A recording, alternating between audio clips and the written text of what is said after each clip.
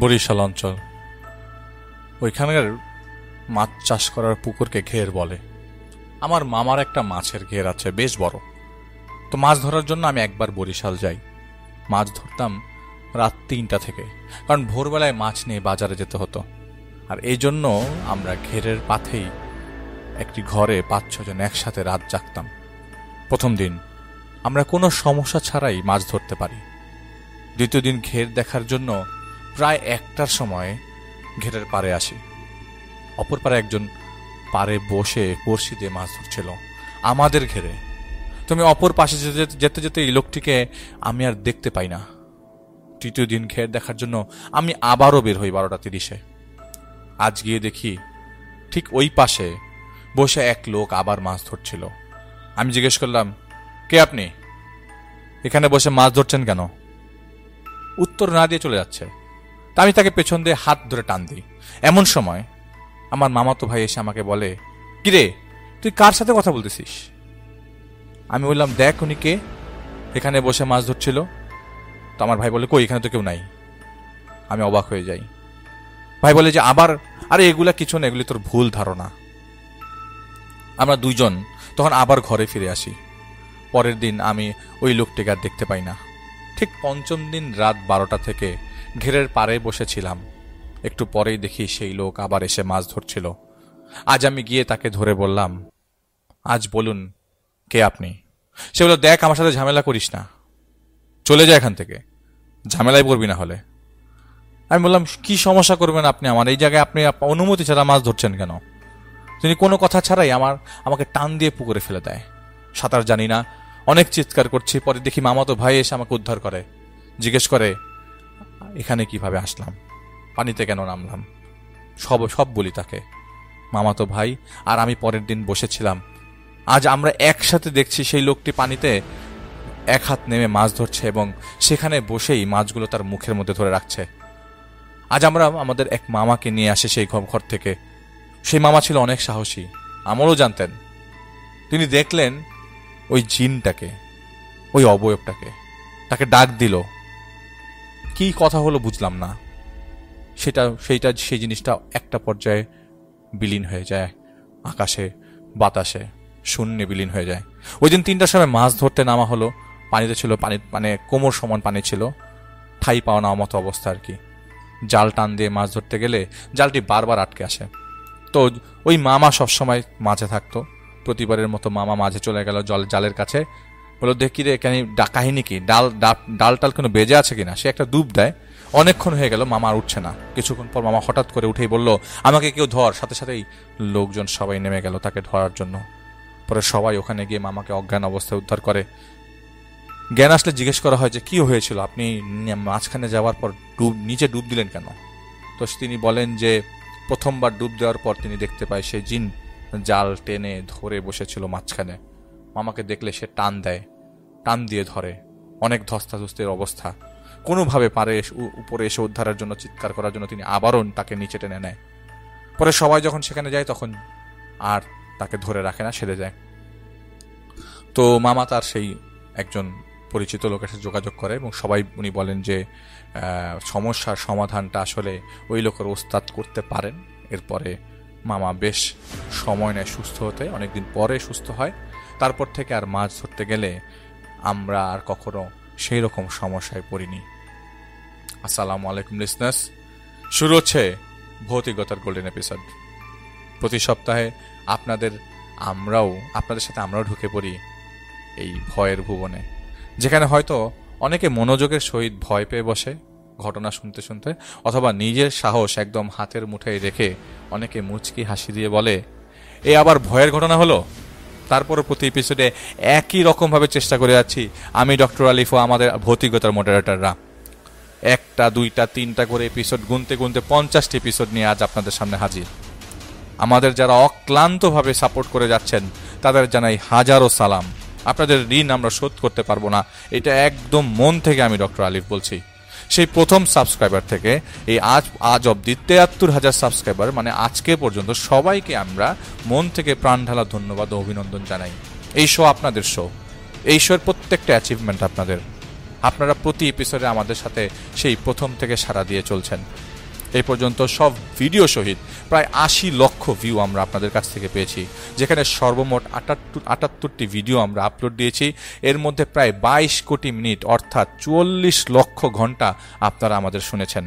সবাইকে ধন্যবাদ, সবাইকে দোয়া করবেন এই সংখ্যার পরিমাণ যেন আমি ডক্টর আলিফ ১ লক্ষ সাবস্ক্রাইবারে যে আবারও বলতে পারি আপনাদের কাছে। আপনাদের সহযোগিতা শুরুতে যখন যেমন ছিল, এখন যেমন চলছে, সামনে আবারও থাকবে, সামনে আমরা সেটাই এক্সপেক্ট করছি। যারা চাচ্ছেন আমাদের কাছে ঘটনা পাঠাতে, তারা আর দেরি করবেন না। ভৌতিকগতার প্রত্যেকটি এপিসোডে পার্ট নিতে হলে আপনাকেও ঘটনা পাঠাতে হবে। সেজন্য আমাদের ইমেল অ্যাড্রেসটি আপনাকে নোট ডাউন করতে হবে। ইমেল অ্যাড্রেসটি হচ্ছে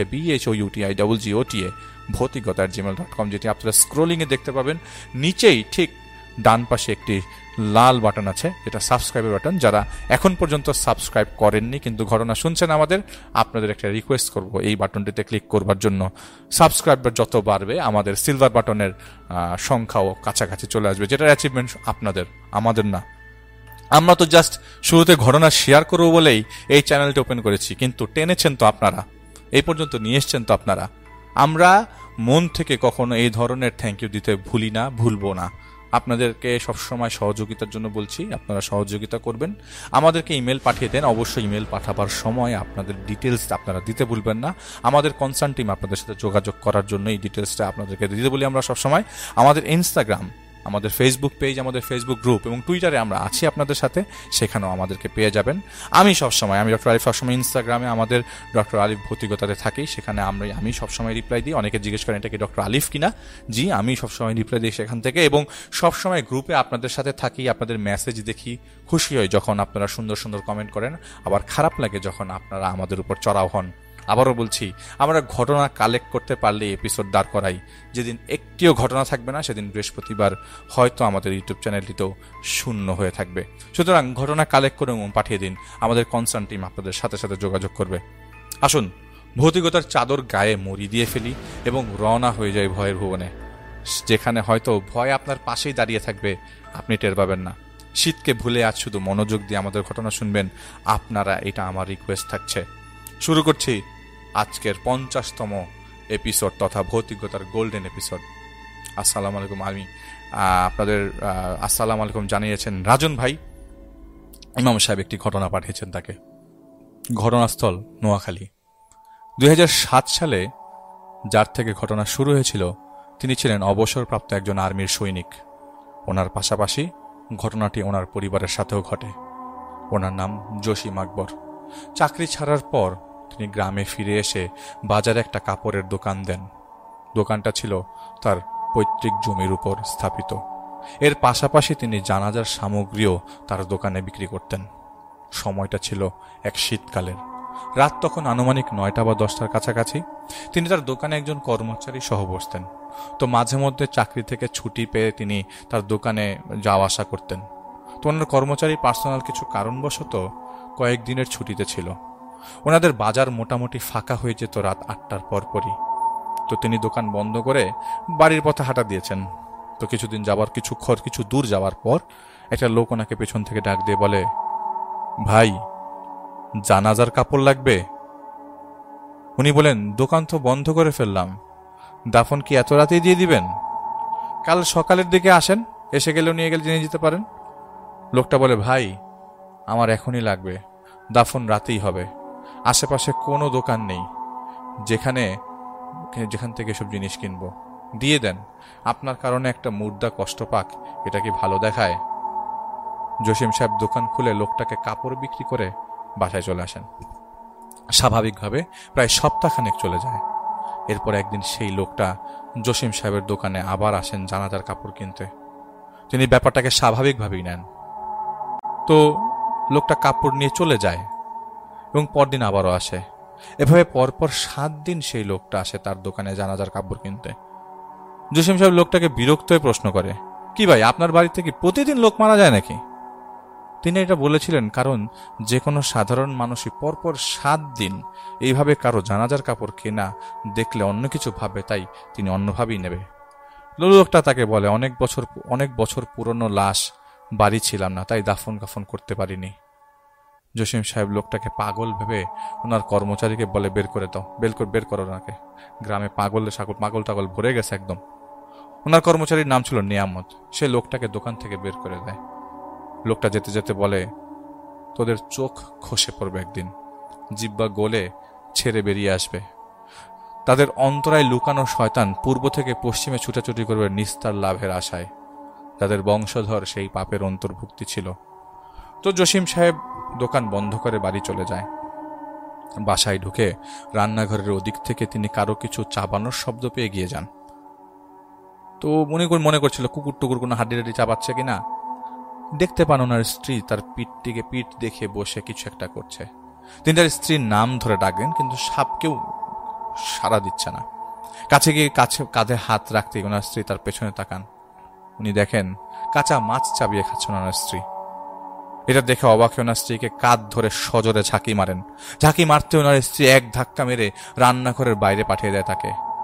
পিঠে ব্যথা পেয়ে চিৎকার দিয়ে উঠতেই উনি শুনতে পান ওনার বেডরুমের ওদিক থেকে একটা কণ্ঠ। কি হয়েছে? কণ্ঠটা শুনে তিনি হতভম্ব হয়ে পড়েন, কারণ কণ্ঠটা ছিল ওনার স্ত্রীর, যাকে তিনি এইমাত্র রান্নাঘরে দেখলেন। ওনার স্ত্রী ছুটে এসে ওনাকে উঠে বসান। পানি খেতে একটু আগে তিনি কি দেখলেন তা ভাবতে ভাবতে নিজের মধ্যেই দুশ্চিন্তায় ডুবে যান। ওনার স্ত্রীকে তিনি আর কিছু বলেন না। রাত প্রায় 2টার মতো তখন হবে। তো দরজায় ধাক্কাধাক্কির শব্দ শুনে ঘুমের ঘরে তিনি দরজা খুলতে যায়। গিয়ে দেখেন ওনার কর্মচারী নিয়ামত দাঁড়িয়ে আছে। ওনাকে ডেকে বলে, নিয়ামত বলে, চাচা, একটা দরকারে এত রাতে বিরক্ত করতে এলাম, একটু বাইরে আসেন। উনি নিয়ামতকে বলে, তুই ভিতরে আয়, এই ঠান্ডায় বাইরে কিসের কথা? কিন্তু নিয়ামত কিছুতেই ভেতরে আসছিল না। এক পর্যায়ে জসিম সাহেব বাইরে বের হয়। নিয়ামত ওনাকে বলে, একটু সামনে চলেন। পেছন থেকে ডেকে জিজ্ঞেস করেন, আরে কি হয়েছে বল না, বলবি তো? নিয়ামত কোনো কথা বলে না। এরপর চুপ। হাতের ইশারা দিয়ে বলে, চুপচাপ পেছনে পেছনে আসেন। কিছু দূর যাবার পর উনি লক্ষ্য করেন ওনাদের গ্রামের শেষ প্রান্তের ফাঁকা মাঠে এসে পৌঁছে গেছে তারা। হালকা হালকা কুয়াশা পড়তে শুরু করে তখনই। নিয়ামত ওনাকে বলেন, একটু দাঁড়ান, ওনারা আসছে বলে সে সামনের দিকে চলে যায়। মিনিট 5 পরে জসিম সাহেব দেখতে পান খাটিয়া কাঁধে কয়েকজন লোক এসে জড়ো হয়েছে। পরপর 9টা খাটিয়া এনে লোকগুলো রেখে দেয় জসিম সাহেবের সামনে। তিনি দেখতে পান লোকগুলোর পেছন থেকে দলে দলে অসংখ্য লোক এসে পুরো মাঠটা ভর্তি হয়ে গেল মুহূর্তের মধ্যেই। ওদের মধ্যে একজন লোক জসিম সাহেবকে বলে, চলেন, জানাজা হবে। জসিম সাহেব কাঠ হয়ে দাঁড়িয়ে আছেন। কুয়াশা পড়া তখন এতটাই বেড়ে গেছিল যে তার সামনে সবকিছু অদৃশ্য হতে শুরু করে দেয়। উনি বুঝে ফেলেন যেটা ঘটছে সেটা স্বাভাবিক কিছু নয়, এবং যদি এখানে থাকি তাহলে আজই বোধ হয় শেষ দিন। তিনি দৌড়ে পালিয়ে আসতে যাবেন, তখনই কেউ একজন ওনার হাত ধরে টান মারে। গড়াতে গড়াতে তিনি একটা গর্তের মধ্যে পড়ে যান। হাত পা চালিয়ে তিনি বুঝতে পারেন গর্তটা একদম কবরের মতো। যেহেতু আর্মিতে ছিলেন, এর চেয়ে অধিক কঠিন পরিস্থিতি তিনি কাটিয়ে এসেছিলেন। কোনো রকমে কবর থেকে বেরিয়ে আসেন। কুয়াশার মাঝখানে যতটুকু তিনি দেখতে পাচ্ছিলেন ততটুকুতে তিনি খেয়াল করেন আশেপাশে কেউ নেই। খাটিয়াগুলো উধাও। এক দৌড়ে বাসায় চলে আসেন। সেদিন থেকে তিনি রাত দিন কানে উল্টাপাল্টা শব্দ শুনতে শুরু করেন। কখনো মরা বাড়ির কান্নাকাটির আওয়াজ শোনেন, কখনো কারো উচ্চ স্বরে হাসাহাসি। পরদিন দোকানে যেতে পারেননি তিনি। ঘুম থেকে উঠেই তার প্রচুর জ্বর আর শরীর ব্যথা। নিয়ামতকে ডেকে আনেন, এনে জিজ্ঞেস করেন, কাল রাতে কোথায় তুই ছিলি? নিয়ামত জানে, আমি তো রাতে তেমন একটা বের হই না, বরাবরের মতো বাসায় ছিলাম। তিনি এটা শুনে অবাক হন না, কারণ যা যা ঘটেছিল তা করার সাধ্য নিয়ামত কেন কোনো মানুষেরই নাই। তিনি বুঝে গেছিলেন এটা কোনো অসুস্থ জিনদের কাজ। অসুস্থ কেন সেটা আপনারা সবাই বুঝতে পারেন। সুস্থ জিন এসব মানুষের সাথে করবে না। অসুস্থতার খবর পেয়ে ওনার ছেলে জাবেদ চলে আসে চাকরিস্থল থেকে ছুটি নিয়ে, কিন্তু তিনি তখনও বাড়ির কাউকে ওই রাতের ঘটনাটা জানাননি। কিছুদিন পর তিনি সুস্থ হন। সুস্থ হয়ে আবার স্বাভাবিক কর্মজীবনে যোগ দেন, কিন্তু তার কানে সেই উদ্ভট শব্দগুলো তখনও বন্ধ হয়নি আসা। একসময় তার সয়ে যায় ব্যাপারটা। শব্দ পেলেও পাত্তা দিতেন না। দোকান বন্ধ করে সেদিন বাড়ি ফেরার পথে তার কানে আবারও আসতে থাকে সেই উদ্ভট শব্দগুলো। কেউ একজন পৈশাচিক ভারে হাসছে। তিনি পাত্তা না দিয়ে হাঁটছেন। এমন সময় পেছন থেকে কেউ একজন ওনার দিকে ঢিল ছুঁড়ে বলে, তোর মনের ভুল নয় এটা, আমি সত্যি তোর পিছনে দাঁড়িয়ে হাসছি। তিনি সাথে সাথে পেছনে ফিরে তাকান, কাউকে দেখতে পান না। শুরু করেন দৌড়ানো। তার মনে হচ্ছিল তিনি যতই দৌড়াচ্ছেন সব দৌড়ে তার কানে তীব্র থেকে তীব্রতর হয়ে আসছে। তিনি আর নিতে পারলেন না। স্ত্রী থেকে শুরু করে শেষ পর্যন্ত সবকিছু সবাইকে বললেন। ওনার স্ত্রী ছিল অত্যন্ত ধার্মিক একজন মহিলা। তিনি পরদিন জসিম সাহেবকে একজন হুজুরের কাছে নিয়ে যান। হুজুর পানি পড়া দিয়ে বলে, রাস্তায় চলতে ফিরতে কোনো খারাপ জিনের নজরে লেগেছে মনে হয়। এরপর 2 দিন আর কোনো সমস্যা হয়নি তার। এক রাতে তিনি নামাজ পড়ে বাড়ি ফিরছিলেন। বাড়ির উঠোনে হঠাৎ করে দেখতে পান একটা লাশের খাটিয়া রাখা এবং ওটাকে ঘিরে কয়েকটা কুকুর এপাশ ওপাশ হুসফুস করছে। উনি কাছে ঘেঁষতেই কুকুরগুলো ঘেউ ঘেউ করে তেড়ে আসতে চায়। কোনোভাবেই তিনি কাছে যেতে পারছিলেন না। মনে হচ্ছে একটা কুকুরের বাচ্চা যেরকম বাচ্চার কাছে যেতে দেয় না, ঠিক তেমনি লাশটার কাছে কুকুরগুলো যেতে দিচ্ছে না। তিনি উপায় না পেয়ে বাড়ির পেছন দিকে দিয়ে ঘরে প্রবেশ করেন এবং তার স্ত্রীকে ডেকে নেন বাইরে। এসে দেখেন কিচ্ছু নাই, না কোনো লাশের খাটিয়া, না কোনো কুকুর। তিনি ভয় পেতে শুরু করেন। সেদিন রাতে তিনি স্বপ্ন দেখেন উনি দোকানে কাজ করছেন। ভর দুপুরও কেমন যেন ফাঁকা ফাঁকা ছিল বাজারটা। হঠাৎ করে 4 জন লোক একটা খাটিয়া বহন করে ওনার দোকানের সামনে আসেন। খাটিয়া মাটিতে রাখার পর জসিম সাহেব লোকগুলোকে জিজ্ঞেস করে, কি ভাই, কাফনের কাপড় লাগবে নাকি? লোকগুলো বলে, কাফনের কাপড় সাথে করে এনেছি, তোকে নিয়ে যেতে এসছি। জসিম সাহেব দোকান ফেলে দৌড় দেন। দৌড়াতে দৌড়াতে একটা কবরস্থানের সামনে এসে হাঁপাতে শুরু করেন। কবরস্থানের ভেতর থেকে তিনি চিৎকার দাপাদাপির আওয়াজ শুনে গেটের ওদিক থেকে ভেতরে উকি মারেন। তিনি দেখতে পান কয়েকজন লোক মিলে একজন লোককে জোর করে কাফনের কাপড় পরিয়ে খাটিয়ায় রেখে কোথায় যেন চলে যায়। জসিম সাহেব খাটিয়ার কাছে যান। দেখতে পান হাত পা বাঁধা মানুষটা কাফনে মোড়ানো অবস্থায় খাটিয়ার ভেতরে নাড়াচাড়া করছে। তিনি লোকটার মুখের কাপড়টা খুলে দেন। খুলতে তিনি দেখতে পান ওনার মৃত বাবার মতো দেখতে হুবহু কেউ একজন তার সামনে কাফনে মোড়ানো অবস্থায় খাটিয়ার উপর বসা। তিনি ভয় পেয়ে মাটিতে পড়ে যান। হঠাৎ করে সেই লোকগুলো চলে আসে জানি কোথার থেকে। এসেই জসিম সাহেবকে ধরাধরি করে তুলে নিয়ে পাশের খুঁড়ে রাখা কবরটায় ফেলে দিয়ে কবরের ভেতর গরম পানির মতো কিছু একটা ঢেলে দিতে শুরু করে। জসিম সাহেব দেখতে পান ওনার বাবার মতো দেখতে লোকটা কবরের পাশে বসে নিজের কপালে হাত দিয়ে চর মারতে মারতে হাই হতাশ করছে, আর্তনাদ করছে। তিনি কবর থেকে ওঠার চেষ্টা করে যাচ্ছেন, কিন্তু পারছেন না। লোকগুলো কবরের মাটি চাপা দিয়ে কবরটা ভরে ফেলতে শুরু করে। উনি বুঝতে পারেন ওনার নিঃশ্বাস ভারী হয়ে আসছে, শ্বাস নিতে কষ্ট হচ্ছে। কবরের বাইরে থেকে একটা কথাই ভেসে আসছিল তার কানে, খুব শীঘ্রই তোকে সত্যি কবরে পাঠানোর ব্যবস্থা করা হবে। এমন সময় ওনার ঘুম ভাঙে ওনার স্ত্রী ডাকাডাকিতে। ঘুম থেকে উঠতেই তিনি স্ত্রীকে প্রশ্ন করেন, কি হয়েছে আপনার? স্ত্রী তাকে প্রশ্ন করে, কি হয়েছে আপনার? ঘুমের মধ্যে নিজের গলা চেপে ধরেছিলেন কেন? ছোড়াছুড়ি করছিলেন?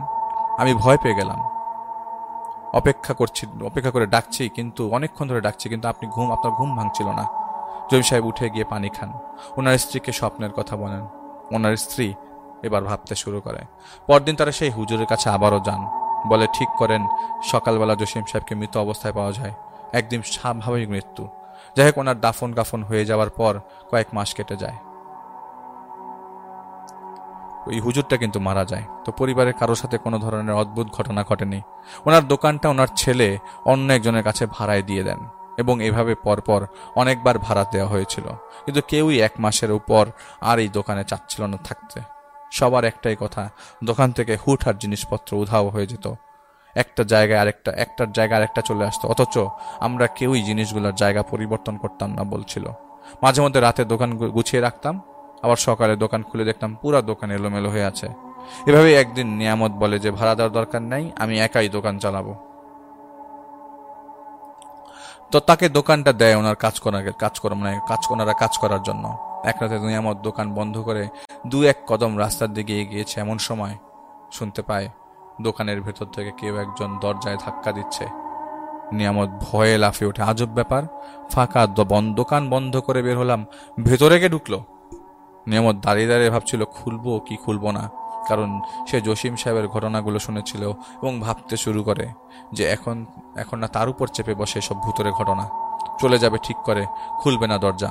এমন সময় আবার বেশ কয়েকটা ধাক্কা পড়ে দোকানের ভেতর থেকে। সে ভয়ে আতকে উঠে দৌড় দিয়ে বাড়ি চলে আসে।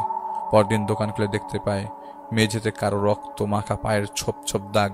নিয়ামত তৎক্ষণাৎ জসিম সাহেবের ছেলে জাবেদকে বলে দেয় সে আর দোকানে কাজ করবে না। এদিকে জাবেদের বিয়ের কথাবার্তা চলছিল। বিয়ের তারিখ নির্ধারণ করা হয় এবং কয়েক মাস পরেই বিয়ে। জাবেদ তার মার সাথে পরামর্শ করে ঠিক করে জায়গাটা একটা মাদ্রাসা বানিয়ে দেবে তারা। দোকান পাট করে আর কাজ নেই, সেই কথা অনুযায়ী শুরু হয় মাদ্রাসা তৈরির কাজ। এদিকে কয়েক মাস পর জাবেদের বিয়ের তারিখ চলে আসে। বিয়ের ৮-৯ দিন পর এক রাতের ঘটনা। জাবেদ, তার মা ও স্ত্রী একসাথে খাবার খাচ্ছিল। এমন সময় জাবেদের স্ত্রী হঠাৎ হাত থেকে তরকারি বাটিটা ফেলে দিয়ে চিৎকার করে ওঠে। কি হয়েছে জিজ্ঞেস করতেই সে বলে, আমি একটু মুখ ঘুরিয়ে ওদিকে তাকিয়েছি, দেখি খাটের উপর মুখ ঝলসানো একটা লোক গায়ে চাদর মুড়ি দিয়ে বসে আছে, হাতে কাফনের কাপড়। জাবেদ ও তার মা ওকে বলে, চোখের ভুল, কিছু না।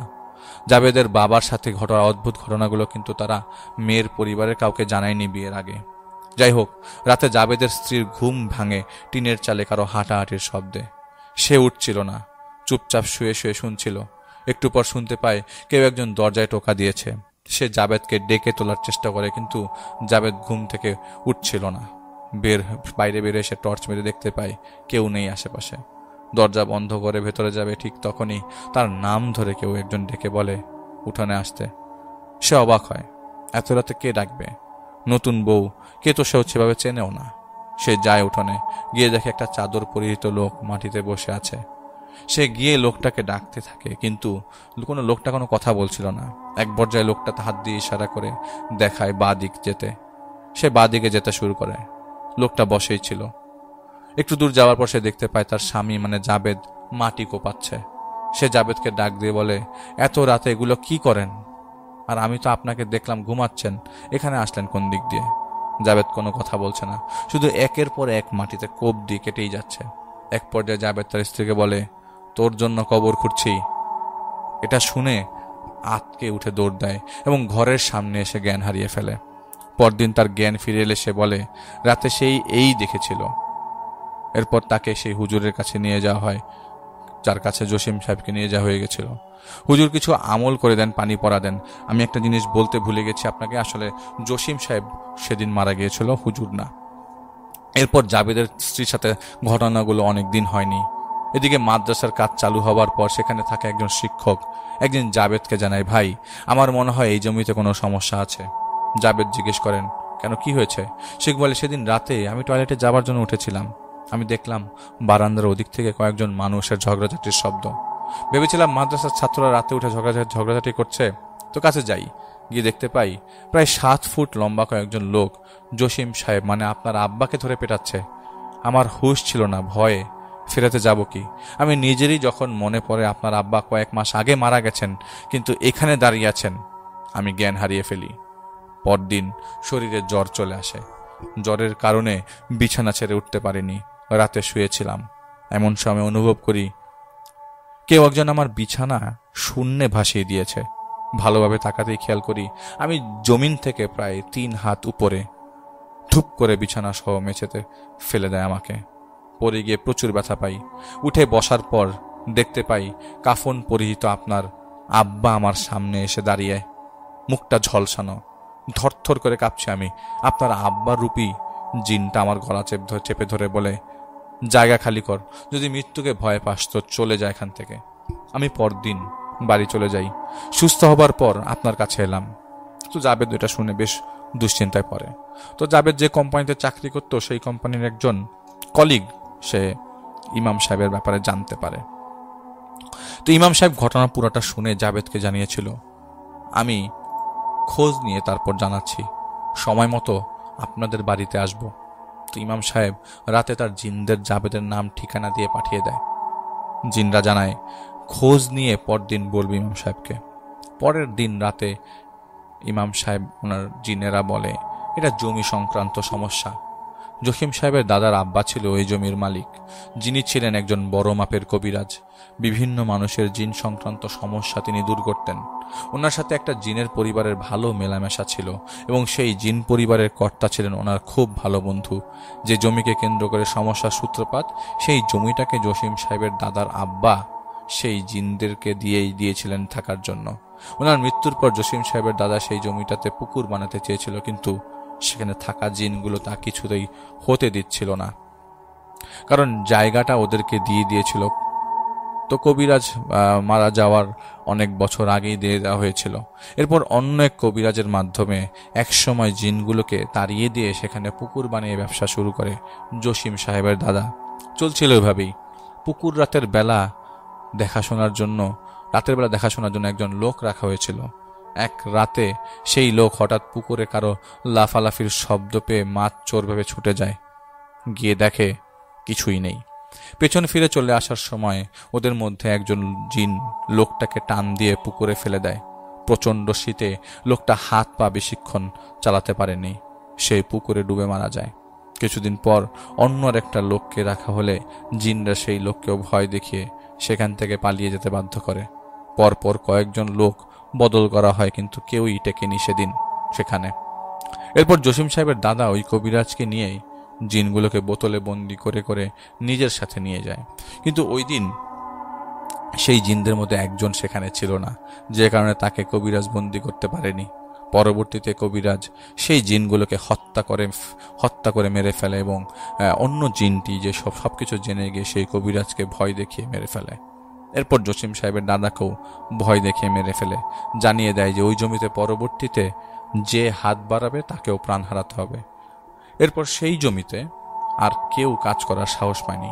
জসিম সাহেব চাকরি থেকে ফেরত আসার পর সেই জমিতে মাটি ভরাট করে ভাগ্যক্রমে জমিটা সেখানে ছিল সেই এলাকাতে একটা বাজার হয়ে ওঠে। পরবর্তীতে জসিম সাহেব সৈনিকের লোক, ঘরে বসে থাকা ওনার ভালো লাগছিল না দেখে সে ওই জমিটাতে দোকান দিয়ে কাজ শুরু করে, যেটার কারণে জিনরা বেশ রেগে যায় সেখানে থাকা। জসিম সাহেবকে ভয় দেখিয়ে মারার পর এখন ঠিক করেছে সবাইকে মেরে ফেলবে। তো ইমাম সাহেব তার জিনকে প্রশ্ন করেন, আপনারা কি বলেন, সাহায্য করা যাবে কি যাবে না? ওনার জিন জানায় সম্ভব এবং করতেই হবে সাহায্য। শুধু শুধু কয়েকটা প্রাণ চলে যাবে এটা হতে দেওয়া যায় না। তুমি কয়েকদিনের মধ্যেই ওখানে যাবে, আমরাও তোমার সাথে আসব। ওখানে গিয়েই জানাবো কি কি করতে হবে। উনি চলে যান সেখানে। যাওয়ার পর জানতে পারেন জাবেদ জানায় তার স্ত্রী হাসপাতালে ভর্তি। কি হয়েছিল জিজ্ঞেস করতেই সে বলে গত রাতে সে পানি আনতে বাইরে গিয়েছে তো গিয়েছেই, কিন্তু আর ফিরছিল না। তাই তিনি বাইরে যান খোঁজ নিতে। গিয়ে দেখে সে টিউবওয়েল থেকে কয়েক হাত দূরে ঝোপের সামনে জ্ঞান হারিয়ে পড়ে আছেন। ঘরে নিয়ে আসার পর দেখতে পাই হাতে পায়ে প্রচুর কাটা ছেঁড়ার দাগ। জ্ঞান ফেরার পর সে বলতে থাকে তার শরীরটা প্রচুর ভার লাগছে, তাই হাসপাতালে ভর্তি করা হয়। ইমাম সাহেব জাবেদের স্ত্রীকে জিজ্ঞেস করেন কি হয়েছিল, আপনি বলেন। সে জানায় আমি পানি আনতে টিউবওয়েলের পাড়ে গিয়েছিলাম, গিয়ে দেখি একটা লোক গোসল করছে। আমি জিজ্ঞেস করি কে ওখানে? লোকটা আমার দিকে বালতি ছুঁড়ে মারে। আমি কোনো রকম পাশ কাটিয়ে দৌড় দিতে যাই, এমন সময় লোকটা আমার চুল টান দিয়ে ধরে বসে মাটিতে আছাড় মারে। এরপরে আমি আর কিছু মনে করতে পারছিলাম না। ইমাম সাহেব সান্ত্বনা দিয়ে জাবেদের সাথে ওদের বাড়িটা ঘুরে দেখতে যান। তিনি বাড়ির কাছে গিয়ে টের পান যে আছে তার মতন এরকম গম্ভীর অস্তিত্ব তিনি আর আগে কখনো কোনো কেস সলভ করতে গিয়ে টের পাননি। মনে মনে দোয়া পরে ভেতরে যান জাবেদের সাথে। ভেতরে ঢুকতেই জিনটা একটা চেয়ার তুলে ঢিল মার ইমাম সাহেবের দিকে আর জাবেদের দিকে। জাবেদ ভয় পেয়ে ইমাম সাহেবকে একা রেখে বাইরে বেরিয়ে যায়। ইমাম সাহেব এগুচ্ছেন না, দাঁড়িয়ে দাঁড়িয়ে সূরা পড়ছেন। ভেতর থেকে একটা মোটা কণ্ঠ ভেসে আসে, চলে যা, তোর সাথে তো আমার শত্রুতা নেই, তোকে যন্ত্রণা দিতে চাই না। ইমাম সাহেব কিছু না বলেই বাইরে চলে আসেন। এখানে একা কিছু করা যাবে না। জাবেদকে জানায় আপাতত বউ আর মাকে নিয়ে কোনো আত্মীয়র বাড়িতে চলে যান, এই বাড়িতে থাকা তার এখন নিরাপদ নয়, বিপজ্জনক। রাতে ইমাম সাহেবের জিনরা ওনাকে বলে শোনো, ও সংখ্যায় একজন, কিন্তু ওকে গতানুগতিক উপায়ে তাড়ানো যাবে না, কারণ ও তোমার আমার মতোই মুসলমান। কথা বলে বুঝাতে হবে। বাড়িতে গিয়ে ওর সাথে কথা বলার চেষ্টা করো, আমাদের বিশ্বাস যে সে তোমাকে তোমার ডাকে সাড়া দিবে। ইমাম সাহেব মনে সাহস আর বিশ্বাস রেখে বাড়িতে আবার প্রবেশ করেন। বাড়ির সামনে দাঁড়াতেই ভেতর থেকে একটা মহিলা কণ্ঠে কেউ ওনাকে বলে, ওয়ালি, এদিকে আর আসিস না। উনি চমকে ওঠেন, কারণ ওনার আম্মা ওনাকে ছোটবেলায় ওয়ালি নামে ডাকতেন। উনি নিজেকে শান্ত করে ঠান্ডা করে ভেতরে যান। গিয়ে প্রশ্ন করেন, কে আপনি? কথা ছিল আপনার সাথে। কিছুক্ষণ ডাকার পরও কোনো সারা শব্দ না পেয়ে উনি ফিরে আসার সময় পেছনে তাকিয়ে দেখতে পান দরজার সামনে একটা ছায়া মূর্তির মতো দাঁড়িয়ে আছে। তিনি বুঝে ফেলেন এসেছে জিনটা। তিনি জিনটাকে প্রশ্ন করেন, এদেরকে যন্ত্রণা করে আপনার কি কোনো লাভ হচ্ছে? জিনটা বলে, বহু বছর আগের কথা, এদের পূর্বপুরুষ আমাদেরকে ওই জমিটা দিয়ে দিয়েছিল। এটা তার পৈতৃক সম্পত্তি, ছেলে মেয়েদেরকে দিলে বিক্রি করে ফেলবে, যার কারণে পৈতৃক জমিটা অন্যরা পেয়ে যাবে, তাই আমাদের দিয়েছিল। এই জমি যেন কেউ কখনো না পায়। এই জমি বিক্রি নিয়ে কবিরাজের সময় থেকেই ঝগড়া বিবাদ মারামারির কমতি নেই। অসংখ্যবার আমার পরিবারের জিনেরা কবিরাজকে তার নিজ ছোট ভাইয়ের হত্যার চক্রান্ত থেকে বাঁচিয়েছে। লোকটার জায়গা জমির কমতি ছিল না, ওর ছেলে মেয়েরা অনেক বিষয় সম্পত্তি ভাগে পেয়েছিল, তারপরেও এই জমিটা বিক্রি করে ফেলার ইচ্ছা, যা রক্ষা করতে গিয়ে প্রাণ হারিয়েছে আমার পরিবারের সদস্যরা।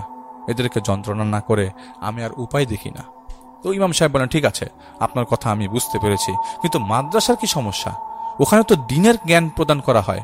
জিনটা বলে, আমরা আমাদের ওয়াদার উপর অটল, যেহেতু কথা দিয়েছি কাউকে ওই জমিতে কিছু করতে দেব না, মানে দেব না। দেখি তোর কত ক্ষমতা আমাদের আটকাস। এই বলে জিনটা সেখান থেকে চলে যায়, আর সামনে আসে না। রাস্তায় হাঁটতে হাঁটতে ইমাম সাহেব তার জিনদের বলে, একে বোঝানো সম্ভব নয়, জমিটা না হয় জাবেদকে বলে খালি করে দেওয়া যাবে, কিন্তু এই জিন যদি এদেরকে ভয় দেখানো না বন্ধ করে তবে তো তারা এরা ভয় পেয়েই মারা যাবে। ওনার জিনেরা জানায়, দেখি আমরা ওর সাথে কথা বলার চেষ্টা করব। গতবার কথা বলতে গিয়েছিলাম, কিন্তু ওর ক্ষমার জোর অনেক বেশি, তাই জোর দিয়ে কিছু বলতে পারিনি। যাই হোক, 2 দিন পর ইমাম সাহেবের জিনরা এসে ওনাকে বলে রাজি করানো গেছে, কিন্তু শর্ত দিয়েছে, আগে জাবেদকে গিয়ে সব খুলে বলো, তারপর শর্তের কথাটা জানাবে। ইমাম সাহেব জাবেদকে সব জানানোর পর বলে, জিনটা বলেছে ওই জায়গায় যেন মাদ্রাসা থাকে এবং এতিমদের পড়ানো হয় সেখানে। জিনটা চলে যাবে, কিন্তু অবস্থা দেখার জন্য সে মাঝে মাঝে সেখানে আসবে। যদি মাদ্রাসার পরিবর্তে সেখানে অন্য কিছু হয় তাহলে রক্তারক্তি হবে। জাবেদ কথাটা হজম করতে পারেনি, তার মাথায় জেদ চাপে, আমার পূর্বপুরুষের জমি আমি যা খুশি তাই করবো, না জিন হোক আর যাই হোক, তার কি। জাবেদকে ইমাম সাহেব অনেক বোঝায়, কিন্তু জাবেদ কোনো কিছুই মানছিল না। শেষে ইমাম সাহেব বলেন, ঠিক আছে, তোমাদের জমি তোমরা যা ইচ্ছা তাই করো, পরবর্তীতে কোনো বিপদে পড়লে আমাকে ডাকতে পারবে না। এটা বলে তিনি তার শহরে ফিরে আসেন। 2 মাস কাটে। একদিন ইমাম সাহেবের জিন এসে ওনাকে বলে, ওদিকের অবস্থা তো বেজায় অবনতি। ইমাম সাহেব বলেন, কেন, আপনারা কি করে জানলেন? তোনারা বলেন, জাবেদের আম্মা মারা গেছে গতকাল। আমরা চলে আসার পরেই সেখানে আগের চাইতেও ভয়াবহ অবস্থা তৈরি হয়। জাবেদ ওই জায়গায় আরেকটা দোকান তুলেছিল। এরপর থেকে সমস্যা শুরু আবার নতুন করে। তুমি জাবেদকে বোঝাও ওরা যেন ওইদিকে আর না থাকে। ইমাম সাহেব জিজ্ঞেস করেন, আপনারা জানলেন কার কাছে? জিনরা জানায়, ওই জিন নিজে এসেছিল তাদের কাছে, এসে বলে গেছে, ভালোভাবেই রাজি হয়েছিলাম চলে যাবার জন্য, কিন্তু আদম সন্তানের লোভ আর জেদি ওদেরকে পতনের কারণ হয়ে দাঁড়ায়। যদি বাঁচাতে চাস তাহলে ওদেরকে এলাকা থেকে চলে যেতে বল, যদি এখানে থাকে তাহলে আমি এরকম ভাবে ভয় দেখিয়ে যাব এবং ভয় পেয়ে ওরা মারা যাবে। কিন্তু যদি স্থান ত্যাগ করে আমার নজরের বাইরে যায় তবে আমি ওদের পিছু ছেড়ে দিব। যে লোকটার সাথে আমার পরিবারের সদস্যদের এত ভালো সম্পর্ক ছিল, সেই লোকের বংশকে শেষ করার ইচ্ছা আমার নেই। চলে যেতে বল ওদেরকে তোদের ছাত্রের মাধ্যমে। এরপর ইমাম সাহেব জাবেদকে বলেছিল, সে যদি প্রাণে বাঁচতে চায় তাহলে যেন দূরে কোথাও চলে যায়। বেশি জোর করেনি, কারণ আগের বার ইমাম সাহেবের কথা জাবেদ না শোনার কারণে উনি খানিকটা অপমানিত বোধ করেছিলেন। পরে জানা গেছিল জাবেদের স্ত্রীকে নিয়ে ঢাকায় চলে আসেন নতুন চাকরি পেয়ে, এবং এরপর ইমাম সাহেবের সাথে জাবেদের আর কোনো কথা হয়নি। রাজন ভাইকে অনেক অনেক ধন্যবাদ, অনেক কষ্টের মাঝেও আমাদেরকে ঘটনা পাঠানোর জন্য। আসলে ঘটনা কিরকম হবে বা ঘটনার প্লটটা কিরকম হবে সেটা আমরা আপনাদেরকে কখনো হয়তো বিশ্বাস করাতে পারবো না। তাই জাহিদ ভাইয়ের ভাষায় একটা কথা, আপনারা উপভোগ করুন আমাদের ঘটনা হয়তো বিশ্বাস না করলেও চলবে, উপভোগ করে যদি আপনারা আমাদের সাথে থাকেন সেটাই আমাদের জন্য এনাফ। এটাই ছিল রাজন ভাইয়ের ঘটনা। আমরা চলে যাব সরাসরি রিয়াদ ভাইয়ের কাছে, তার একটা ঘটনা শুনে আসব। আপনারা যারা এখন আমাদের সাথে থাকবেন আজকের সবচেয়ে দীর্ঘতম এপিসোডে আপনারা সবাইকে শেষ পর্যন্ত সাথে পাবো, আমরা এই প্রত্যাশা করছি। চলে যাচ্ছি রিয়াদ ভাইয়ের কাছে।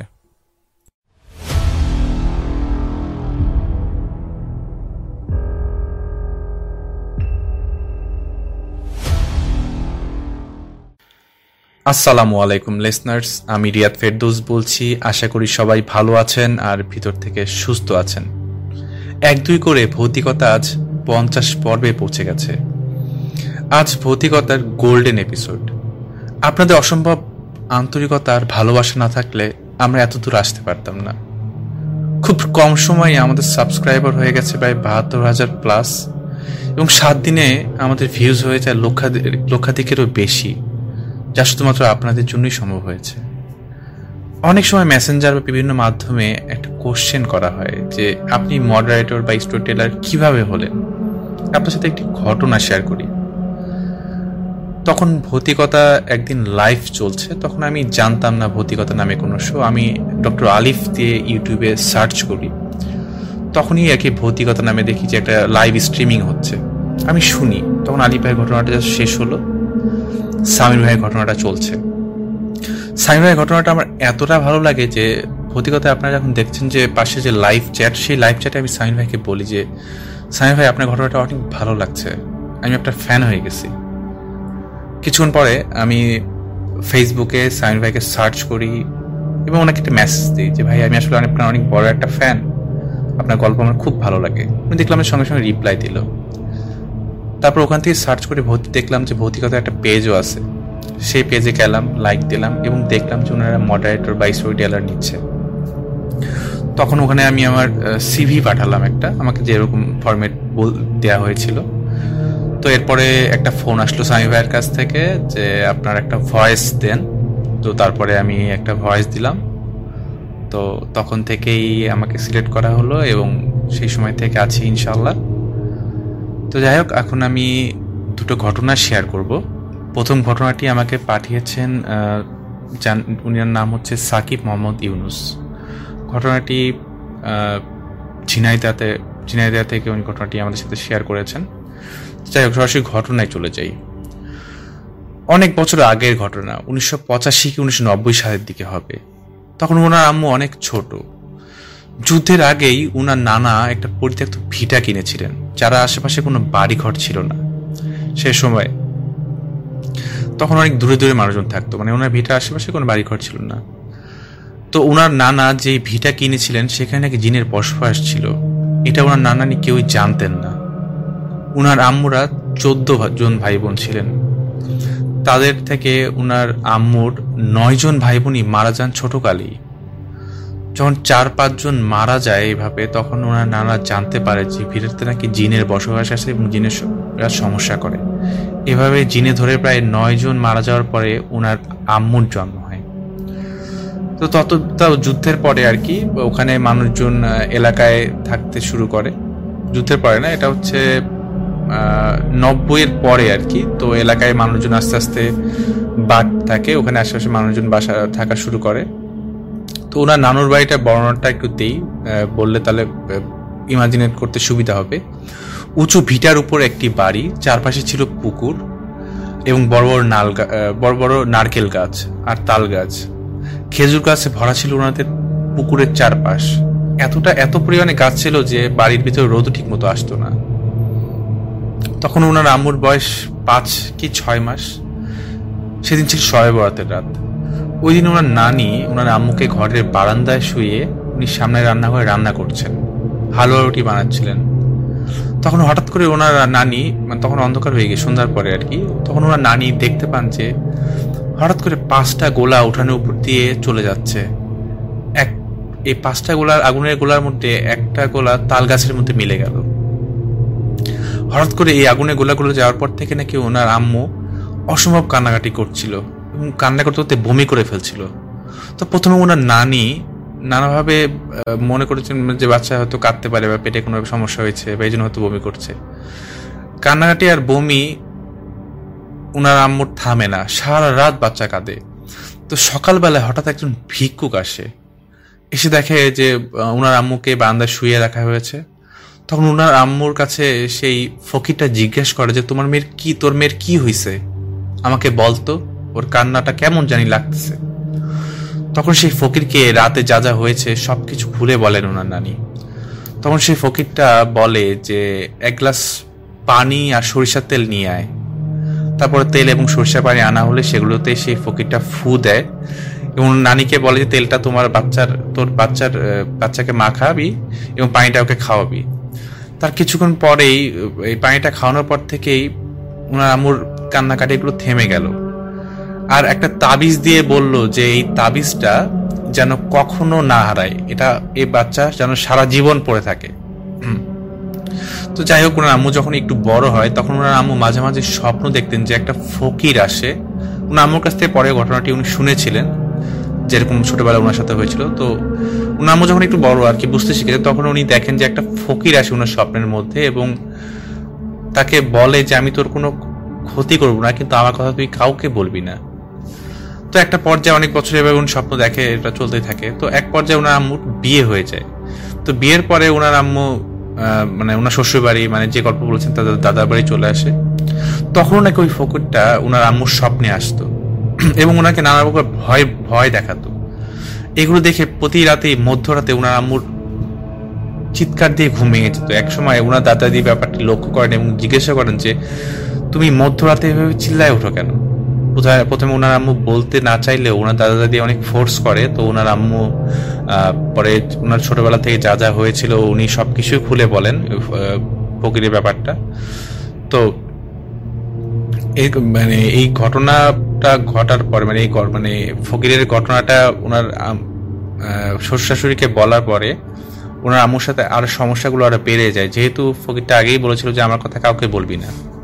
তো এরপর থেকে ওনার স্বপ্নটা একটু পরিবর্তন ঘটলো। উনি দেখতো যে বিশাল জুব্বা পরিত একজন লোক, ভয়ঙ্কর তার চেহারা, চোখগুলো ছিল আগুনের লাভার মতন, একটা রামদা নিয়ে ওনার মাকে জবাই করতে আসছে। এই অবস্থাগুলো, এরকম স্বপ্ন দেখে ওনার আমার অবস্থা খুব খারাপ হয়ে যায়। প্রতি রাতে উনি চিল্লিয়ে উঠতেন আর বলতেন যে আমাকে ক্ষমা করে দাও, আমাকে ক্ষমা করে দাও, আমি আর কাউকে তোমার কথা বলবো না। এই অবস্থা দেখে ওনার দাদা দিদি এবং পরিবারের সকলে প্রায় পাগল প্রায়। তো গ্রামের একজন হুজুর ছিলেন, তাকে উনি ওনার আম্মু দাদু বলে ডাকতেন। তো উনি অনেক সম্মানিত ব্যক্তি ছিলেন গ্রামের। তো সে দাদুর কাছে নিয়ে যাওয়া হলো। তো দাদু বলেন যে দাদুর কাছে নিয়ে যাওয়ার পরে, যেটা দাদুর সাথে হয়তো জিন ছিল আর কি।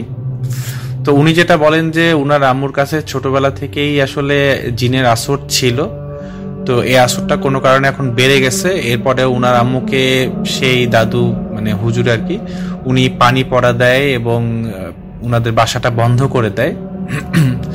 এরপরে আস্তে আস্তে এবং কিছু আমলও দেয় এবং এরপরে আস্তে আস্তে ওনার আম্মুর ঘটনাটি মানে যে সমস্যাটি আস্তে আস্তে সমাপ্ত হয়ে যায়। তো এটা ছিল একটা ছোট ঘটনা। আমি আরেকটি ঘটনা শেয়ার করছি। এই ঘটনাটি পাঠিয়েছেন হচ্ছে জীবন মাহমুদ বাপ। এই ঘটনাটা আমার কাছে বেশ ভালো লেগেছিল দেখে শেয়ার করা। তো উনি যেভাবে বলেছেন আমি ওভাবেই বলার চেষ্টা করব আর কি। তো ভৌতিক ঘটনাগুলোও বাপি ভাই অনেক আগে থেকেই শুনতেন এবং উনি ভাবতেন যে ওনার সাথে যদি কখনো কিছু ঘটতো উনি হয়তো ভৌতিকতায় বা আমাদের সাথে শেয়ার করতেন। ঘটনাটি খুব রিসেন্ট। ওনার সাথে যখন ঘটনাটা ঘটলো তখন উনি আল্লাহর কাছে মোনাজাত করে একটি কথাই বলেছেন যে এটা যেন আর কারোর সাথে না হয়। উনি ঘটনাটি কোথা থেকে পাঠিয়েছেন উনি শেয়ার করতে চাননি আমাদের সাথে। তো ওনার দাদাবাড়ির নামে যেন উনি উল্লেখ করছেন, উনি দাদাবাড়িতে ঘটনাটি ওনার সাথে ঘটে। তো গত ডিসেম্বর মাসে উনি ওনার দাদাবাড়িতে যান। ঘটনার সূত্রপাত সেখান থেকে হয়। তো একদিন রাতে ওনার ফিয়ন্সি ওনাকে ফোন করে বলেন যে আজকে সারা রাত তোমার সাথে কথা বলবো, অনেকদিন তোমার সাথে কথা হয় না। তখন উনি খেয়াল করে দেখেন যে ওনার মোবাইলে খুব বেশি ব্যালেন্স নাই, 10-15 মিনিট হাইস্ট কথা বলা যাবে। তো তখন উনি রাতের খাবার শেষ করে চুপি চুপি বাইরে চলে যান দোকানের দিকে যে রিচার্জ করার জন্য। তো তখন গ্রামের রাত প্রায় 11টার মতো বাজে, দোকানপাট সব বন্ধ হয়ে গেছে। গ্রামের 11টা মানে অনেক রাত। গ্রামে আসলে 11টা না, গ্রামে বলতে গেলে রাত 8টা মানেই অনেক। তো রাত তখন 11টা, নিশুতি রাত, চারিদিকে সবকিছু অন্ধকার। উনি দেখলেন যে দোকান বন্ধ। তো উনি ভাবলেন যে কোনো তো উপায় নেই এই মুহূর্তে। তো উনি রওনা দিলেন বাজারের দিকে। বাজার প্রায় ওনাদের বাসা থেকে 2 কিলোমিটার দূরে। এক পর্যায়ে উনি বাজারে গেলেন আর তখন দেখলেন যে একজন দোকানদার আছে, উনি দোকানেই ঘুমাতেন। তো উনি দোকানদারকে ডেকে তুললেন। তো ওনার মোবাইলে রিচার্জ করলেন। এরপরে হাঁটা ধরলেন বাড়ির দিকে। তো অর্ধেক পথ আসা বাকি। রাস্তা খুবই অন্ধকার, রাত আনুমানিক তখন 1টা হবে। তো ওনার হাতে টর্চ লাইটের আলোতে যতটুকু দেখা যাচ্ছিল ওইটা দিয়ে উনি চলছে এবং বাড়ি ফেরার জন্য ওনাদের তখন দুটি পথ ছিল। উনি শর্টকাট পথটি বেছে নিলেন, কিন্তু শর্টকাট পথটি বেছে নিতে হলে ওনাকে একটি সাঁকো পার হতে হবে। তো উনি সাঁকোতে উঠলেন, পাতলা বাঁশের সাঁকো। তো সাঁকোতে উঠার এক পর্যায়ে অ্যাক্সিডেন্টলি ওনার হাতের যে টর্চ লাইটটা ছিল সেটা পানিতে পড়ে যায়। তো ওনার খুব রাগ হয়। উনি কষ্ট করে সাঁকোটা পার হলেন, মেইন রাস্তায় উঠলেন এবং মেয়ের রাস্তা ওঠার কিছুক্ষণ পরে উনি হাঁটছেন, হাঁটতে হাঁটতে একটা জায়গায় উনি আমাদের গ্রামে একটা বট গাছের মতো ছিল, বড় গাছ। তো বট গাছ নিচে এমনিতে একটা ছাউনি মতো দেওয়া ছিল, ওখানে সবাই বসতো আর কি। তো ওনার বাসা থেকে ওটার দূরত্ব খুব বেশি না। তো উনি ওখানে বসলেন, তখন বাজে রাত 2:12 মতন। তো উনি ওনার ফিয়ন্সিকে ফোন দিলেন। তো ফোন একটা পর্যায়ে উনি কথা বলছেন, তো উনি খেয়াল করছেন যে ওনার পায়ের কাছে একটা বিড়াল খুব গুরুর করছে এবং খুব বিরক্ত করছে এবং খুব মিয়াও করতেছে, ডিস্টার্ব করতেছে আর কি ওনাকে। তো উনি এতে খুব বিরক্ত হন, উনি কথা বলতেছেন। তো এক পর্যায়ে উনি ওনার সামনে একটা লাঠি ছিল, লাঠিটা দিয়ে বিড়ালের পায়ের মধ্যে খুব জোরে একটা বাড়ি, মানে বিড়ালটা কান্না করে ওঠে, তখন বিড়ালটা কাঁদতেছিল আর কি, চিৎকার করে তখন। এবং উনি খেয়াল করলেন যে বিড়াল ঠিক মতো দাঁড়াতে পারছে না, বিড়ালটা খুব ব্যথা পেয়েছে এবং চিৎকার করতেছে বিড়ালটা তখন। তো যাই হোক, উনি এটা নিয়ে আর মাথা ঘামালেন না। তো একটা সময় হঠাৎ করে উনি খেয়াল করলেন যে বিড়ালের কান্নাটা বন্ধ হয়ে গেছে আর সামনে কোনো বিড়াল টিয়াল কোনো কিছু নেই। তো সেদিন পূর্ণিমা রাত ছিল, বেশ উজ্জ্বলে ছিল। উনি চাঁদের আলো যেতে খেয়াল করলেন যে আশেপাশে কোনো বিড়াল নেই, হঠাৎ করে কান্নাটা বন্ধ হয়ে গেল। তখন ওনার খেয়াল হলো যে উনি যে কাজটা করলেন, কাজটা কি আসলে ঠিক হলো? কাজটা আসলে ঠিক হয়নি। একটা পর্যায়ে উনি তখনও কথা বলছেন, উনি হঠাৎ করে খেয়াল করলেন যে চারিদিকে আবহাওয়াটা না কেমন জানি গরম হয়ে গেল, হঠাৎ করে খুব গরম বাতাস। মানে উনি পরিষ্কার খেয়াল করলেন যে নর্মাল আবহাওয়া থেকে আবহাওয়াটা চেঞ্জ হয়ে গেল এবং খুব গরম বাতাস চারিদিকে, মানে গরম বাতাস হচ্ছে একটা, ওনার খুব গরম লাগছে। কিছুক্ষণ পরে উনি খেয়াল করলেন একটা ঘোড়া ওনার সামনে, ঘোড়াটার কোনো মাথা নাই, ঘোড়াটার ঘাট দিয়ে রক্ত পড়ছে। উনি কোনো কিছু না ভেবে সোজা একটা দৌড় দিলেন বাড়ির দিকে। বাড়ি ওনার থেকে তাও বেশ ভালো দূর ছিল, তখন ওখান থেকে বাড়ির কাছেই ছিল কিন্তু দূর ছিল, আর যেহেতু অন্ধকার। তো উনি দৌড়ানো এক পর্যায়ে উনি খেয়াল করে দেখলেন যে উনি রাস্তা হারিয়ে ফেলতেছেন, কিন্তু এই রাস্তা ওনার খুব পরিচিত, উনি রাস্তা চিনতে পারছেন না। তখন উনি পিছনে ঘোড়া দৌড়াচ্ছিল, এক পর্যায়ে অনেকক্ষণ উনি দৌড়ানোর পরে উনি খেয়াল করেন যে উনি কোনো একটা জায়গায় এসে পড়ছেন, উনি জায়গাটা চেনেন না।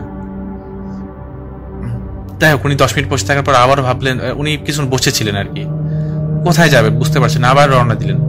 তো এই সময় কিছু দূর হাঁটার পর উনি দেখলেন, এটা ছিল ওনার কল্পনার অতীত।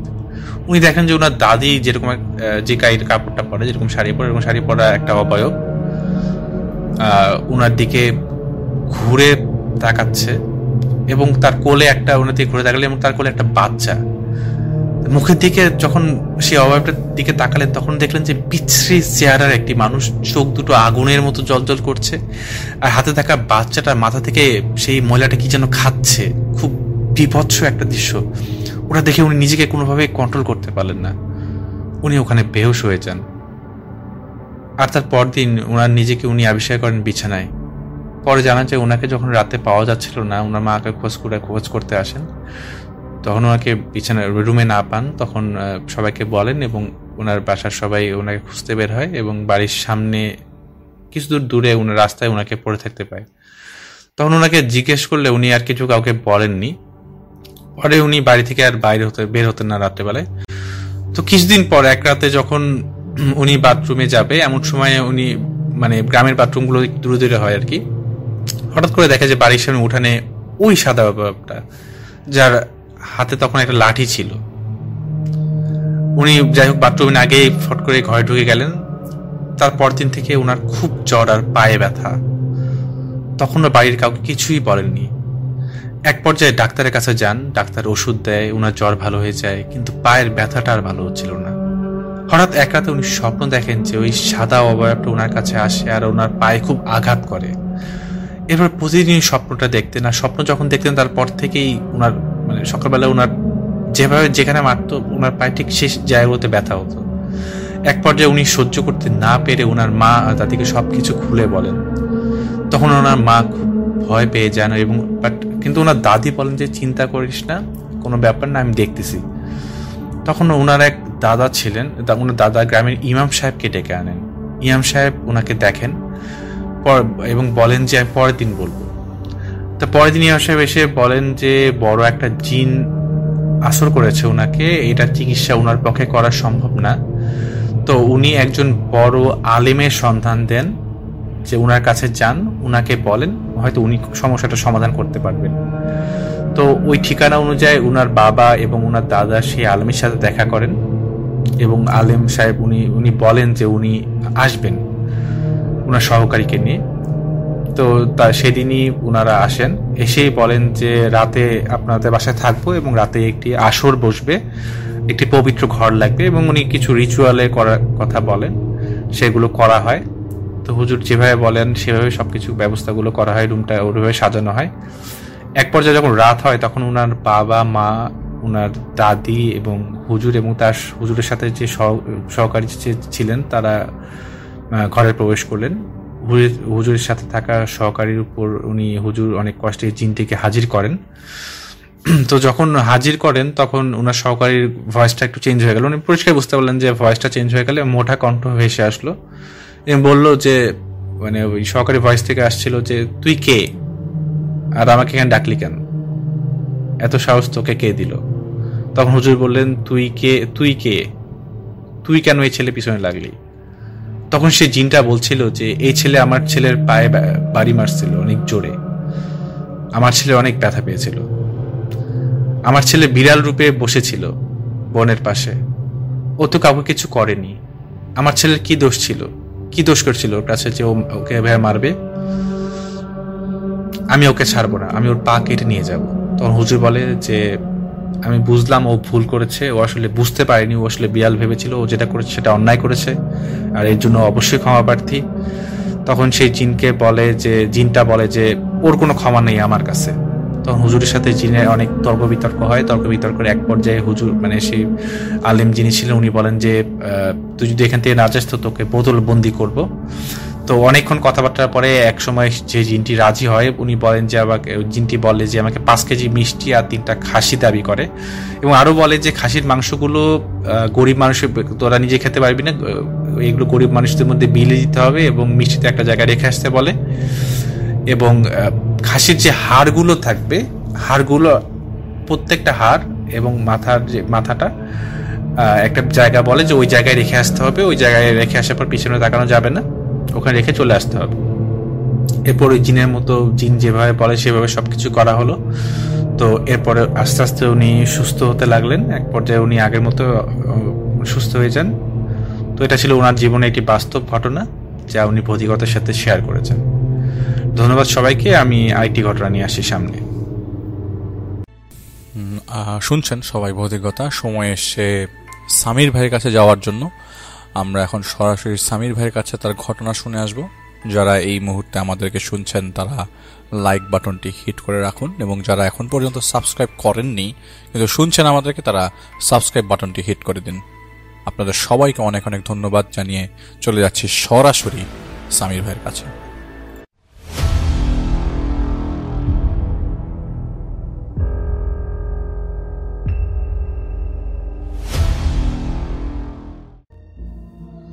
অনেকেই আমাকে প্রশ্ন করে ভৌতিকতায় আমি কিভাবে এসেছি, আমাকে মেসেজ দেয় বা মেইল করে জানায় যে ভাই আপনি কিভাবে আলিফ ভাইয়ের সাথে এরকম একটা শোতে জয়েন করলেন।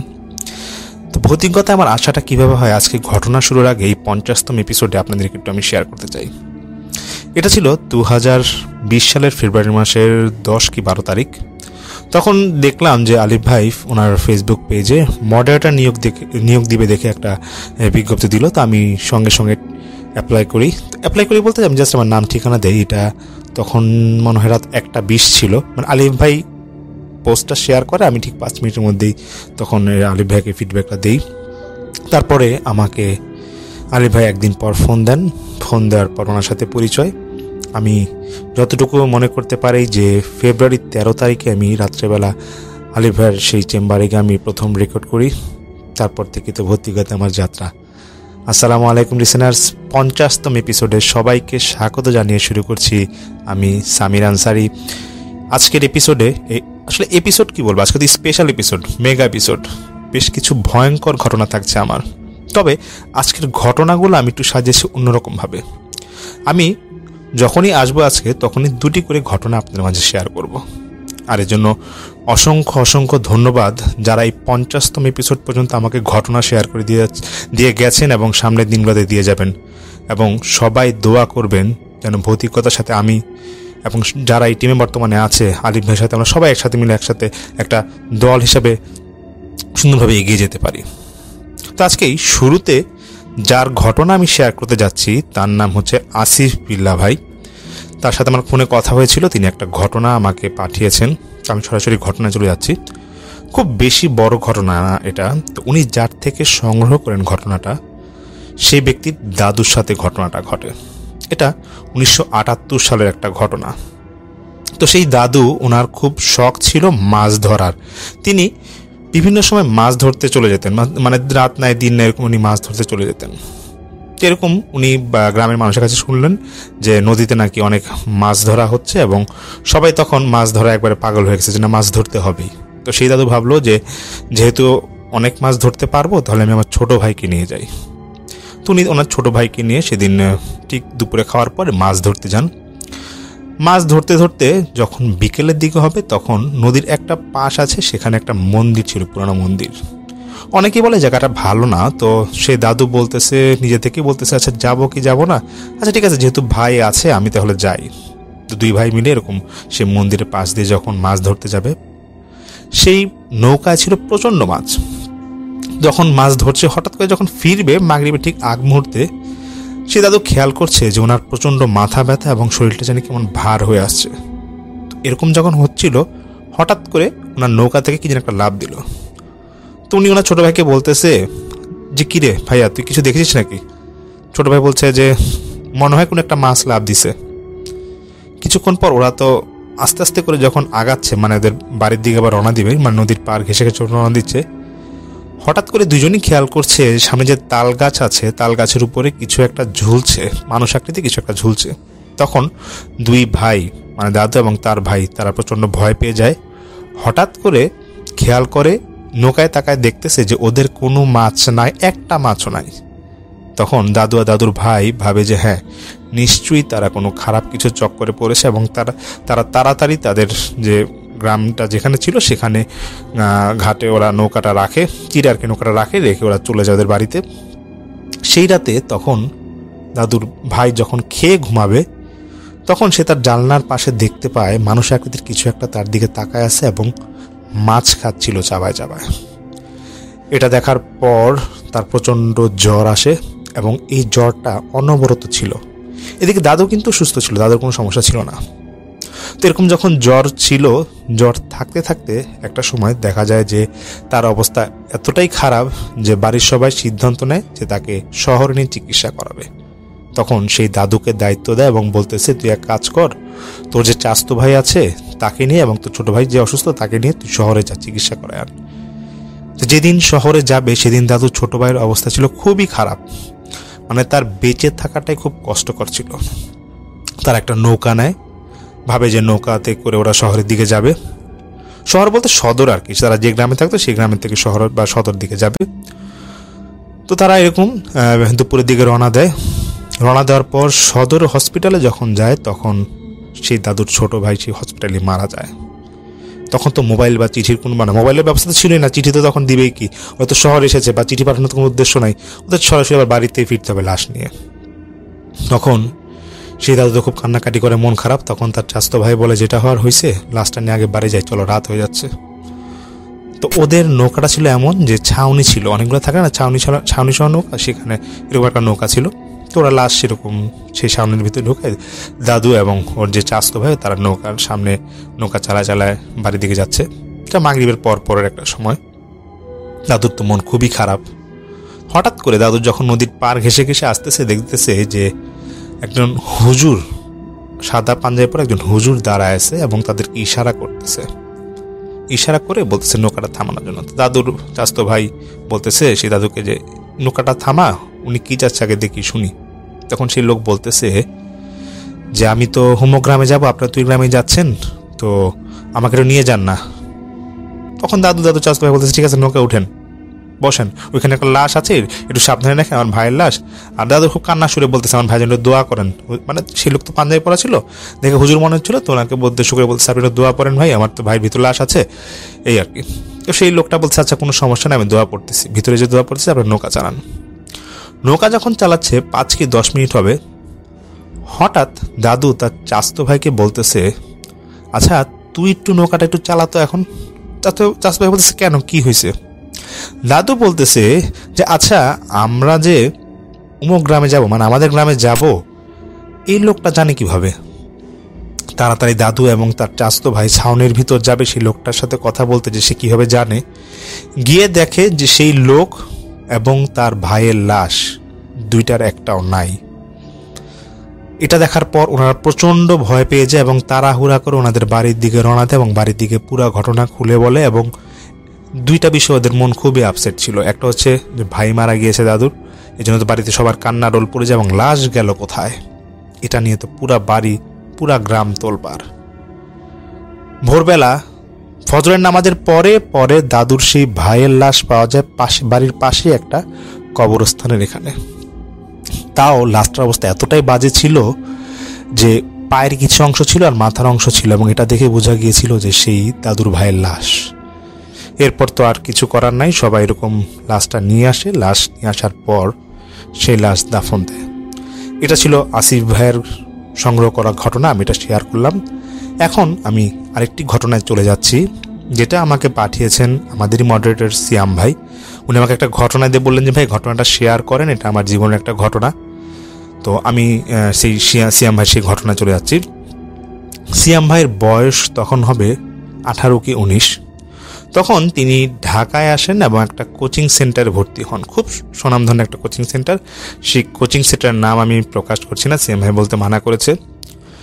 তো সিয়াম ভাই আমাকে বলে যে ভাই আমি যখন ঢাকায় আসি আমার কোচিং সেন্টারে ভর্তি করায়, এবং কোচিং সেন্টারে এত স্টুডেন্ট ছিল যে আমাদের থাকার জন্য একটা ব্যবস্থা করে দেওয়া ছিল একটা হোস্টেলে, এবং আমার বাবা মা আমাকে সেই হোস্টেলে আমার মানে যা মাল সামান ছিল তা নিয়ে আমাকে সেই হোস্টেলে তুলে দেয়, মানে পৌঁছায় দেয় আর কি।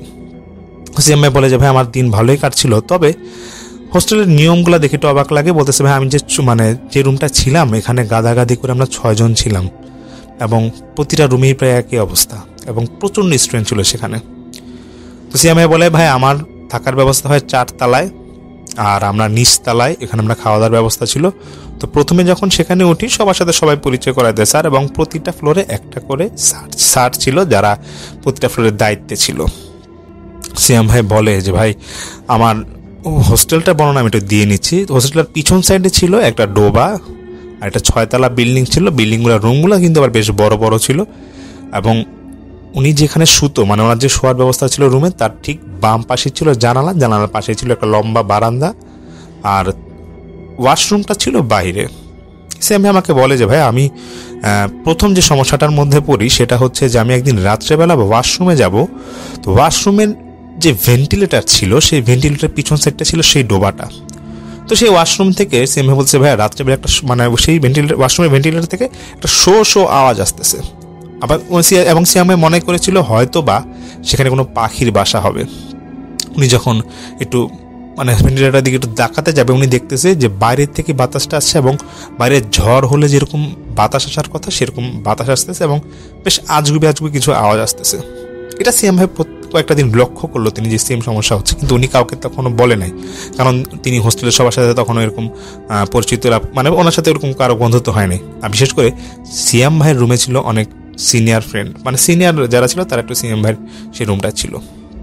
তারপর তো সিএম ভাই এরকম 2-1 দিন যাওয়ার পরে তো ওনার সাথে উনি একটা জিনিস খেয়াল করে যে ওনার রুমের এক বড় ভাই সে ঘুমানোর সময় প্রায় সময় নিজে তো দোয়া দুরুদ পরে নিজের শরীর ফু দেয়, কিন্তু সে একটু অন্যরকম একটা কাজ করতো। সেই দোয়া দুরুদ পরে তার রুমের দরজা জানালা আশেপাশে যা আছে এবং তার যে বেড আছে সেখানেও সে অনেক ঝাড়ফুঁক দেয়। তো এটা দেখার পর সিএম ভাই একটু সন্দেহ হয়। তো সিএম ভাই ভাবে যে এটা কেন করবে, একটা মানুষ তো হয়তো নিজের বডি ফু দিতে পারে। যাক, এটা সিএম ভাই খুব একটা এরকম ওটা নিয়ে আর উনি পাতা দেয় না। তো উনি ওনার মতো ওনার থাকা শুরু করে। তো ওনার সাথে ওনার পাশে রুমে ওনার যে সিট ছিল সিটের পাশে একটা ভাই ছিল, মাদ্রাসার এক ছাত্র। সে মাদ্রাসার লাইন থেকে পড়ে এখানে এসেছে কোচিংয়ে ভর্তি হতে। তো সেই ভাইয়ের নাম ছিল শাহেদ ভাই।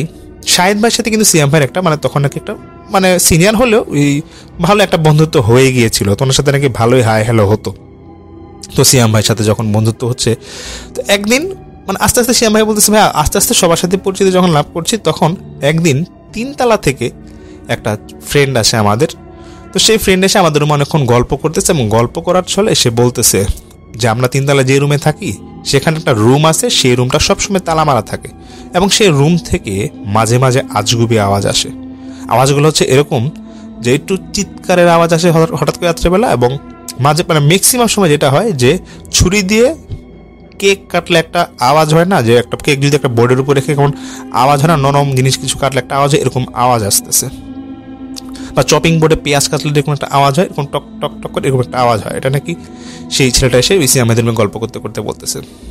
তো এই ছেলেটা এরকম বলতেছে যে অনেক উদ্ভট রকমের আওয়াজ আসে এবং গন্ধ, পচা গন্ধ আসে।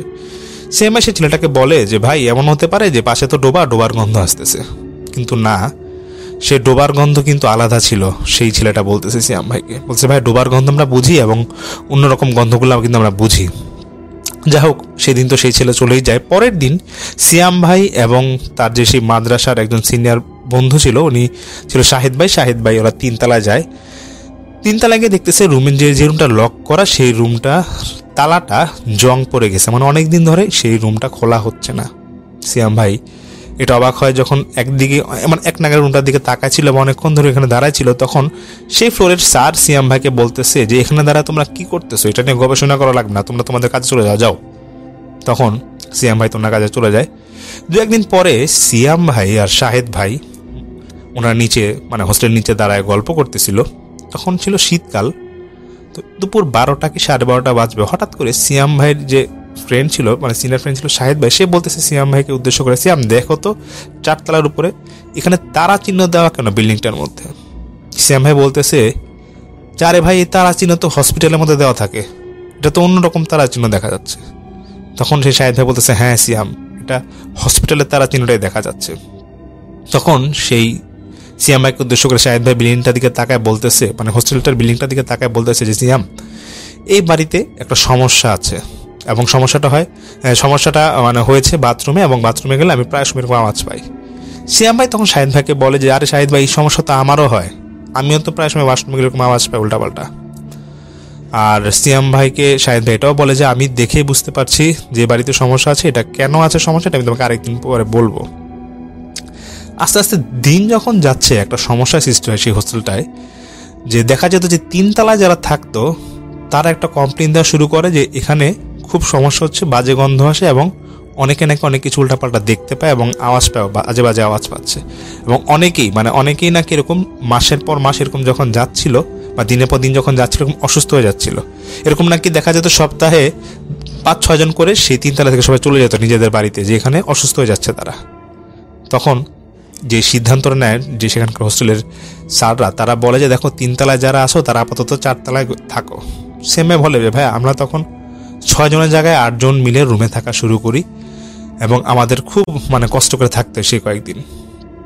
তখন একটা হিন্দু ছেলে ছিল, সে বলতেছে যে আমি যখন 3 তলায় ছিলাম তখন আমি এরকম বাজে পোড়া গন্ধ পাইতাম। আমরা যখন আমাদের লাশ পড়ে, হিন্দুরা যখন লাশ পড়লে যে গন্ধটা আসে, সেটা বলতেছে যে আমাদের ধর্মে এরকম লাশ পড়লে যে বাজে গন্ধ আসে আমি 3 তলায় সেই গন্ধটা পাই, প্রায় সময় পাই। তখন স্যামের মনে একটু খটকা বাঁধা, ওনার যদিও সাহস ছিল, উনি বলতেছে ভাই আমারটা জানা খুব আগ্রহ ছিল আসলে আসেটা কি বিল্ডিংটায়। ততদিনে সিয়াম ভাই ওই বিল্ডিংয়ের যে স্যার একজন ছিলেন, 3 তলার যে স্যার ছিলেন, সেই স্যারের সাথে ওনার খুব ভালো একটা খাতির হয়ে যায়। এবং খাতির হয়ে যাওয়ার একটা পর্যায়ে সেই স্যারকে ওনারা কয়েকজন ফ্রেন্ড বা বন্ধুবান্ধব যারা ছিল ওরা জিজ্ঞেস করে বসে যে স্যার এই বাড়িটাতে আসলে সমস্যাটা কি? 3 তলা কেউ থাকছে না, উদ্ভট একটা গন্ধ আসে, আওয়াজ হচ্ছে, উল্টাপাল্টা সব কিছু হচ্ছে, আসলে সমস্যাটা কি স্যার খুলে বলেন তো। তখন সেই স্যার বলতেছে সিয়াম ভাইকে উদ্দেশ্য করে যে দেখো তোমরা তো আজকে আসো কালকে চলে যাবা, কয়েকদিন ধরে এই হোস্টেলে আছো, আমরা তো এসেছি কয়েকদিন আগে। সমস্যাটা হচ্ছে যে এই যে বিল্ডিংটা তোমরা আছো এখন, এখানে আগে একটা হসপিটাল ছিল, আর 3 তলায় যে ঘরটা তালা মারা সেখানে ছিল লাশ কাটা ঘর। এর জন্য এই কোচিং সেন্টারের যে মালিক, সে এই খুব কম দামে এই হসপিটালটাকে কিনে ফেলে একটা সময়, এবং কিনে ফেলার পর এখানে অনেক দিন কিছু ছিল না। তো তোমরা আসার আগেও গত বছর এরকম যারা ভর্তি হয়েছিল তাদের কিছু টুকটাক সমস্যা হয়েছিল, তারপর সেই রুমটাকে তালা মেরে দেওয়া হয় এবং অনেকদিন এখানে স্টুডেন্ট আসে না, তো রিসেন্টলি তোমরা আবার আসলা, তো এই ছিল সমস্যা। তখন সিয়াম ভাই বুঝে গেল যে না, তাহলে বিল্ডিং অবশ্যই সমস্যা থাকতে পারে। তো স্যারের এই কথা শোনার পর সিয়াম ভাই এবং শাহিদ ভাই ওনারা তো রাত্রেবেলা ওনাদের রুমে একজনের সাথে গল্প করতেছিল। তো শাহিদ ভাই বলতেছে সিয়াম ভাইকে উদ্দেশ্য করে, সিয়াম, আমি তোমাকে যে বলছিলাম যে বিল্ডিংটায় সমস্যা আছে, এটা কীভাবে জানছি তুমি জানো? তখন সিয়াম ভাই বলছে, কীভাবে ভাই? তো শাহিদ ভাই বলতেছে যে আমার আব্বা একজন কবিরাজ এবং তিনি আমাদের গ্রামের খুব নামকরা কবিরাজ। তিনি যেদিন আমাকে হোস্টেলে নিয়ে আসেন তখন এই বিল্ডিংটা দেখেই বলতেছিল যে বাবা তুই একটু সাবধানে থাকবি, বাড়িটা কিন্তু সুবিধার না। তারপর থেকে শাহিদ ভাই বলে যে তারপর থেকে আমি সতর্ক হয়ে গেছিলাম। তো কথার ছলে সিয়াম ভাই বলে যে ভাই আমরা তো অনেকে ছিলাম সেদিন, গল্প করতেছিলাম না তো এগুলো নিয়ে। তো শাহিদ ভাইকে জিজ্ঞেস করা হয়, মানে সিয়াম ভাই জিজ্ঞেস করে শাহিদ ভাইকে, শাহিদ ভাই আপনার আব্বা যে কবিরাজ, এই কবিরাজটা মানে কবিরাজি বিদ্যা কিভাবে শিখলো? এতক্ষণ তো আমরা শুনলাম সেই হোস্টেলের ঘটনা, এখন শাহিদ ভাইয়ের বাবা কিভাবে এই কবিরাজি বিদ্যা শিখলেন সেটা একটু শুনে আসি। তো শাহিদ ভাইয়ের বাবা উনি যে গ্রামে থাকতো ছোটবেলায়, তখন ওনার বয়সী বয়স, ওনার খুব ইচ্ছা ছিল যে কবিরাজি বিদ্যা শিখবে। এবং ওনাদের যে বন্ধু বান্ধবের সার্কেল ছিল তার মধ্যে শাহিদ ভাইয়ের বাবা এবং ওনার সাথে একটা বন্ধু ছিল, সেই বন্ধুর খুবই ইচ্ছা যে তারা কবিরাজি শিখবে এবং তারা খুবই সাহসী ছিল। কিভাবে যেন তারা খবর প্রায় গ্রামের একটা মানে শেষ মাথায় সেখানে একটা বড় মাপের কবিরাজ এসেছে এবং সে সেখানে স্থায়ীভাবে বসবাস শুরু করেছে। তখন শাহিদ ভাইয়ের বাবা এবং ওনার বন্ধু মিলে ঠিক করে যে কবিরাজের বাসায় যাবে এবং জিজ্ঞাসা করবে যে কীভাবে কবিরাজি বিদ্যা শেখা যায়। ঠিকই ওনারা একদিন চলে যায়। তো শাহিদ ভাইয়ের বাবার আমি ছদ্মনাম দিচ্ছি মনির এবং ওনার বন্ধুর নাম দিচ্ছি আমি সুমিত। তো সেই সুমিত ভাই এবং শাহেদ ভাইয়ের বাবা মনির ভাই ওনারা ওইরকম কবিরাজের বাসা যায়।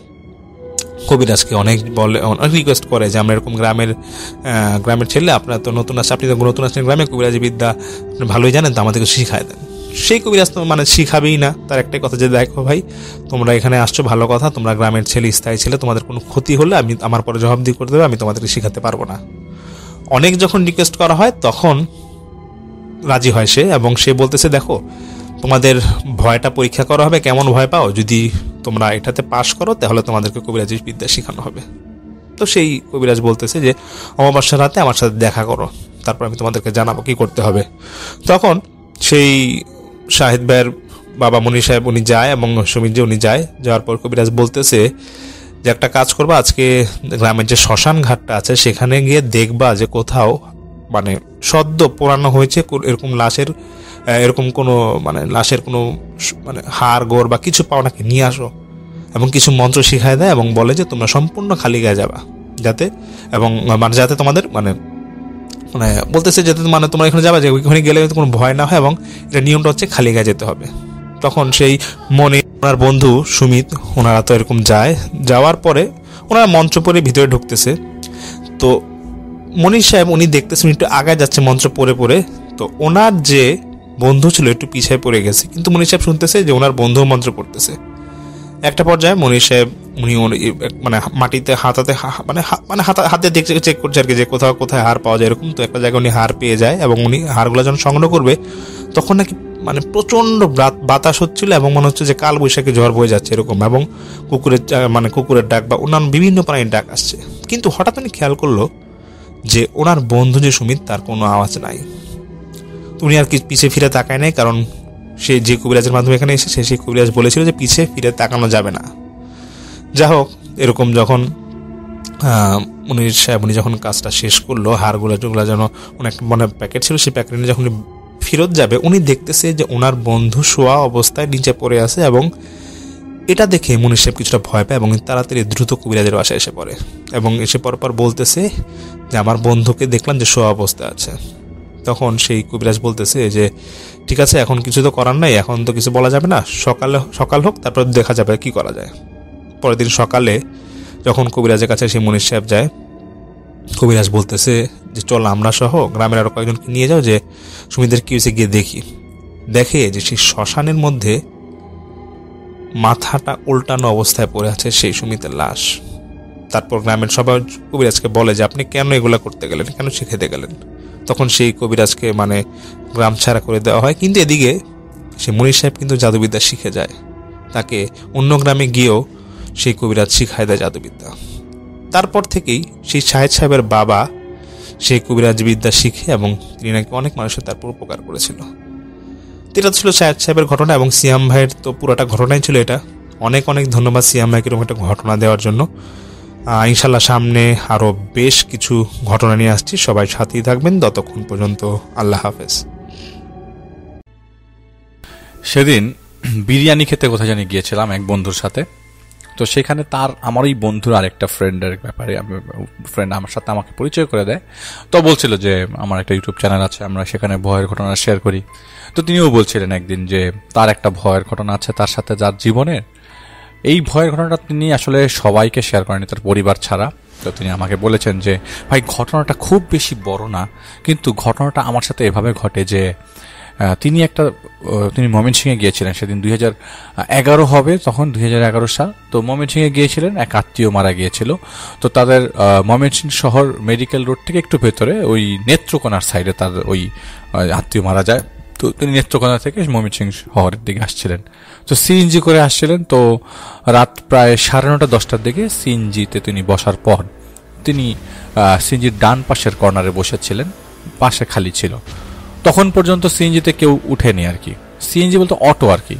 তো তিনি বসেছিলেন, যাচ্ছিলেন, হঠাৎ করে, আর যেহেতু আত্মীয় ছিল মারা গেছিল, তার মামা মারা গিয়েছিল।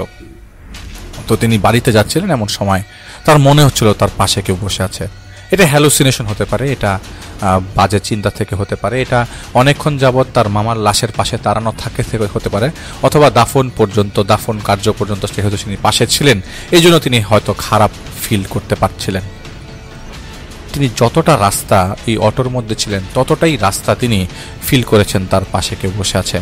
একটা পর্যায়ে তিনি বাম পাশে তাকান, তার মনে হচ্ছিল তার মামা তার পাশে বসা। তিনি সিএনজিওয়ালাকে বারবার বলছিলেন যে আপনি থামান গাড়ি, কিন্তু তার মনে হচ্ছিল তার ভয়েস তার মুখ দিয়ে বের হচ্ছে না। একটা পর্যায়ে সিএনজি তার ডেস্টিনেশনে চলে আসে, তিনি ভাড়া দেন এবং সিএনজি থেকে নামেন। তিনি সিএনজিওয়ালাকে বলেন, ভাই আমি খুব ভয় পেয়েছি, আপনি কি আমাকে আরেকটু সামনে আগায় দিতে পারবেন? এই জায়গা থেকে হাঁটা রাস্তা বাসার, কিন্তু আপনি যদি আমাকে একটু আগায় দেন তাহলে আমি একটু সেফ ফিল করতে পারি আপনাকে।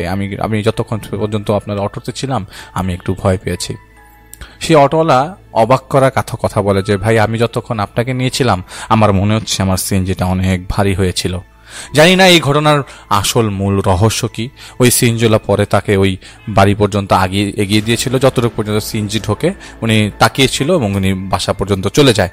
তো এটা খুব বেশি দিন আগের ঘটনা, আজকে থেকে প্রায় 9 বছর আগের ঘটনা, কিন্তু 9-10 বছর আগের ঘটনা। কিন্তু এইটা তিনি বলেছেন যে এইটা আমি কাউকে সবার সাথে শেয়ার করতে পারিনি, পরে বাসায় যে আমি আমার আব্বা আম্মাকে জানাই, কিন্তু আব্বা আম্মা পরে জিনিসটা অতটা আব্বা আম্মা পরে বাড়িতে যখন আসে তার কাছ থেকে তখন জানে। তো তিনি বলেছেন যে ভাই আপনি বিশ্বাস করবেন না, আমি এখনো সেই দিনটার কথা ভুলতে পারি না। সো মাঝে মধ্যে এরকম ছোটখাটো অনেক বিষয় অনেকেই খেয়াল করেন, প্রত্যক্ষ করেন, সেগুলো আমাদেরকে পাঠিয়ে দিন। মাঝে মাঝে কিছু ছোট ঘটনাও আমরা শেয়ার করে ফেলবো। আপনাদের ঘটনা নিয়ে টেনশন নাই, ঘটনা ভালো হলে সেটা ছোট হোক বড় হোক, আমাদের ভৌতিকতা সেটা সবসময় ভ্যালু করে। তো আমরা চলে যাব সরাসরি রিয়াদ ভাইয়ের আরেকটা ঘটনা শুনে আসবো।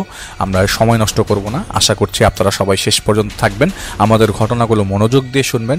আমরা সকলের কাছ থেকে এই জিনিসটাই সবসময় প্রত্যাশা করে থাকি।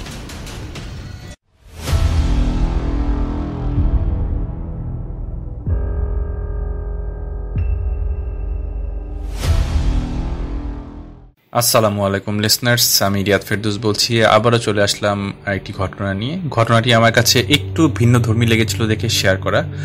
ঘটনাটি শেয়ার করেছেন ইশরাত জাহান সোফিয়া, ময়মনসিংহ থেকে ঘটনাটি উনি আমাদেরকে পাঠিয়েছেন। তো ঘটনাটি 2013 সালের দিকে, তখন উনি ইন্টার পরীক্ষার্থী। তো 2012 সালের নভেম্বর মাসে ওনারা বাসা চেঞ্জ করেন। তো ওই বাসাটা 4 তলা ছিল, ওনারা 2 তলায় ওঠেন। ওনাদের বাসার নিচের তলায় থাকতেন, তাদের সাথে খুব অল্প সময়ে ওনাদের একটি ভালো সম্পর্ক তৈরি হয়ে যায়। আর সেই সম্পর্ক তৈরি হওয়ার কারণ ছিল ওই বাসায় নিচতলায় আর কি ওনার সমবয়সী একটি মেয়ে ছিল, ওনার নাম হচ্ছে নিশি। সেও ইন্টার পরীক্ষার্থী ছিল সেই বছর। তো ওনারা বিকালে প্রায় ছাদে উঠে গল্প করতেন। দেখতে দেখতে ওনাদের এক্সামের সময় চলে এলো। আগের মতো নিশি আর ঠিক মতো ছাদে আসতো না। তো পরীক্ষা শেষ হলো, উনি আর নিশি আগের মতোই আড্ডা দেওয়া শুরু করলেন। ছাদে যেতেন ওনারা বিকালবেলায়। একদিন গল্প করতে করতে হঠাৎ করে ওনাদের গল্পের আড্ডা হয়ে ওঠে ভূত বা এই ধরনের কোনো কিছু। তো নিশি সোফিয়া আপুকে বলেছিল যে তুমি জিনে বিশ্বাস করো? তখন উনি বললেন না, হ্যাঁ করি। তখন উনি বললেন যে দেখেছো তখন কখনো তাদেরকে? সোফিয়া বললেন যে না, দেখিনি কখনো। আর নিশি, তুমি এমনভাবে জিজ্ঞেস করছো যেন তুমি নিজেই দেখেছো। নিশি তখন বললেন যে আমি তোমাকে কিছু দেখাতে চাই, কিছু বলতে চাই। উনি বললেন আচ্ছা বলো। তখন আসলে মাগরিবের আজান দিচ্ছিল, তো নিশি বললে যে ঠিক আছে, তুমি আমাদের বাসায় 1 ঘন্টা পরে আসো, আমাদের 1 ঘন্টা পরে আসো, আমি তোমাকে কিছু বলবো। তো উনি বললে, সোফিয়া আপু বললেন যে আচ্ছা ঠিক আছে, কালকে আসি। তো নিশি বললো না, আজই আসো। উনার কেমন জানি লাগলো ব্যাপারটা, অনিচ্ছা থাকা সত্ত্বেও বললেন যে ঠিক আছে, আচ্ছা আসবো। তো ওনার বাসায় প্রথমবার গেলেন, তো সোজা ওর রুমে নিয়ে গেল। ছোট্ট একটা রুম, বেশ গোছানো। উনি নিশি ওনাকে বসতে বললো। 5-10 মিনিট কথা বলার পর খেয়াল করলেন যে যতবারই নিশি ওনাকে কিছু বলতে যাচ্ছেন, নিশির মা মানে যাকে আন্টি বলে ডাকতেন আর কি, তো উনি বারবার খালি উকি দিচ্ছেন, বারবার এইদিকে আসছেন। যতদূর মনে হচ্ছে আন্টি নিশিকে মন খুলে কথা বলতে দেন না হয়তো কারোর সাথে। আন্টি একটা জিনিস খেয়াল করে লুকিয়ে লুকিয়ে কথা শোনার চেষ্টা করছেন। যাই হোক, উনি সোফিয়া আপু এটা পাত্তা দিলেন না, ওরা গল্প করছেন। কথা বলতে বলতে হঠাৎ ওরা খুব পানি পিপাসা পেল, তো নিশিকে বললো। নিশি পানি আনতে আর একটা রুমে গেল। তো এবার চোখে পড়লো যে নিশির পড়ার টেবিলের উপর উনি দেখলেন যে পড়ার টেবিলের উপরে পানি একটি বড় বোতল রাখা আছে। উনি বোতলটা মুখ করে পানি খেতে যাবে, তখনই ওনার মা রুমে চলে আসে। তো উনি বলেন যে এটা নিশার পানিটা, এই নিশিটা এটা হচ্ছে নিশির পড়া পানি, এটা ধরো না। উনি হঠাৎ রুমে এসে একদম, উনি আসলে আপু আসলে চমকে উঠেছিলেন। তো নিশির পরবর্তী রুমে আসলো, কিছু হবে না, আমি দেখছি। উনি মনে হলো যে উনি ওনার মায়ের উপরে একটু রেগে গেছেন। যাই হোক, এইবার দরজা লাগিয়ে নিশি ওনার পাশে বসলো। উনি বললেন যে পানি পড়া কিসের? উনি তখন বললেন, সোফিয়া বললেন যে পানি পড়া কিসের জন্য? নিশি বলল যে আরে আমার এইসব কথা ছাড়ো, সব পরে বলবো। আচ্ছা, তুমি কি রোজ সকালে দড়ি লাফ দাও তোমাদের বাসায়, তোমার রুমে? তখন উনি বললেন, সোফিয়া বললেন হ্যাঁ দেই তো মাঝে মাঝে। তখন নিশি ওনার হাতটা শক্ত করে ধরে বললেন যে আর দড়ি লাফ দিও না প্লিজ। উনি জিজ্ঞাসা করলেন যে কেন, তোমার ঘুমের অসুবিধা হয়? তাহলে আমি বিকাল লাফ দিব না। তখন নিশি বলল যে আমি মানা করছি, তুমি আর কোনোদিন দড়ি লাফ দিও না। এইবার সত্যি সত্যি মনে হলো যে ওনার আসলে বেশ, সোফিয়ার বেশ রাগ লাগছিল, বাট উনি আসলে প্রকাশ করছিলেন না। কারণ নিশি এমন ভাবে বলছিল যে ওনার নিজের বাসাতে উনি নিজে দড়ি লাফ দিতে পারেন, দড়ি লাফ দেওয়ার স্বাধীনতা ওনার মধ্যে নাই। তো যাই হোক, উনি তখন বললেন যে আমি দড়ি লাফ দিলে তোমার কি সমস্যা, আমাকে বুঝিয়ে বলো। তখন উনি বললেন যে কোনো সমস্যা না, তোমাকে নিষেধ করছি, তুমি আমার কথাটা শুনো। তখন উনি বললেন যে সোফিয়া দেখো, আমি তোমার রিকোয়েস্ট করছি, আমি তোমার ভালো চাই। এবার সোফিয়া আপু বললেন যে, সোফিয়া আপু ওনার হাতটা সরাই দিলেন এবং বললেন যে আমাকে মানা করা বন্ধ করো, আর আমি আমার বাসায় কেন দড়ি লাফ দিব না? আমি অবশ্যই আমার বাসায় দড়ি লাফ দিব। তোমার কোনো সমস্যা থাকলে সেটা আমাকে বলো, কেন বলছো না? এই কথা বলে উনি রাগেশ্বরে ওনার বাসা থেকে চলে গেলেন। তো পিছন থেকে নিশি কিন্তু অনেকবার ওনাকে ডেকেছিল, কোনো উনি পাত্তা দেননি। উনি খুব রেগে গেছিলেন আসলে। ওনার ঘরে উনি দড়ি লাফ দেয়, ওনার সমস্যা কি হলো? আর সমস্যা হলো সেটা বলুক যে এই সমস্যা, সেই সময় উনি দড়ি লাফ দিবে। তো রাতে আসলে সোফিয়াপুর বেশ খারাপ লাগছিল, আসলে এইভাবে ঝগড়া করাটা ওনার সাথে ঠিক হয়নি। তো উনি ভাবলেন যে কালকে ছাদে দেখা হলে সরি বলবো না। কিন্তু তার পরের দিন উনি নিশিকে আর ছাদে দেখেন না। তো সোজা ওনার বাসায় চলে গেলেন। দেখেন যে ওনার বাসায় তালা মারা। পরে সোফিয়া ওনার মায়ের কাছ থেকে জানতে পারেন যে ওনারা গ্রামের বাড়ি চলে গেছেন। তখন ভাবলেন যে পরে যখন দেখা হবে তখন সরি বলে নিব না। এদিকে উনি আবার ওনার দড়ি লাফ দেওয়াটা শুরু করলেন। ভাবলেন যে ওরা তো বাসায় নেই, আর কোনো সমস্যা হবে না, ইচ্ছে মতো দড়ি লাফ দিই। উনি খেয়াল করেন যে হঠাৎ ওনার কোমরে ব্যথা শুরু হয়েছে। তো একদিন উনি ভাবলেন যে উনি মাঝে মাঝে দিতেন দড়ি লাফ। তো একদিন ভাবলেন যে হয়তো নিয়মিত এক্সারসাইজ করছেন না, এই জন্য হয়তো শরীরে ব্যথা হচ্ছে। কিন্তু না, ওনার ব্যথা মোটেও কমছে না, এই ব্যথা যেন যন্ত্রণায় পরিণত হচ্ছে। লুকে লুকে উনি প্যারাসিটামল খাওয়া শুরু করলেন, না তাও কমছে না। এমন দিন গেল যে উনি একদিনে 4-5টা প্যারাসিটামল খেয়ে ফেলেছেন, কিন্তু ব্যথা কমছে না। ওনার মা হঠাৎ করে খেয়াল করলেন উনি একটু অসুস্থ হয়ে যাচ্ছেন, আগের মতো ছুটোছুটি করতে পারছেন না, কেমন জানি নিস্তেজ একটা ভাব। ব্যথা সহ্য করতে না পেরে একসময় মায়ের সামনে উনি কেঁদে বলেই ফেলেন, মা আমার খুব ব্যথা, আমি হাঁটাচলা করতে পারছি না, কিছু করতে পারছি না, কোমরে খুব ব্যথা। তো ওনার মা বলেন যে কাল ডাক্তারের কাছে নিয়ে যাবো, মা ধৈর্য ধরো। রাতটা পার হলে কোন রকমে ওনারা সকালে যান। সকালে উঠে দেখেন যে ওনার গায়ে প্রচন্ড জ্বর, ব্যথা সীমা পরিসীমা সব একদম মনে ভেঙে ফেলছে, এমন অবস্থা। এত যন্ত্রণা ওনার আগে কখনো হয়নি। উনি এমন ব্যথা যে শোয়া থেকে উঠে বসতে পারছে না। ওনার মাকে ডাকলেন, মা দেখে ভয় পেয়ে গেলেন যে মেয়ের কি অবস্থায়, মানে সে বিছানা থেকে উঠে বসতে পারতেছে না। তারা ওনার মা ওনাকে ধৈর্য ধরতে বললেন, আল্লাহর কাছে প্রার্থনা করলেন। ওনার মনে হচ্ছিল যে ওনার কোমরের হাড্ডিগুলো মানে ভেঙে গেছে, ব্যথায় ওনার গলা শুকিয়ে যাচ্ছে। খুব টানাতে স্পিড পরপর উনি উঠে বসার চেষ্টা করেন। ওনার মাকে বলেন যে মা আমাকে পানি খাওয়াও। তো উনি একদিন, সেদিন মনে আছে উনি 3 গ্লাস পানি খেয়েছিলেন। উনি কেন জানি খুব গলা শুকিয়ে যেত ওই সময় ওনার।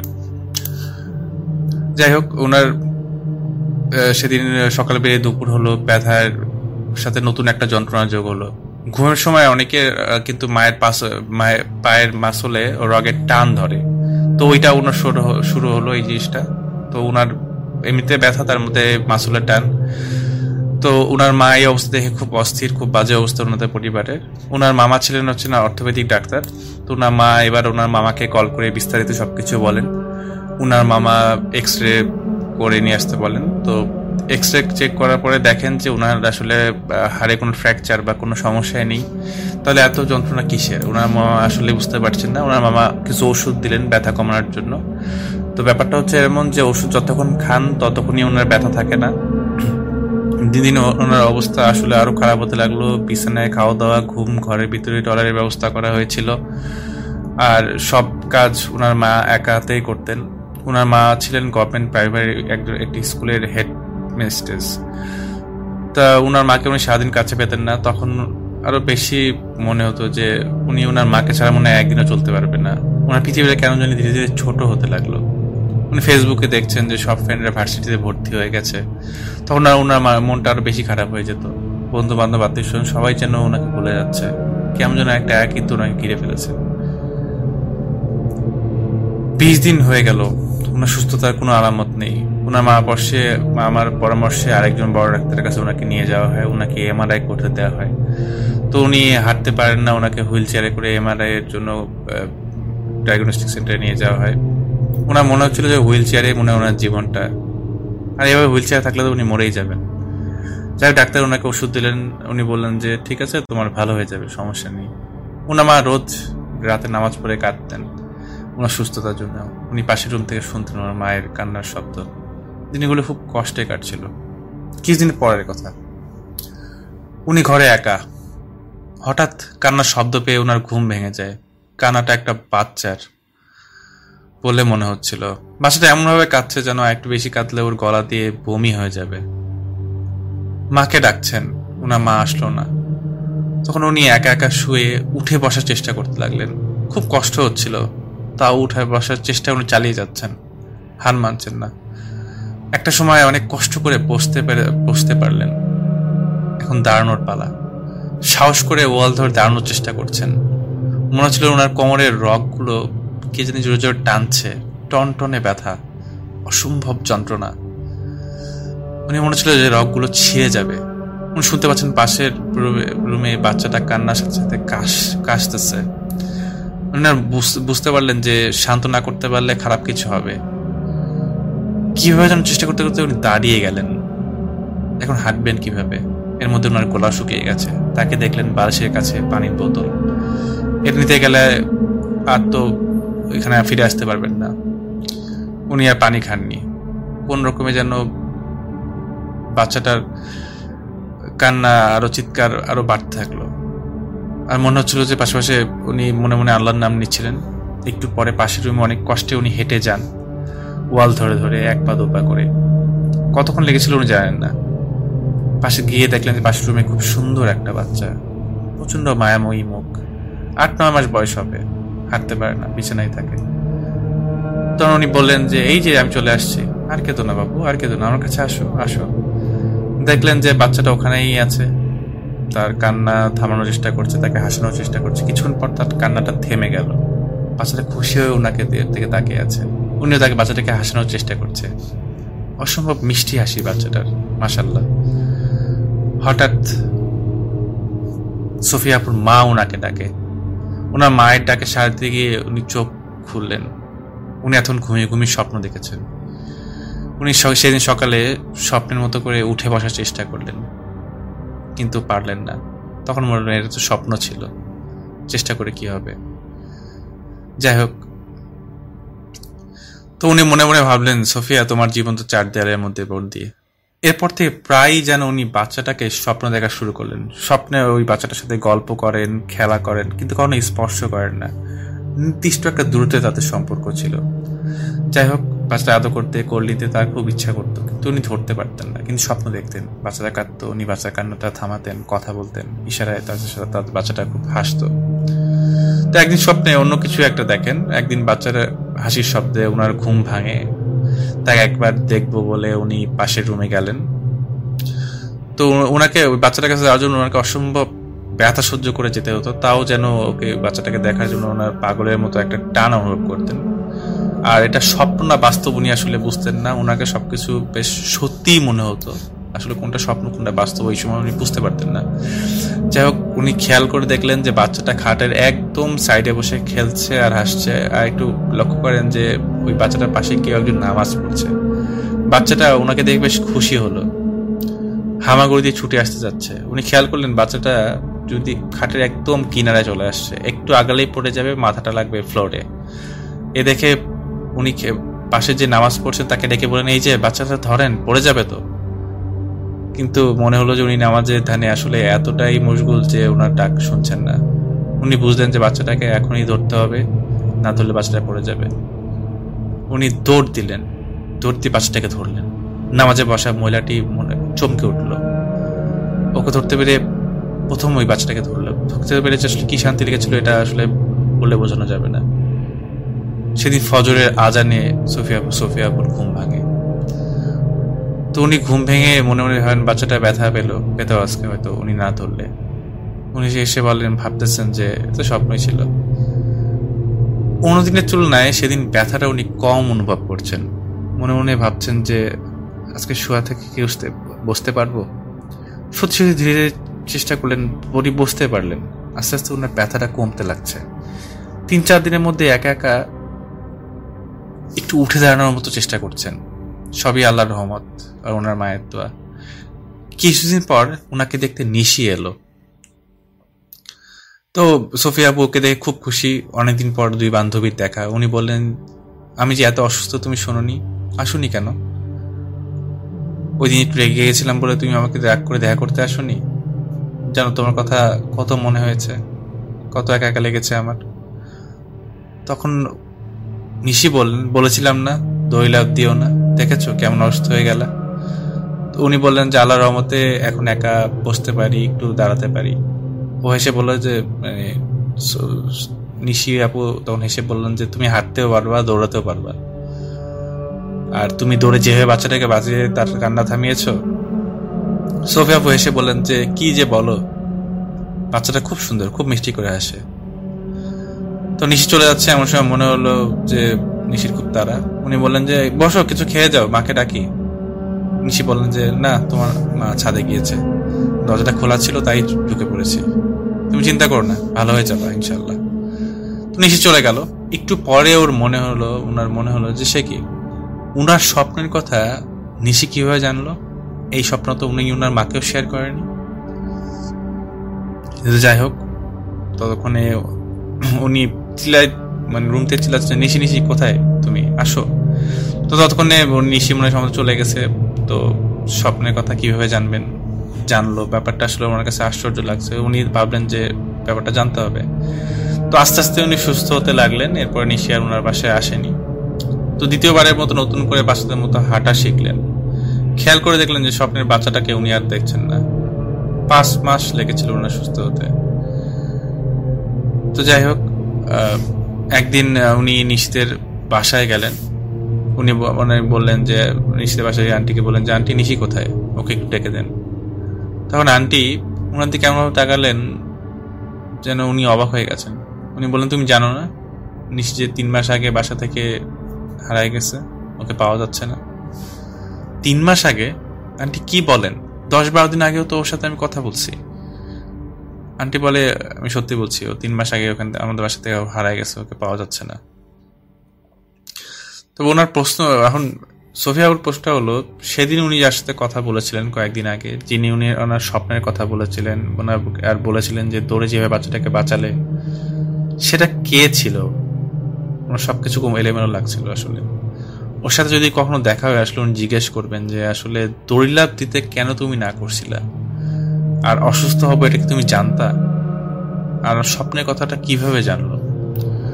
তো এর পরবর্তীতে 2 থেকে 3 মাস পরে সোফিয়া আপু ওই বাসাটা ওনারা চেঞ্জ করেন। এরপরে ওনার সাথে নিশির দেখা হয়নি।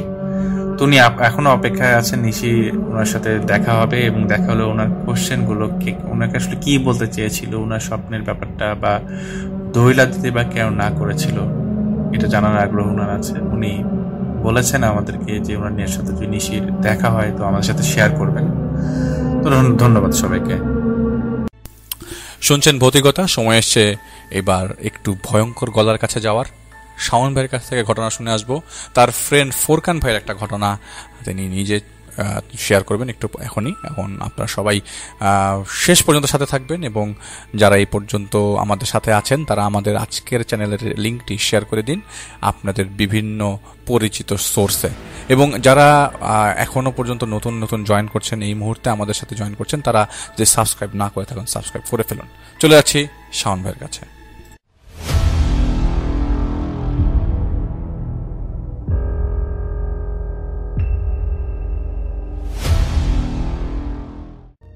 আসসালামু আলাইকুম।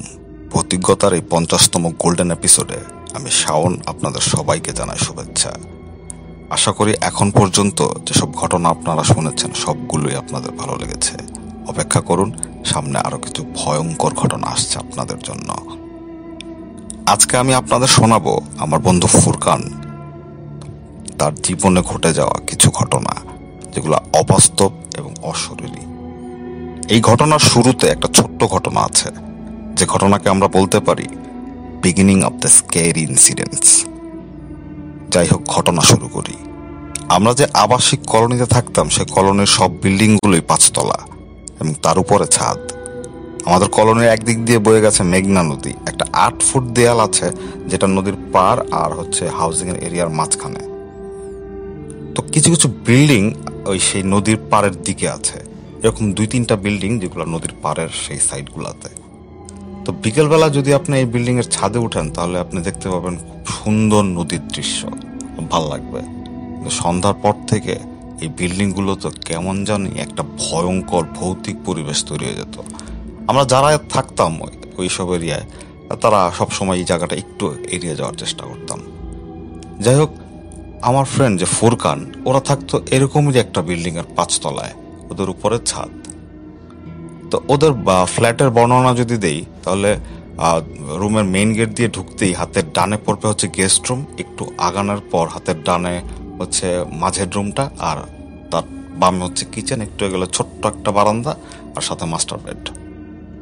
তো একদিন দুপুর 12টা-1টার দিকে, তখন ফুরকানের আম্মা অর্থাৎ আন্টি বাসায় একাই, বাসায় কেউ নাই। হঠাৎ তিনি শুনতে পান কলিং বেল বাজছে। তো তিনি যখন দরজা খুললেন, তখন তিনি দেখতে পান একটা বৃদ্ধা মহিলা, কালো শাড়ি পরা, মাথা নিচু করে, হাতে একটা ঝোলা, এক হাতে একটা ঝোলা আর এক হাতে একটা লাঠি, একটু বাঁকানো লাঠি নিয়ে মাথা নিচু করে দাঁড়িয়ে আছে।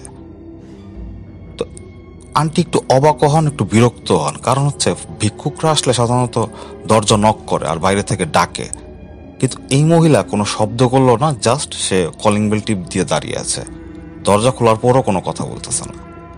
তো আন্টি একটু রাগ করেই সেই মহিলাকে জিজ্ঞেস করলো, কি আপনি দরজা নক করলেন না, আপনার কলিং বেল টিপ দিলেন, আবার দাঁড়ায় আছেন, কি চান? তো ঠিক সেই মুহূর্তে সেই মহিলা আন্টির দিকে মাথা উঁচু করে তাকালো। আন্টি দেখতে পায় একটা অর্ধগলিত মানুষের মুখ, যেটা তার দিকে একটা বিশ্রী হাসি দিল এই মাত্র। এটা দেখে আন্টি আতঙ্কে শিউরে উঠে জমে যান। সেই মহিলাটা আন্টির দিকে তাকিয়ে হাসতে হাসতে বলল, থাকতে আইলাম আম্মা। এই কথা বলে সে আন্টিকে ক্রস করে রুমের বাসার ভেতরে ঢুকে গেস্ট রুমে ঢুকে গেল। ঘটনার আকস্মিকতায় আন্টি ঠায় দাঁড়িয়েছিলেন। হঠাৎ 2 থেকে 3 সেকেন্ড পর তার সম্বিত তিনি ফিরে পান। তিনি দ্রুত গেস্ট রুমে গিয়ে উকি দেন। উকি দিয়ে দেখেন কেউ নাই। তিনি যদি দেখতেন কেউ আছে হয়তো তিনি এতটা ভয় পেতেন না, কিন্তু যখন তিনি দেখলেন যে ভিতরে কেউ নাই তখন তিনি প্রায় আতঙ্কে বোবা হয়ে যান।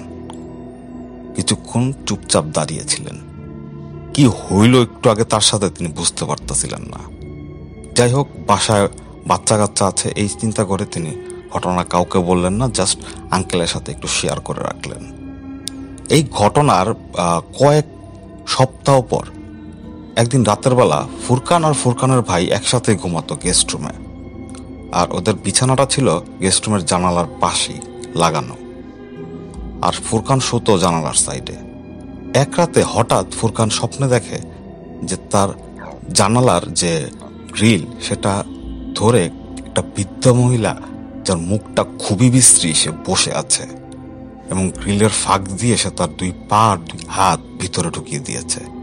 ঢুকিয়ে সে পা দিয়ে ফুরকানের পেট বরাবর জোরে জোরে লাথি মারতেছে। ফুরকান ব্যথায় আতঙ্কে ভয়ে চিৎকার দিয়ে ওঠে, ঘুম ভেঙে ওঠে। সবাই দৌড়ে আসে, এসে জিজ্ঞেস করে কি হইলো। তো সে বলে যে আমি খুব খারাপ স্বপ্ন দেখছি, এই টাইপের একটা স্বপ্ন দেখছি। তো আন্টি ফুরকানকে জিজ্ঞেস করে কি মহিলা দেখছো, বৃদ্ধা মহিলা, কি রঙের শাড়ি ছিল? তো ফুরকান বলে যে কি না ওরকম মনে নাই, জাস্ট আমি একটা বৃদ্ধা মহিলা দেখছি। যাই হোক, সবাই ওরা একটু বুঝায় টুঝায় শান্তরান্ত করে ঘুম পাড়ায় দেয়। এর কিছুদিন পরের ঘটনা, একদিন দুপুরবেলা ফুরকান বিছানায় শুয়ে শুয়ে পড়ছিল। তো শুয়ে শুয়ে পড়ার কারণেই হয়তো ওই ঘুম চলে আসতেছিল। তো ওর বিছানার পায়ের সামনে, মানে ও শুইলে ওর পা বিছানার যেই দিকে থাকে সেই দিকে একটা বুক সেলফ। তো আলসেমি লাগতেছিল বলে আর হাতে যে বইটা ছিল সেটা ওই বুক সেলফে না রেখে জাস্ট খোলা অবস্থায় উল্টা করে ওর মাথার ডান পাশে রেখে সোজা হয়ে শুয়ে পড়লো আর কি। শুয়ে পড়ে তাকায় দেখলো সামনে বুক সেলফ, আস্তে আস্তে চোখ বন্ধ করলো। তো ওর এক পর্যায়ে মনে হচ্ছে যে আমি ঘুমায় যাচ্ছি, ঘুম চলে আসছে, ঘুমায় যাচ্ছি, আমি এখনই ঘুমায় যাব। ঠিক সেই মুহূর্তে কি মনে করো চোখ খুললো। ও চোখ খুলে দেখে ওর সামনের বুক সেলফের প্রত্যেকটা বই এদিক ওদিক ছড়ানো। তো ও চিন্তা করে আমি স্বপ্ন দেখতেছি, ঘুমাই গেছি হয়তো। তো এই চিন্তা করে ওর ডান পাশ ফিরে ও মাথার কাছে কিন্তু ওর বইটা খুলে উল্টা করে রাখছিল, যে বইটা সে পড়তেছিল। ও তাকায় দেখে সে বইটা ফ্লোরে পড়া। তো ও চিন্তা করতেছে নির্ঘাত স্বপ্ন দেখতেছে, কারণ 2-3 সেকেন্ড আগেও হয়তো এরকম অবস্থা ছিল না। তো স্বপ্ন দেখতেছে এই চিন্তা করে আবার সোজা হয়ে চোখ বন্ধ করে শোয় আর চিন্তা করতেছে এটা কি দেখলাম। ঠিক সেই মুহূর্তে আতঙ্কে ফুরকান জমে যায়। কারণ কি, ও ঠিক সেই মুহূর্তে বুঝতে পারে যেটা স্বপ্ন না, কারণ ও ঘুমায় নাই, ও জেগে আছে। ও আবার তাকায় দেখে সব আগের মতোই অগোছালো পড়ে আছে। এই 2-3 সেকেন্ডে এমন কেউই আসে নাই, কেউই যায় নাই, তো এগুলো এইভাবে পড়ে আছে কেন? এটা চিন্তা করে ও ভয়ে শোয়া থেকে উঠে বসে ও দরজার দিকে দৌড় দেয়। আম্মা একটা চিৎকার করে ও দরজার দিকে দৌড় দেয়। ঠিক ও কিন্তু দৌড় দেওয়ার সময় সে বইটাকে লাফ দিয়ে টপকায়া ও দরজার দিকে দৌড় দেয়। আবার পিছনে ফিরে ও ঠিক তাকালো ওই বইটার দিকে। তাকানোর পরও দেখতে পায় যে বইটা অটোমেটিক ফ্লোর থেকে উঠে ওর মুখে ধাপ করে সে ছুঁড়ে মারলো বা এসে লাগলো। তো ফুরকানের আওয়াজে আন্টিও দৌড়ে আসে। আন্টি দৌড়ে আসে, যে সিনটা দেখে, সিনটা হচ্ছে এরকম, ফুরকান দৌড়ে আসা পিছনে তাকায় দৌড়ে আসতেছে, কে জানি ওর মুখে একটা বই ছুঁড়ে মারছে। এটা দেখে ফুরকান চিৎকার চেঁচামেচি করে অজ্ঞান হয়ে পড়ে যায়। পরে আন্টি তাকে কোনোভাবে স্বাভাবিক করে। পরে আমাদের মসজিদের ইমাম হুজুরকে নিয়ে আসা হয়, ঘর ঝাড়ফুঁক করে দেওয়া হয়, ঘর বন্ধ করে দেওয়া হয়। এরপর ফুরকান রয় বাসায় এরপরে হয়তো 1 মাসের মতো ছিল, কারণ আন্টি যে আগে কি দেখছিলেন বা একটা যে মহিলাকে দেখলেন ভিতরে আসতে, হয়তো এরপর থেকেই খারাপ কিছু হওয়া শুরু হয়েছে এই ফ্ল্যাটে। তো তারা 1 মাসের মতো ছিল, এরপর তারা চলে যায় ওই ফ্ল্যাটটা থেকে। এরপরে এই ফ্ল্যাটে যারা এসেছে তাদের সাথে কি হয়েছে কারণ আমরা জানি না, কারণ তারা হয়তো আমাদের পরিচিত ছিল না। তাই তো এটাই ছিল ফুরকানের জীবনে ঘটে যাওয়া একটা ঘটনা। আরও ঘটনা আছে, এটা আমরা হয়তো সামনের কোনো এপিসোডে শেয়ার করব। তো সে পর্যন্ত ভালো থাকবেন। আল্লাহ হাফেজ।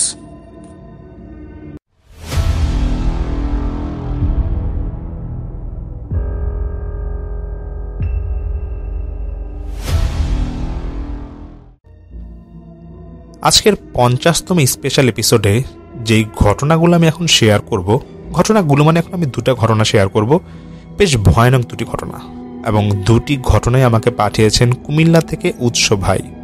তার সাথে আমার কথা হয়েছে এবং তিনি আমাদেরকে কথা দিয়েছেন সামনে আরও অনেক ভয়ানক ঘটনা পাঠাবেন। তো আমি সরাসরি এখন সেই ঘটনায় চলে যাচ্ছি। ঘটনাটা একজন কাফন বিক্রেতার কাছ থেকে ওনার সংগ্রহ করা। সেই লোকের নাম ছিল রজব আলী। তিনি ডোমের চাকরি করতেন এবং অনেক বছর ডোমের চাকরি করেছেন।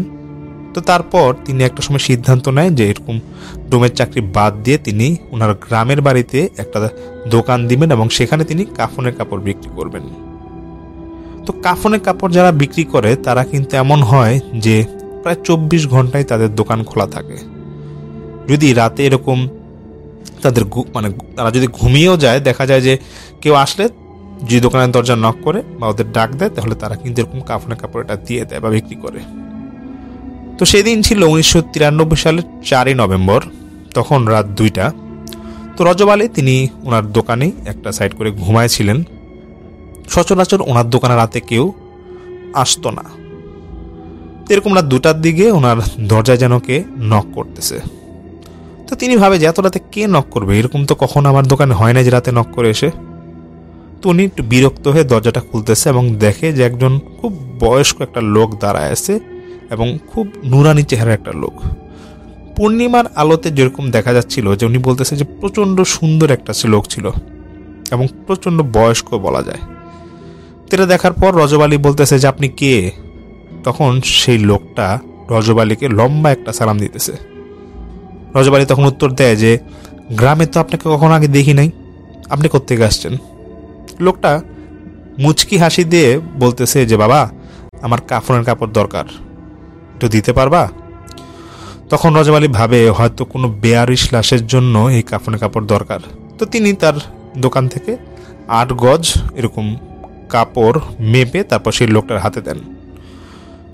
তো লোকটা বলতেছে যে এখানে কতটুকু কাপড় দিছি, এই কাপড় তো আমার হবে না। তখন রজব আলী খানিকটা অপ্রস্তুত হয়ে বলতেছে যে এই কাপড় আপনার হবে না, আপনি মানুষ না অন্য কিছু? তখন সেই লোকটা বলতেছে যে বাবা, আমার আরো বেশি কাপড় লাগবে, কারণ আমি তো তোমাদের মতো মানুষ না। রজব আলী হঠাৎ করে চমকে যায় এবং তিনি খেয়াল করে দেখতেছে যে সে শুধু রজব আলী শুধু বৃদ্ধটার সেই বয়স্ক লোকটার হাঁটু পর্যন্ত দেখতে পারতেছে, কিন্তু নিচের দিকে কিছুই তিনি দেখতে পারতেছেন না। তো রজব আলী কিন্তু প্রচন্ড সাহসী লোক ছিল, তিনি যেহেতু ডোমের কাজ করেছে অনেক বছর। তিনি হঠাৎ করে জিজ্ঞেস করতেছে যে আপনি কে ভাই, আপনি কি চাচ্ছেন এখানে? তখন সেই লোক বলতেছে যে আমি জিন জাতির একজন সদস্য, তো আমি এখানে আসছি, তো আমার এরকম কাফনে কাপড় দরকার। তো রজব আলী বলতেছে যে এখন কি তাহলে আপনার আরো বেশি কাপড় লাগবে, আমি নিয়ে আসবো? তো সে বৃদ্ধ লোকটা বলতেছে হ্যাঁ তুমি নিয়ে আসো। কিন্তু রজব আলীর মনে একটু ভয় ভয় ছিল এবং সে যখন কাপড় নিয়ে আবার আসে সেই বৃদ্ধ লোকের কাছে, সেই বৃদ্ধ লোকটা বলতেছে যে তোমার ভয় পাওয়ার কিছু নাই, তুমি অনেক নেক কাজ করতেছো, আল্লাহ তোমার মঙ্গল করবে, আর তুমি যদি চাও তাহলে আমার সাথে যেতে পারো, তো আমি তোমাকে অনুরোধ করবো তুমি আমার সাথে চলো। তো রজব আলী বলতেছে না এত রাতে আমি যাবো। তখন সেই লোকটা বলতেছে তুমি ভয় কিছু পাবা না বাবা, তুমি আসো আমার সাথে, কোনো ভয় নেই, আসো।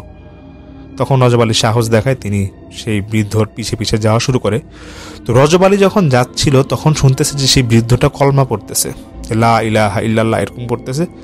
তো এরকম পড়তে পড়তে যখন রজব আলীর পিছ ধরতেছে, তো রজব আলী হঠাৎ একটু খেয়াল করতেছে যে আশেপাশে অনেক সুন্দর বাগান এবং রাত্রেবেলা এবং আলোটা চাঁদের আলোতে বাগানটা খুব সুন্দর দেখাচ্ছিল এবং খুব সুন্দর গ্রান আসছে, এবং সে বুঝে যাচ্ছিল যে এটা তার জগৎ না, তার গ্রামও না, এটা অন্য একটা জায়গা। রজব আলী যেতেই থাকলো। ওনার নাকি এরকম 15-20 মিনিট হাঁটার পর দেখতেছে যে একটা লাশের খাটিয়া কোন একটা মাঠের একটা কোনায় পড়ে আছে। তখন সে বৃদ্ধটা বলতেছে যে তুমি বাবা এখানে দাঁড়াও, সামনে কিছুক্ষণ পর জানাজা হবে, তুমি একটু থাকো। তখন রজব আলী দ্বারে অপেক্ষা করতেছিল এবং আশেপাশে দেখতেছিল যে কোরআনের ধ্বনি, কোরআন তেলাওয়াত করলে যেরকম ধ্বনি হয় সেরকম ধ্বনি আসতেছে এবং খুব ছোট ছোট বাচ্চারা কোরআন তেলাওয়াত করতেছে। কিন্তু তিনি একটা জিনিস খেয়াল করেন যে ভয়েসটা মানুষের মতো না, কিন্তু খুব কোমল একটা ভয়েস। আবার কিছু কিছু কণ্ঠ আছে খুব ভারী কণ্ঠ, কিন্তু উনি মানুষ আকৃতির কিছুই দেখতে পারতেছে না, কিছু মানে অল্প কিছু অবয়ব দেখতে পাচ্ছে। তো কিন্তু উনি একটা জিনিস খেয়াল করে, সে বৃদ্ধ লোকটা অনেকক্ষণ ধরে আসতেছে না। এরকম যখন রজব আলী বুঝে, মানে এরকম ফিল করতেছে যখন, তখন রজব আলী বুঝে যায় যে তিনি জিনদের আখড়ায় এসে পড়ছে এবং ওনার কিছুটা ভয় হচ্ছিল। কিছুক্ষণের মধ্যে একটা লোক আসে এবং বলতেছে, রজব আলী তুমি ভয় পাও না, ভয় কিছু নাই, একটু অপেক্ষা করো, আর তোমার যে জানাজার কাপড়টা তুমি দিছো ওটা নেওয়া হয়েছে, কিছুক্ষণের মধ্যে আমরা জানাজা শুরু করব, আর এই জানাজাটা তুমি পড়াবা। রজব আলী কিছুটা ভয় পেয়ে যায়, যে বলতেছে আমি জানাজা পড়াবো কি, আমি তো কিছুই জানি না। তখন নাকি সেই ব্যক্তিটা বলতেছে যে না, মানে জিনদের মধ্যে সে ছিল হয়তো কেউ, সে বলতেছে রজব আলীকে উদ্দেশ্য করে যে না, ভয়ের কিছু নাই, জানাজা পড়াইতে পারবা। রজব আলী খেয়াল করে দেখে সেই লোকটা একটু জুব্বা পরা ছিল, কিন্তু তার চেহারা স্পষ্ট বোঝা যাচ্ছিল না। তো কিছুক্ষণ পর রজব আলীর সামনে লাশের খাটিয়াটা এসে পড়ে এবং রজব আলীকে বলে যে জানাজা শুরু করো, তুমি পারবা। রজব আলী যদিও কখনো সে জানাজার নামাজ পড়ায় নাই, তখন নাকি সে নিজের থেকে নাকি দাঁড়ায় গেল এবং তার নাকি খুব কান্না পাচ্ছিল। সে জানাজা শুরু করে এবং তার মনে হচ্ছিল পিছের হাজার হাজার কেউ তার সাথে কলমা পড়ছে।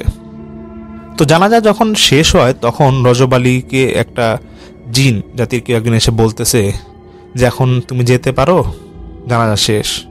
তখন রজব আলী বলে যে আমার একটা ইচ্ছা আছে, যে আমি এই লাশটা দেখতে চাই। তখন সেই জিন জাতির হয়তো কেউ ছিল, সে বলতেছে হ্যাঁ লাশ তুমি দেখতে পারো, মুখটা খুলে নাও। রজব আলী তখন লাশের সেই মুখটা যখন দেখতে যাবে, সে দেখতেছে সেই বৃদ্ধ লোকটা এখানে শুয়ে আছে এবং খুব সুন্দর একটা হাসি দিয়ে আছে। তখন সেই পাশে যে দাঁড়িয়ে থাকা জিনটা, সে রজব আলীকে উদ্দেশ্য করে বলতেছে যে উনি আমাদের মুরব্বী হন, উনি এরকম মারা গেছে এবং মারা যাওয়ার আগে ওনার ইচ্ছা ছিল যে একজন নামাজি ব্যক্তি, মানুষদের মধ্য থেকে একজন নামাজি ব্যক্তি ওনার জানাজা পড়বে। আর আপনি তো খুব নামাজি, মানে রজব আলীকে উদ্দেশ্য করে বলতেছে যে আপনি যে খুব নামাজি, এই জন্য আপনাকে পছন্দ করা হয়েছে। রজব আলী এটা শুনে সে মানে আকাশ থেকে পড়লো এবং সে ভাবতেছে এটাকে আমি স্বপ্ন দেখছি না অন্য কিছু হচ্ছে। তারপরে রজব আলীর আর কিছুই মনে নাই। তাকে পরের দিন সকালে সম্ভবত এরকম ওদের বাড়ির কাছে একটা মাঠে পাওয়া যায় এবং তখন নাকি তার সেন্স ছিল না। তারপর রজব আলীকে সবাই বাড়িতে নিয়ে আসে এবং জিজ্ঞেস করে গত রাতে কোথায় ছিল। গ্রামবাসী অনেক কৌতূহল জাগে যে তুমি কোথায় ছিলা। তখন রজব আলী পুরোটা ঘটনা বলেছে কি রাতে তার হয়েছে এবং অনেকে নাকি ওনাকে দেখতে আসে, কিন্তু তারপরে কখনোই জানা যায়নি যে রজব আলী সেই রাতে সেখান থেকে কিভাবে এসেছিল। রজব আলী বলেছিল যে সে জানে, মানে সে কিভাবে এসেছিল সে জানে, কিন্তু সে কাউকে বলতে ইচ্ছুক না, কারণ তার এটা মানা ছিল, শুধু সে এই ঘটনাটা শেয়ার করেছে। তো সবাইকে ধন্যবাদ এরকম একটা ছোট ঘটনা আমাদের মাঝে শেয়ার করার জন্য। তো উৎস ভাই আমাকে আরেকটা ঘটনা যেটা পাঠিয়েছে, এটা কুমিল্লার একটা ঘটনা। এই ঘটনাটাও বেশ সুন্দর একটা ঘটনা, যেটা আমি এখন বলতে যাচ্ছি। এই ঘটনাটা আলাউদ্দিন হুজুর নামে একটা হুজুর আছে ওনাদের এলাকায়, খুব নাম করা হুজুর। সেই হুজুরের কাছ থেকে শোনা। তিনি আসলে ইমাম, একটা মসজিদের ইমাম, অনেক বছর ধরে তিনি ইমামতি করছেন। তো আমি সরাসরি এখন ঘটনায় যাচ্ছি। এটা 1985 সালের ঘটনা। তখন আলাউদ্দিন হুজুর, ওনার বয়স ছিল 20 কি 21 বছর। তিনি মাত্র তখন হুজুর হয়েছেন, মানে উনি ইমামতি করেন। তো উনি এরকম অনেক মানুষের সমস্যার সমাধান করতেন। ওনার সাথে একটা জিন থাকতো, সেই জিনটার নাম ছিল ইকরা। সেই জিনটার বয়স নাকি ছিল প্রায় 14 থেকে 1500 বছর মতো হবে এরকম। তো যাই হোক 1985 সালে একটা ফ্যামিলি, ওনাদের সেই আলাউদ্দিন হুজুর যেখানে থাকতো সেখানে একটা ফ্যামিলি থাকতো। সেই ফ্যামিলির মেম্বার ছিল 4 জন বলতে বাশার সাহেব ফ্যামিলির কর্তা, তার স্ত্রী, তার 2 মেয়ে নীলা এবং তোলা। তো নীলা তখন কলেজে পড়তো সেই 85 সালে। তো কলেজে আসা যাওয়ার পথে শাহাদাত নামে একটা ছেলে ওকে প্রতিদিন ডিস্টার্ব করতো এবং তাকে প্রেমের প্রস্তাব দিয়েছিল, কিন্তু নীলা এটা একেবারেই পছন্দ করতো না। দিন যতই যাচ্ছে শাহাদাত ততই অত্যাচার করতো মেয়েটাকে, মানে রাস্তাঘাটে ওকে আটকাতো বা ওকে বলতো বিয়ে করতে হবে, পালাই গিয়ে বিয়ে করে, এগুলো উল্টাপাল্টা সব কথাবার্তা বলতো। তো নীলা একটা সময় কলেজে যাওয়া বন্ধ করে দেয় এবং ওর বাবার চোখে এটা পড়ে যে মেয়ে কলেজে যাচ্ছে না, এবং সম্পূর্ণ ঘটনা শুনে এবং সেই বাশার সাহেব, তিনি ছিল খুব প্রভাবশালী লোক, তিনি সেই শাহাদাতকে একবারে মেরে ফেলার জন্য একটা হুমকি দেয়। এটা মানে বলার পর শাহাদাতকে অনেকদিন দেখা যায় না সে এলাকায়। তো সেদিন রাত 2টায় নীলা যখন ঘুমাচ্ছিল তখন সে মাইকে একটা আওয়াজ পায়, এবং আওয়াজটা হচ্ছে এরকম যে ক্ষীণ ক্ষীণ আওয়াজ আসতেছে, বাট স্পষ্ট শুনতেছিল নীলা, যেরকম বলছে যে ওর বাবার মৃত্যু হয়েছে, মাইকে অ্যানাউন্স করা হচ্ছে, মানে মসজিদের মাইকে অ্যানাউন্স করা হচ্ছে। এটা যখন অনেকবার শুনছিল নীলা তাড়াতাড়ি ঘুম থেকে উঠে যায় এবং সঙ্গে সঙ্গে আয়াতুল কুরসি পড়ে এবং দেখতেছে তারপর আওয়াজটা হচ্ছে। তো নীলা কয়েকবার যখন আয়াতুল কুরসি পড়ে তখন দেখতেছে আওয়াজটা আর নাই। তখন নীলা সে রাতে ভাবে যে হয়তো বা সেটা স্বপ্নের মধ্যে দেখছে, উল্টাপাল্টা কিছু দেখছে হয়তো, তো সেদিনের মতো সেটা ভুলে যায়। কিছুদিন পর বাসার সাহেব উনি রাতে দোকান বন্ধ করে যখন বাড়িতে ফিরবে, তখন ওনার বাড়ি যখন কাছাকাছি আসবে তখন পিছন থেকে ওনাকে যেন কি একটা ডাক দেয়, ওনার নাম ধরে ডাকছিল। তো বাসার সাহেব ভাবে যে পরিচিত কেউ হবে, তো ওনার মধ্যে একটু ভয় কাজ করছিল যে এত রাতে, রাত 12টা-1টা বাজে, আমাকে আবার পরিচিত কে ডাকবে। তো উনি পিছে ফিরে তাকায়, দেখতেছে একটা গাছ ছিল, গাছের নিচে একটা অবয়ব, লম্বা আকৃতির একটা অবয়ব দাঁড়ায় আছে এবং এটার হাতে কিছু একটা আছে। উনি খেয়াল করে দেখতেছে অন্ধকারের মধ্যেই কোনো একটা কিছুর কাটা মাথা, মানে মানুষের কোনো কাটা অংশের মাথা হবে, এবং সেখান থেকে কি রক্ত পড়তেছিল। ওনার সাথে মানে একটা টর্চ ছিল, টর্চটা মারতেই দেখতেছে উনি কিছু নাই, কিন্তু একটা মাথা পড়ে আছে। এটা দেখার পর বাসার সাহেব প্রচণ্ড ভয় পায় এবং সেই মুহূর্তে তিনি সেখানে অজ্ঞান হয়ে যায়। পরে ভোরবেলা যখন উনি বাসায় ফিরে না, ভোর পর্যন্ত দেখে ওনার বাড়ির যারা সদস্যরা ছিল ওরা বাসা থেকে বের হয়ে যায় এবং অনেক খোঁজাখুঁজির পর ওনাকে অজ্ঞান অবস্থায় সেখান থেকে উদ্ধার করা হয় এবং ওনাকে বাসায় নিয়ে আসা হয়। তো উনি জ্ঞান ফেরার পরও বিষয়গুলো গোপন রাখে, কাউকে কিছু শেয়ার করে নাই। তো এই যে রাতের ঘটনাটা উনি শেয়ার করে নাই, এটাই নাকি ওনার সবচেয়ে বড় ভুল ছিল। কিছুদিন পর রাত 8টা কি 9টা বাজবে, বাসার সাহেব হঠাৎ করে ওনার বাসায় রাতে আসেন, মানে কর্মস্থল থেকে তার বাসায় আসেন। তো ওনার মেয়ে নীলা অবাক হয়ে বলতেছে যে বাবা, তুমি আজকে তো রাতে তাড়াতাড়ি আসলা, তুমি তো 12টা-1টার আগে দোকান বন্ধ করো না। তো উনি নীলাকে ডেকে বলতেছে যে মা, লাইটটা বন্ধ কর, আর বন্ধ করে আমার রুমে তোর মাথায় আমি তেল দিয়ে দিব। তো নীলা একটু অবাক হয়ে যায় যে বাবা তো মাথায় কখনো তেল দেয় না, আর বাবার ভয়েসটা এমন আসতেছে কেন। তো ঠিকই নীলা দেখতেছে যে ওর বাবা ওই ড্রয়িং রুমে এরকম বসে আছে এবং মেয়েকে হাত দিয়ে ইশারা করতেছে এবং বলতেছে লাইটটা অফ করে আয় মায়া, আয় তোর মাথায় তেল দিয়ে দিই। তখন নীলা যখন বাবার সামনে গিয়ে বসে তখন এরকম মাথায় তেল দিয়ে দেওয়া হয়, এবং তেল দিয়ে দেওয়ার পরে নীলার সেই বাবা বলতেছে, বাসা সাহেব বলতেছে যে মা, আমি এখন আমার বাড়ি থেকে আসতেছি, তুই তোর মায়ের সাথে ভিতরের রুমে থাক। তো নীলার ভিতরের রুমে যাবো, মাকে গিয়ে বলতেছে যে মা, বুঝলাম না, বাবা হঠাৎ করে আসলো, আমাকে বলতেছে মাথায় তেল দিয়ে দিবি, এগুলো কি করলো বাবা, আজকে কিছু তো বুঝলাম না, আবার বের হয়ে গেল। নীলার মা বলতেছে তোর বাবা কই থেকে আসলো? তখন নীলা বলতেছে এই যে বাবা আসলো, আমাকে মাথায় তেল দিতে বললো, দেখো আমার মাথায় তেল। তখন নীলা তার মাথায় হাত দিয়ে দেখে, নীলার মাও মাথায় হাত দিয়ে দেখে যে আসলে নীলার মাথায় তেল নাই, তেলের কোনো অস্তিত্বই নাই। পরে তোরা বেশ ভয় পেয়ে যায়। বাসা সাহেব ওনার কর্মস্থল থেকে পরে রাত্রে 12টা-1টার দিকে আসেন। উনি আসার পর সব শুনে ওনার খুব চিন্তা লাগে যে কী ব্যাপার, আমি আসলাম না, তাহলে আসলোটাকে। ওই দিনের পর থেকে নাকি নীলার ভয়ে প্রচণ্ড জ্বর আসে, তার মাথা ব্যথা, বমি শুরু হয়ে যায় এবং আস্তে আস্তে নাকি সে অসুস্থ হয়ে যাওয়া শুরু করে। অনেক ডাক্তার দেখানো হয়, খুব একটা সমস্যার সমাধান হয় না। নীলার একটা সমস্যা ছিল এরকম যে সে যখন বমি করতো তখন তার বমির সাথে অনেক চুল আসতো, চুল বের হতো, এবং এটা কেন হচ্ছে এটা নাকি কেউ বলতে পারতো না। এরকম যখন হচ্ছিল, তো বাসার সাহেব একদিন উনি রাতে ঘুমায় ছিল, তো উনি ঘুমায় থাকার পর হঠাৎ করে স্বপ্ন দেখতেছে যে উনি দেখতেছে একটা অবয়ব ওনার রুমে আসতেছে এবং কাফনের কাপড় ছিল সে অবয়বটার হাতে, এবং সে অবয়বটা এসে বাসার সাহেবকে অনুরোধ করতেছে যে তুমি গোসল করে নাও, বড়ি পাতা দিয়ে গোসল করে নাও, তোমার দাফন দেওয়া হবে এখন, আর কাফনের কাপড়টা পরে নাও, তোমার খাটিয়ার সামনে সাজানো আছে।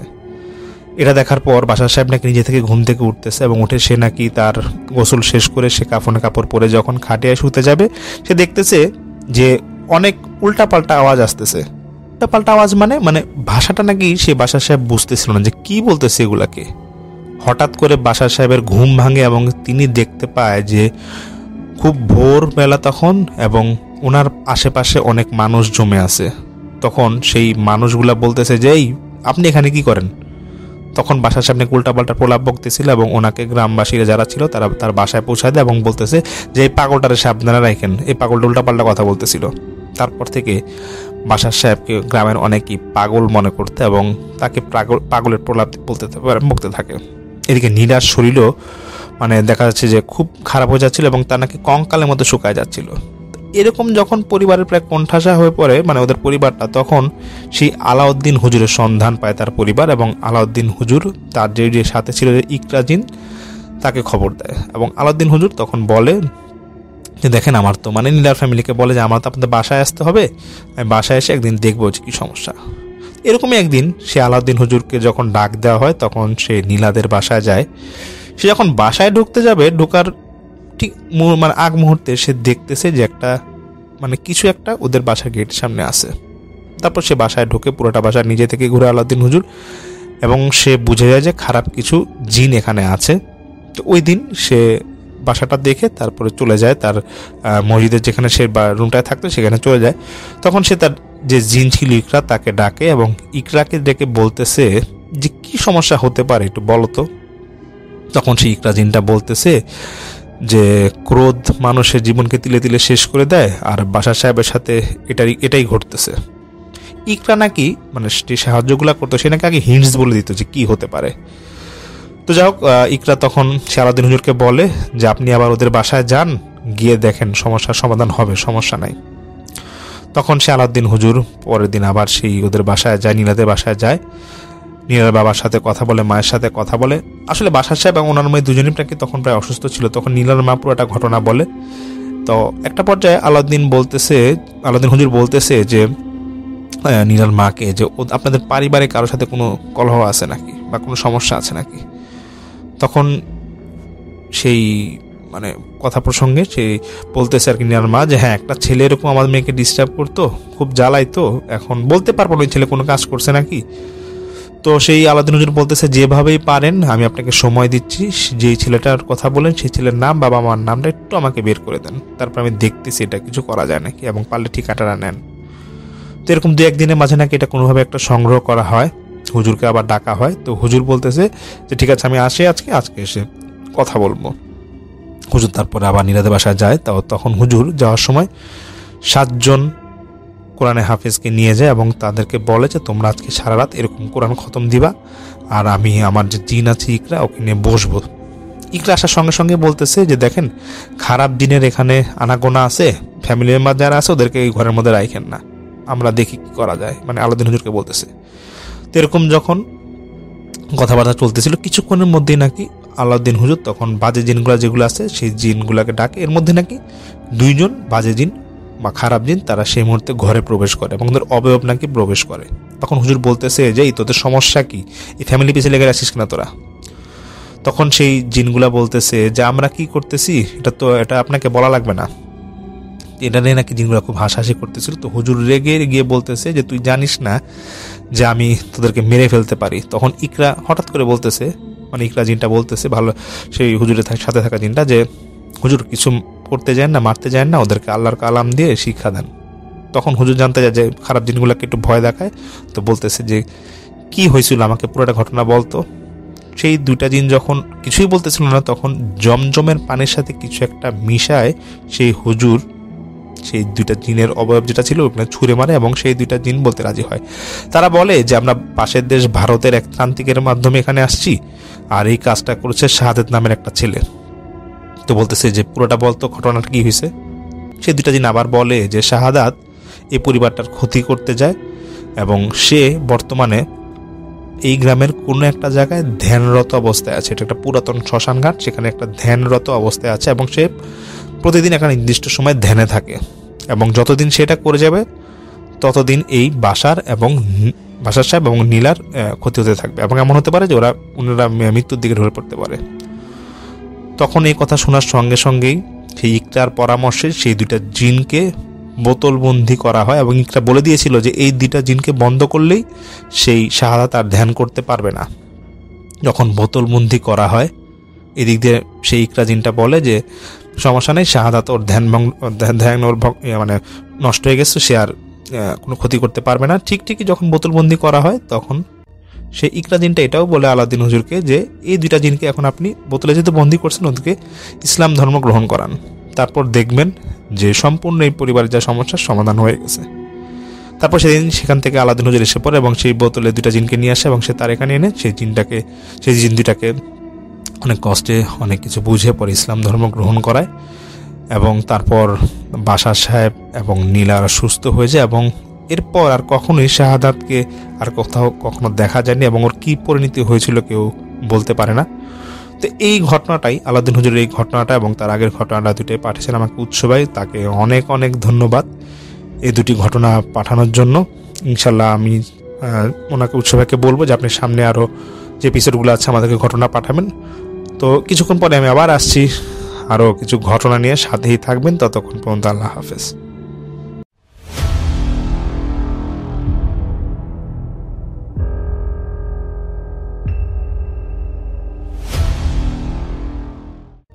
আসসালামু আলাইকুম, আমি শাওন।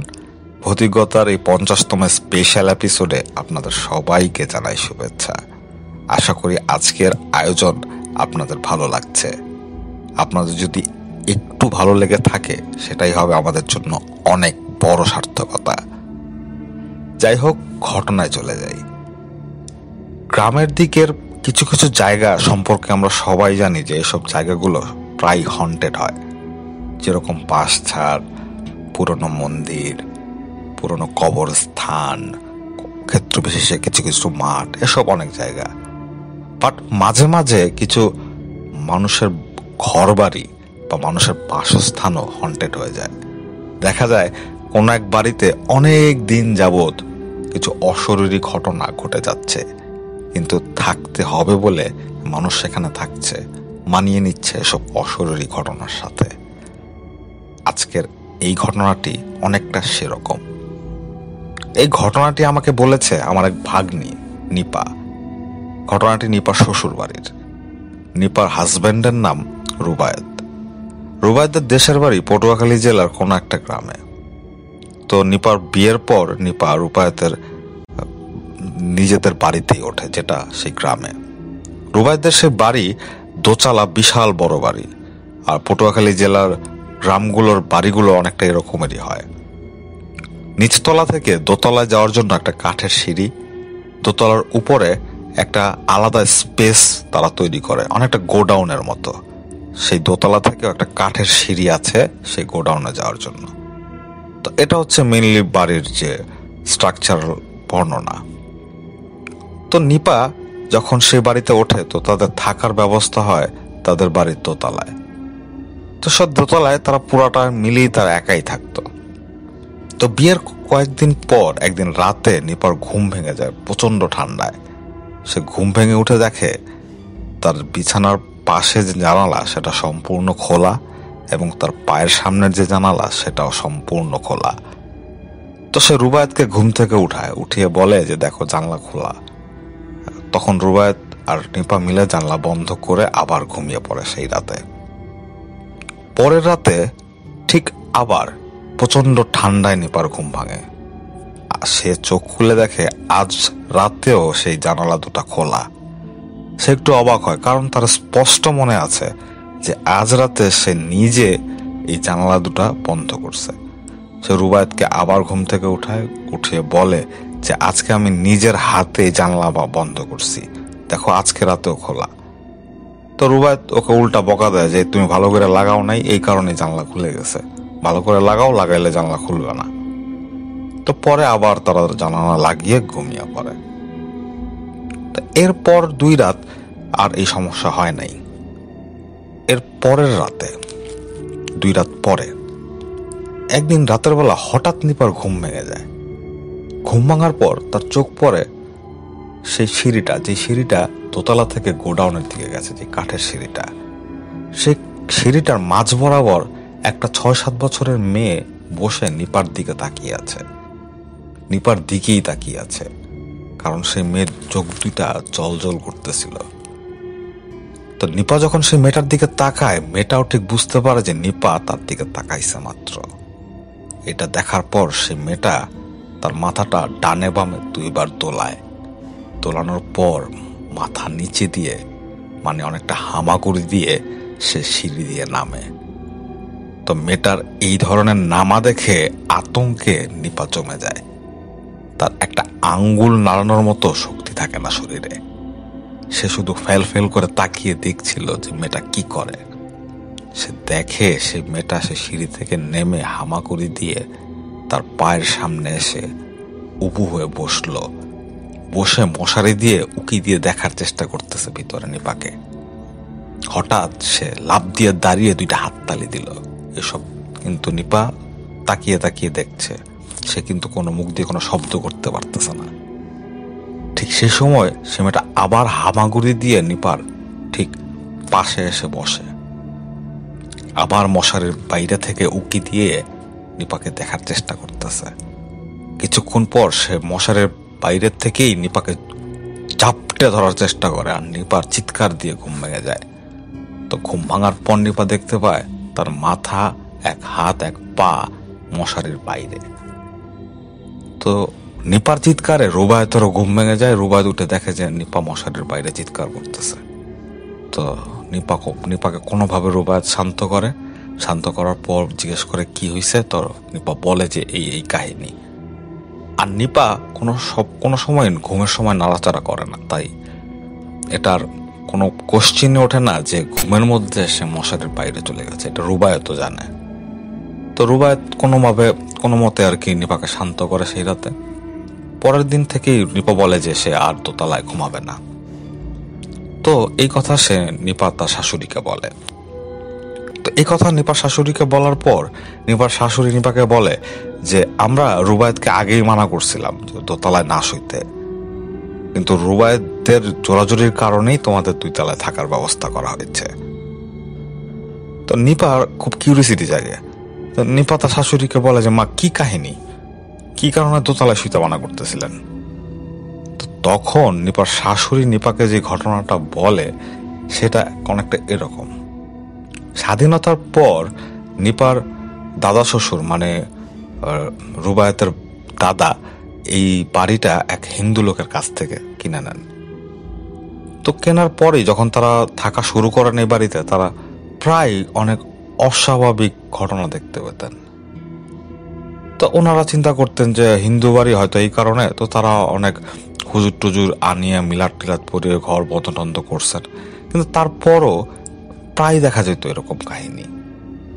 তো যাক, আস্তে আস্তে তারা ব্যাপারটা অনেকটা মানিয়ে নেয় আর কি। কিন্তু নিপার শাশুড়ি কোনো সময় কোনো কিছু দেখেননি। তো আস্তে আস্তে নিপার সেই রুবায়েতের দাদা মারা যায়, দাদি মারা যায়। এক পর্যায়ে শুধু বাড়িতে থেকে যায় রুবায়েতের বাবা, মা আর ছোট্ট রুবায়েত। তো চাকরির কারণে রুবায়েতের বাবাকেও তাদের বাসা ছেড়ে শহরে চলে যেতে হয়। তো বাড়িতে রুবায়েতের মা আর রুবায়েত একা হয়ে যায়। তখন রুবায়েতের মা তার এক বোনের ছেলেকে নিয়ে আসে থাকার জন্য। তো সেই বোনের ছেলে ক্লাস 8-এ পড়তো। সেই ছেলেটার নাম হচ্ছে রাসেল। তো তারা 3 জনই থাকতো। তো এক রাতে রুবায়েতের মা দেখে যে সেই রাসেল পড়ালেখা না করে রুবায়েতের সাথে শয়তানি দুষ্টামি করতেছে। তো রুবায়েতের মা রেগে যায়, রেগে গিয়ে রাসেলকে খুব বকাঝকা করে। তো সেই রাতে রাসেল রাগ করে কিছু না খেয়ে ঘুমিয়ে যায়। তো আন্টিও ঘুমিয়ে যায়। তো এই সময় আন্টি দোতলায় ঘুমাতেন। তো দোতলায় ঘুমাচ্ছিলেন যখন, তখন হঠাৎ মাঝরাতে কোন একটা কারণে আন্টির ঘুম ভেঙে যায়, মানে রুবায়েতের মার ঘুম ভেঙে যাওয়ার পর রুবায়েতের মা শুনতে পান যে নিচ থেকে রাসেল পড়তেছে। তো রুবায়েতের মা মনে করে যে হয়তো বকাঝকা করছি, এই কারণে রাগ করে পড়তেছে এত রাতে উঠে, আর কিছু খাওয়া দাওয়া তো করে নাই। তো এই কারণে রুবায়েতের মা দোতলা থেকেই ডাকেন রাসেলকে, এই রাসেল, রাসেল, রাসেল। তখন নিচতলায় থেকে রাসেল সেই রুবায়েতের মাকে ভ্যাঙ্গায়া, মানে রাসেলটারে বিকৃত করে উল্টা জবাব দেয়। এইটাতে রুবায়েতের মা খুবই রাগ করেন, খুবই চলে যান, কি এত বড় সাহস, ও আমার ভেঙ্গাইতেছে, আমি ওরা ডাকতেছি। তো এই কারণে রাগ করে রুবায়েতের মা দোতলা থেকে নিচে নামেন। নিচে নেমে দেখেন যে পুরা রুম অন্ধকার, কোথাও কেউ নাই। ঠিক সেই মুহূর্তে তিনি শুনতে পান যে সামনের বারান্দা থেকে সেই পড়ার শব্দ হচ্ছে। তো তিনি সামনের বারান্দার দিকে আগাচ্ছিলেন। তার মাথায় এইটা কাজ করতেছিল না যে রুম তো অন্ধকার, পড়লেও পড়বে কিভাবে, তিনি সেই পড়া শব্দ অনুসরণ করে যাচ্ছিলেন। সামনের বারান্দায় গিয়ে দেখতে পান সামনের বারান্দায়ও কেউ নাই। ঠিক তখন তিনি শুনতে পান উঠোনে বসে কে জানি পড়তেছে। তো কে পড়তেছে সেটা দেখার জন্য, কারণ তিনি বুঝতেছিলেন যেটা রাসেলই পড়তেছে, কারণ গলা রাসেলের। তো তিনি দরজা খুলে বাইরে যান। বাইরে তাকিয়ে দেখেন যে জোছনার আলোয় উঠোন ফক ফকা, কিচ্ছু নাই, কেউ কোথাও নাই। তো তিনি কিছুটা অবাক হয়ে তাকিয়েছিলেন। হঠাৎ তিনি দেখতে পান উঠোনের ঠিক শেষ প্রান্তে একটা নারিকেল গাছ ছিল। সেই নারিকেল গাছের পিছন থেকে কিছু একটা অবয়ব হামাগুড়ি দিয়ে দ্রুততার দিকে আসতেছে, খুব দ্রুততার দিকে এগিয়ে আসছে। তিনি ভয়ে তার দরজাটা ঠাস করে বন্ধ করে ফেলেন। আর ঠিক তখনই দ্রুম দারুম আওয়াজ শুরু হয়, দরজায় নক। আন্টি মারাত্মক ভয় পেয়ে যান। আর বাইরে থেকে একটা আওয়াজ আন্টিকে বলে, এবারের মতো বেঁচে গেলি, এবারের মতো বেঁচে গেলি, সাবধান হয়ে যা। এরপর রুবায়েতের মা রুবায়েতের বাবাকে খবর দেয়। খবর দিয়ে এই বাড়িতে আরো কিছু লোকজন নিয়ে আসে থাকার জন্য।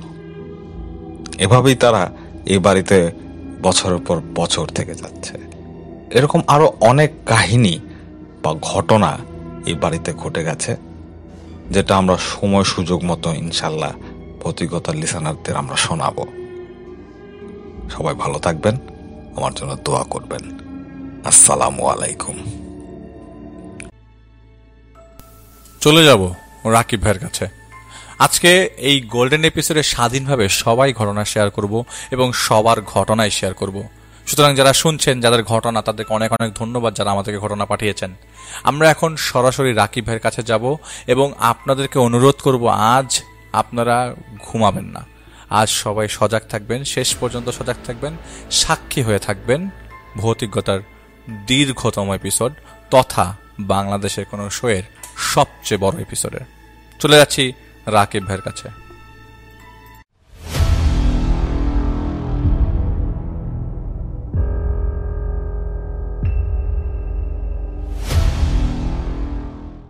আসসালামু আলাইকুম লিসেনার্স, রাকিব রাহান বলছি।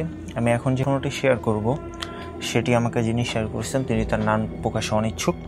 তো ঘটনাটি ঘটে 1998 কি 99 সালের দিকে। তখন তিনি ক্লাস 3 কিংবা 4-এর স্টুডেন্ট ছিলেন। তো ঘটনাটি চট্টগ্রামের কোনো একটা মফস্বল এলাকার স্কুলের ঘটনা। অনেকে হয়তো ঘটনাটি শোনার পর আন্দাজ করতে পারবেন যে ঘটনাটি কোন স্কুলকে কেন্দ্র করে ঘটেছে, কারণ ওই এলাকায় লোকমুখে আসলে ওই স্কুলকে ঘিরে এমন ঘটনার প্রচলন ছিল।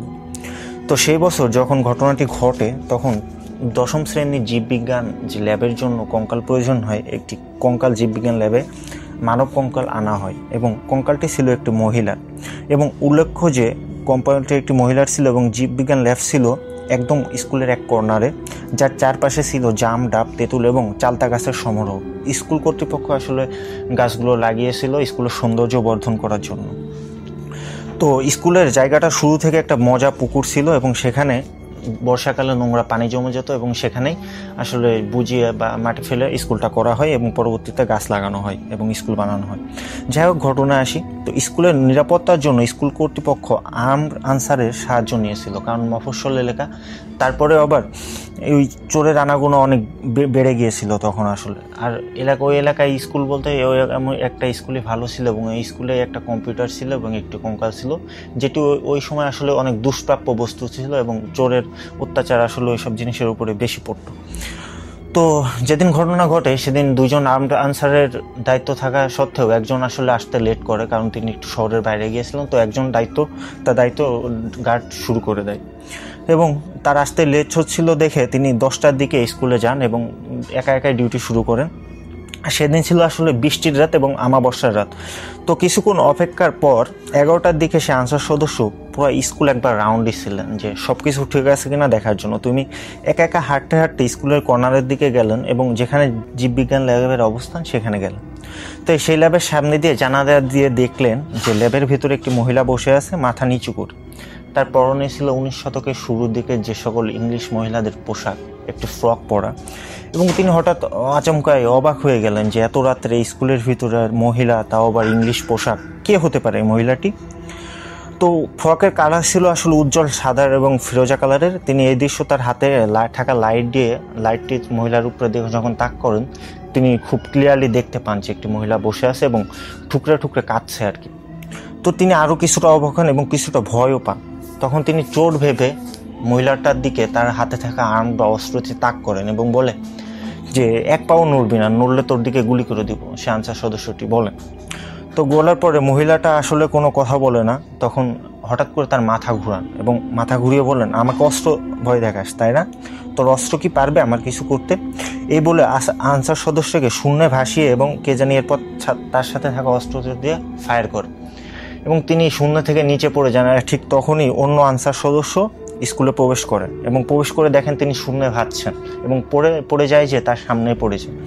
তো তিনি খুঁজতে খুঁজতে তার সঙ্গীকে দেখেন যে কোথায় ফেলিয়েছে, তিনি খুঁজে পায় না। এক পর্যায়ে তিনি দেখেন স্কুলের এক কোনায় একটা আম গাছের নিচে তাকে ফেলে রাখা হয়েছে এবং তার পায়ের গোড়ালির অংশ ভেঙে গেছে, আসলে নিচের গোড়ালির অংশ ভেঙে গেছে। তো তিনি তাকে দ্রুত, ঘটনা না শুনেই তাকে দ্রুত ডিসপেন্সারিতে বা একটি ওষুধের দোকানে নিয়ে যান এবং নিয়ে তার প্রাথমিক চিকিৎসা করান। এবং 3 দিন পর যখন তার আনসার সদস্যের জ্ঞান ফিরে, সে ঘটনাটি খুলে বলে। আনসার সদস্যটি সুস্থ হওয়ার পর আসলে চট্টগ্রামে বদলি হয়ে যায় এবং ওনার সাথে থাকা আনসারকে পরবর্তীতে শাস্তিমূলকভাবে পার্বত্য চট্টগ্রামে বদলি করে দেওয়া হয়।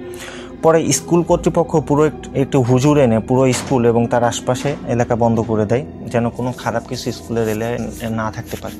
তো লোকমুখে প্রচলন আছে যে এই কঙ্কালটি আসলে 19 শতকের দিকে কোনো এক ইংরেজ মহিলার, কেউ খ্রিস্টানদের যে কবরস্থান সেটি থেকে আসলে কঙ্কালটি চুরি করে স্কুল কর্তৃপক্ষের নিকট বিক্রি করে। এটি ছিল আসলে ওই এলাকার প্রচলিত ঘটনা। পরবর্তীতে স্কুল কর্তৃপক্ষ সেই কঙ্কালটি সরিয়ে নতুন একটি প্লাস্টিকের কঙ্কাল এনে স্কুলে দেন এবং এই ঘটনাটি আসলে ওই এলাকার লোকজন সবাই কম বেশি জানেন। এবং যতদিন ওই কঙ্কালটি আসলে স্কুলে ছিল ততদিন তার আশপাশে আসলে কোনো লোকজন যেত না ভয়ে। এই ছিল আসলে ঘটনা। তো ভালো থাকবেন সবাই, সুস্থ থাকবেন, ভৌতিকতার সঙ্গেই থাকবেন। আসসালামু আলাইকুম।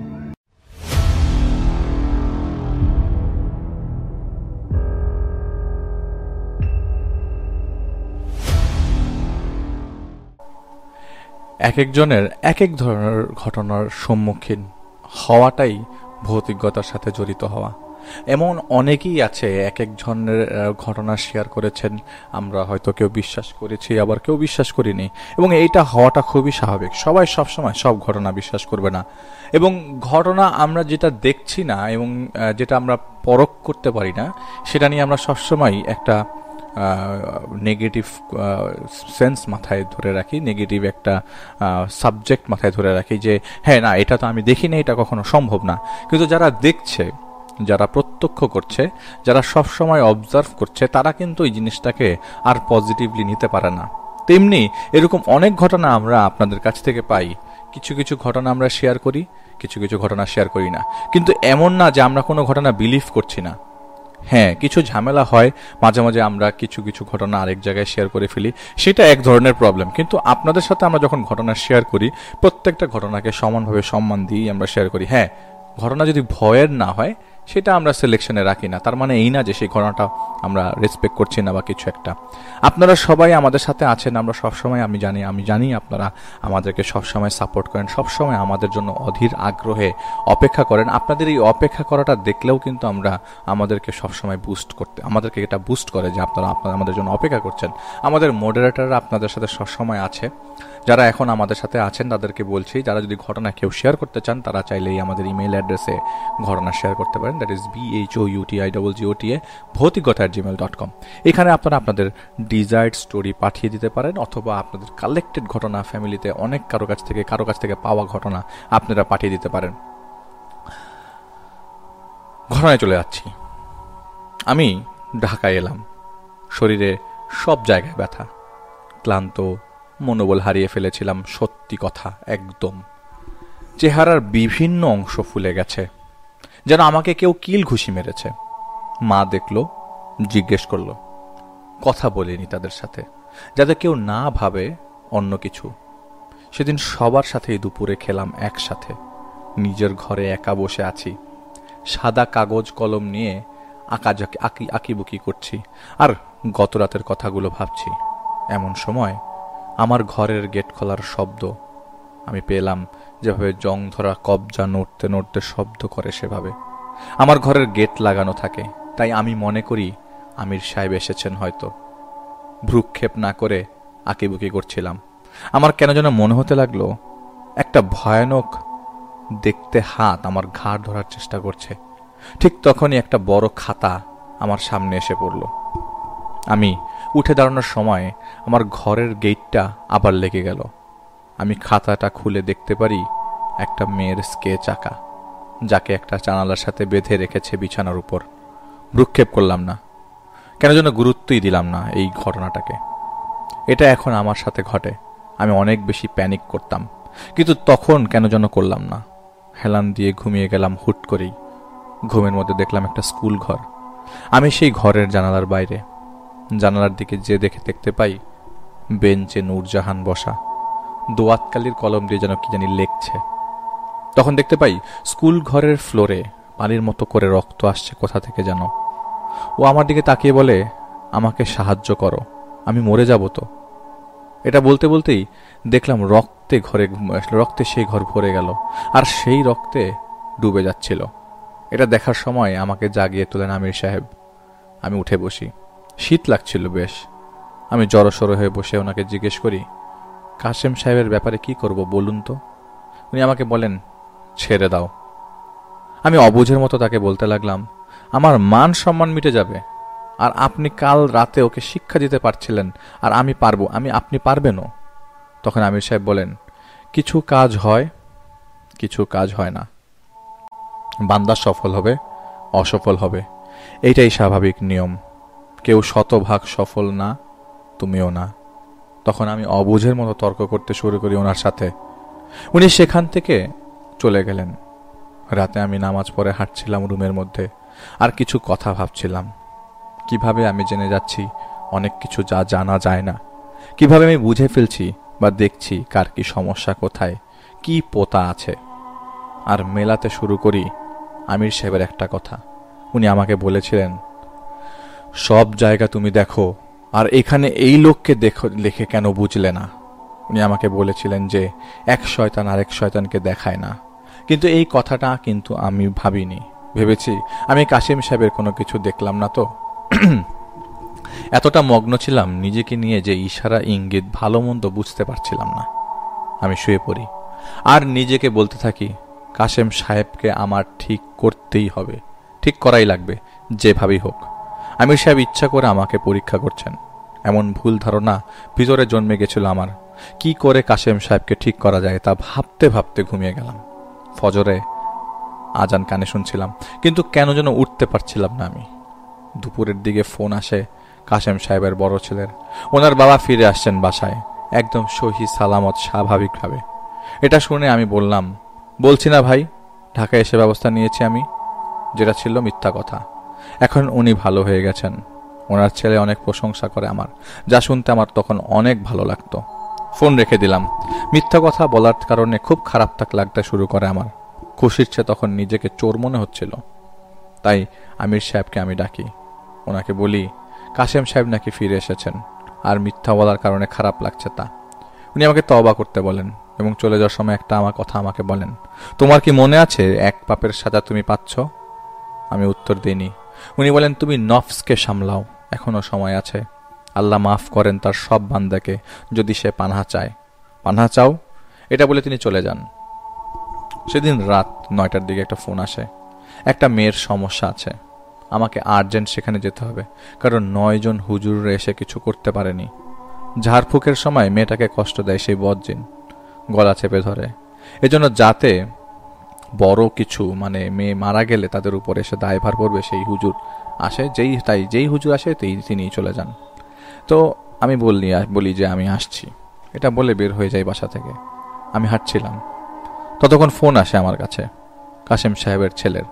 কাশেম সাহেব খাবার সময় নাকি নিজের গলা ধরে পড়ে গিয়েছিলেন, এখন তাকে হাসপাতালে তারা নিয়ে যাচ্ছেন। এটা শুনে আমি ফোনটা রেখে দিই। আমি কেন যেন এই কথাটা আমির সাহেবকে জানালাম না। আমি যাই সেই বাড়িতে, যে বাড়িতে সেই মেয়েটিকে রাখা আছে। মেয়ের পরিবার এখানে ভাড়া থাকেন, আর বাড়ির মালিক খুব ভালো লোক, তাই তিনি নিজেই হুজুরকে ডেকে আনছিলেন সমস্যা ঠিক করতে। আমি বাড়ির কাছাকাছি আসার আগ পর্যন্ত চিৎকার করার শব্দ পাচ্ছিলাম, কিন্তু আমি বাসায় ঢোকার পর সব কিছু যেন শান্ত হয়ে গেল। আমি কোনো কিছুর কোনো রকমের অনুভূতি পাচ্ছিলাম না। আমি যাই মেয়েটার সামনে, 2 হাত বাঁধা, জানালার গিলে মাথা নিচে ঝুঁকে আছে, চুলগুলো কেমন এলোমেলো। আমি বললাম, এটা কেন করলেন আপনারা? তারা বলেন যে মেয়েটা যাকেই পায় তার গলা চেপে ধরে। এটা বলতে বলতেই একটা চেয়ার নিজে থেকে এক ঘর থেকে আরেক ঘরে থেকে আমার সামনে এসে থামলো। সাথে সাথে লা ইলাহা ইল্লাল্লাহ পড়েন যারা যেখানে সেখানে ছিলেন। ফ্ল্যাটে তখন বাড়ির মালিক আর মেয়ের বাবা মা ছিল। ফ্ল্যাটে এইভাবে জিনিসপত্র ঘুরে, তাই অন্য লোকের নিরাপত্তার জন্য এই ফ্ল্যাটে কাউকে ঢুকতে দেওয়া হতো না। আমি তার কথা শুনে মেয়েটার বাঁধন খুলে দিই। বাঁধন খুলে দেওয়ার পর মেয়েটা একদম শান্ত মানুষের মতো নিজের চুল ঠিক করতে শুরু করে। আর আমি উঠে সেখান থেকে সরে যাব, সেই সময় কি মনে করে যেন আমি ফিরে তাকাই মেয়েটার দিকে। দেখি অমায়িক এক হাসি মেয়েটার মুখে। এটা দেখে আমি বলি, কেমন আছেন আপনি? মাথা নেড়ে শান্তভাবে ইশারা দিয়ে সে বলে সে ভালো আছে। আমি বের হয়ে তার মা বাবার সাথে কথা বলতে যাব, তখন আমাকে সে ডাকে, ফিচ করে দাঁত ঠোঁট মিলিয়ে একটা শব্দ করে। আমি পিছনে ঘুরে তাকাই। আজব লাগলো কেমন একটা, কারণ এমন ফিচ করে শব্দ আমি শুনেছি কাউকে করতে, যেন সেই জন্য শব্দটা আমার পরিচিত। আমি বলি মেয়েটাকে উদ্দেশ্য করে যে, দেখুন, আমি জানি না আর কে কেমন, কিন্তু আমি জানি আপনি আমার চেয়ে বড়, তাই আমি আপনার বাঁধন খুলে দিয়েছি। আশা করি কোনো সমস্যা আপনি করবেন না। মেয়েটা মাথা নাড়িয়ে অমায়িকভাবে হাসতে হাসতে ইশারা দিয়ে বলে যে সে কোনো সমস্যা করবে না। আমি ঘর থেকে বেরোতে যাব, এবার মেয়েটা বলে ওঠে 2 রকম কণ্ঠ মিলিয়ে, আমার কাছে আসবে কখন? আমি বলি, কেন? সে বলে, অনেক কথা আছে তোমার সাথে। আমি বলি, আগামীকাল আসবো। আপনার সাথে কথা আমি অবশ্যই বলবো, কিন্তু মেয়েটাকে বা আপনি আর কাউকে কষ্ট দিবেন না। সে মাথা ঝুঁকিয়ে ইশারা দিয়ে বলে, হ্যাঁ সূচকভাবে বলে যে হ্যাঁ, কষ্ট দিব না। আমি নাম ঠিকানা তাদের একটা কাগজে লিখে দিতে বলি। ততক্ষণ 11টা বাজে, তাই আর কোনো কথা না বলে নাম ঠিকানার লেখা কাগজ নিয়ে আমি চলে আসি। আমি বের হতে না হতেই কাশেম সাহেবের ছেলের ফোন আসে। ফোনে সে আমাকে বলে যে কাশেম সাহেব মারা গেছেন। তাজ্জব হয়ে গেলাম, কারণ এমনটা প্রথমে ছিল তখন আমার জন্য। তীব্র মন খারাপ হয়ে গেল। আমি ঠিক করি হেঁটে হেঁটে বাড়ি ফিরবো, আর মাথায় অনেক কিছু ঘোরাপাক করছিল। রাত 12:40, তখনও বাসা থেকে 30 মিনিটের হাঁটার দূরত্বে আমি। কেন যেন মনে হলো পেছনে কেউ হাঁটছে। ঘুরে তাকিয়ে দেখি একটা লোমশ কুকুর। আমি কুকুর ভয় পাই না, তাই নিজের মতোই হাঁটছিলাম। তখন আমার মাথার উপরে দানা ঝাপটাতে কিছু একটা উড়ে গেল, আর তখনই আমার পেছনে থাকা কুকুরটি সেই পাখিটি যেদিকে যাচ্ছিল সেদিকে ধাওয়া দেওয়ার মতো করে দৌড় দিল। আর আমি বুঝতে পারি এই কুকুরটা সাধারণ কুকুর না, তাই বুঝতে পারি এখানে ঝামেলা আছে। আমি জোরে হেঁটে যেতে লাগলাম। তখন আরেকবার কোথা থেকে যেন একটা পাখি আমার পেছন থেকে এসে ডানা দিয়ে আমার 2 কানেই ঝাপটা মারে আর আমাকে ঠোকর দিতে শুরু করে। সেই সময় কুকুরের ডাক শুনতে পাই খুব কাছ থেকেই, আর মনে হলো যেন আমার উপর দিয়ে একটা কুকুর লাফ দিয়ে সেই পাখিটাকে ধরার চেষ্টা করলো। আমি ভয়ে কোনোভাবে উঠে দাঁড়াই, আর দেখতে পাই বেশ কয়েকটা সাদা কালো কুকুর আমার সামনে স্বাভাবিকভাবেই বসে আছে, মাথা নুয়ে রেখে। তখন পেছন থেকে একটা বড় কুকুর সেখানে আসে, যেন কুকুরগুলোর নেত আসে।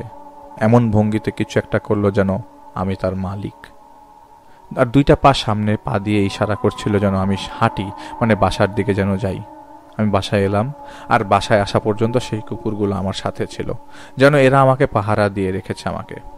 আমির সাহেবের কয়েকজন সাথী আছে, আমি মনে করলাম তারাই হয়তো আমাকে পাহারা দিয়ে এনেছে। এর মানে আমির সাহেব ও জানেন যে কাশেম সাহেব মারা গেছেন। আমি নিজের ঘরে ঢুকতে ভাবছিলাম যে তাহলে পাখির রূপ নিয়ে ওই বদমাইশ আমার ক্ষতি করতে এসেছিল, আর এনারা আমাকে পাহারা দিয়ে এনেছেন।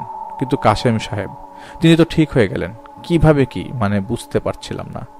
সেই সময় আমার 8-10 মিনিটের ব্যবধানে 3 জায়গা থেকে ফোন আসে, যেখানকার সমস্যার সমাধানের জন্য আমি কাজ করছিলাম। কিছু খবর আসে সে সবগুলো কাজ হুট করেই খারাপ হয়ে গেছে।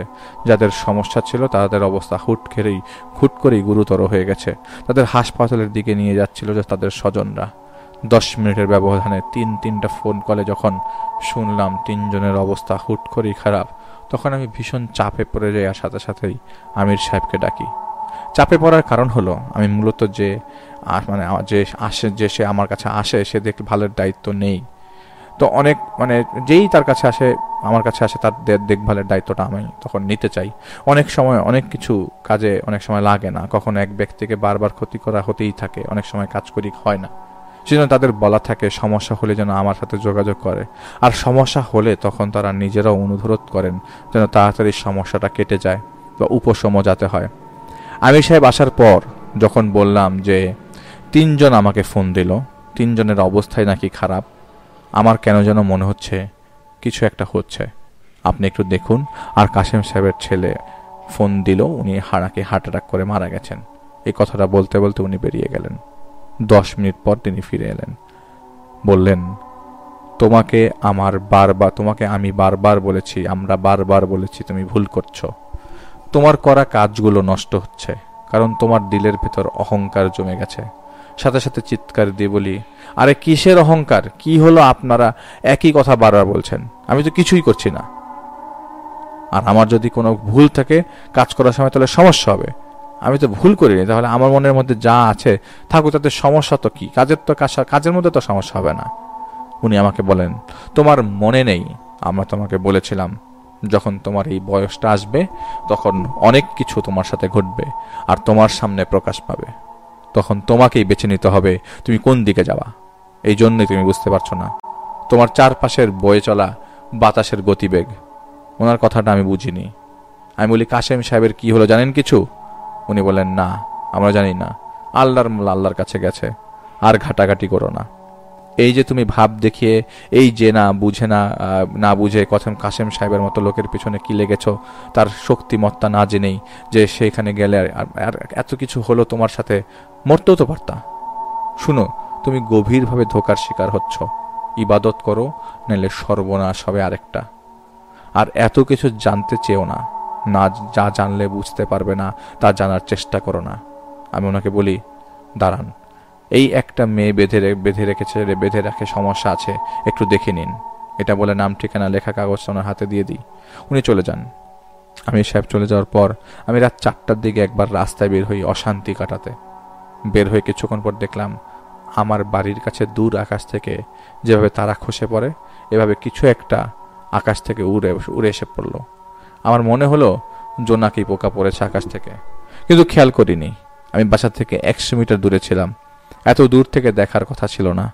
বাসায় ঢুকে যাই, বিছানায় বসেছিলাম। মনের মধ্যে একটা আশঙ্কা কাজ করছিল, এত মানুষের কাজ নিয়েছি, যদি কাজগুলো এভাবে খারাপ হতে থাকে তখন তো আমাকে ফ্রড বলবে এরা। ভাবছিলাম আমার সাথে যা যা হচ্ছিল তা সব কি বলে দিব কিনা আমির সাহেবকে। এই দুনিয়াতে আমির সাহেব ছাড়া তো আমার আপন কেউ ছিল না যে আমার ব্যথা 100 ভাগ বুঝবে আর আমার কথাই বেশি ভাববে। এটা ঠিক, অনেক কিছু লুকাচ্ছিলাম আমি। ঠিক তখন আমির সাহেব আসেন, আমাকে বলেন এই কাজটার মধ্যে ঢুকবে না, যত কিছুই হোক না। আমি একবার বলেছি না মানে না। তো আমি বলি, কেন? আমি দেখলাম মেয়েটা বাধা, খুলে দিয়ে আসছি, কোনো সমস্যা হয়নি, উল্টো শান্ত হয়ে গেছে, আপনি না করছেন কেন? উনি আমাকে বলেন, তুমি জানো না ওখানে কি হচ্ছে, আর কাশেমের পেছনে লেগে থাকা জানোয়ার এখন তোমার পিছনে লেগেছে, এখন কিছু করা যাবে না। আমি কথা বলতে গেলে তিনি বলেন, এখন সময় নেই, আমরা আসছি পরে। আমি তখন ওনাকে বলি, রাস্তায় আমার উপর পাখির রূপ নিয়ে হামলা করেছিল, এটা কি তবে কাশেম সাহেবের ক্ষতি যে করছে সে? তখন উনি বলেন, কখন এমন হলো? আমি বলি, আপনি জানেন না, আপনার সাথীরাই তো আমাকে পাহারা দিয়ে এনেছে। উনি আমার দিকে তাকিয়ে বলেন, আমার সাথী মানে? কেউ তোমাকে পাহারা দিতে আসেনি। তখন আমি বলি, তাহলে কারা পাহারা দিল আমাকে? উনি আমাকে বলেন, কি দেখেছ?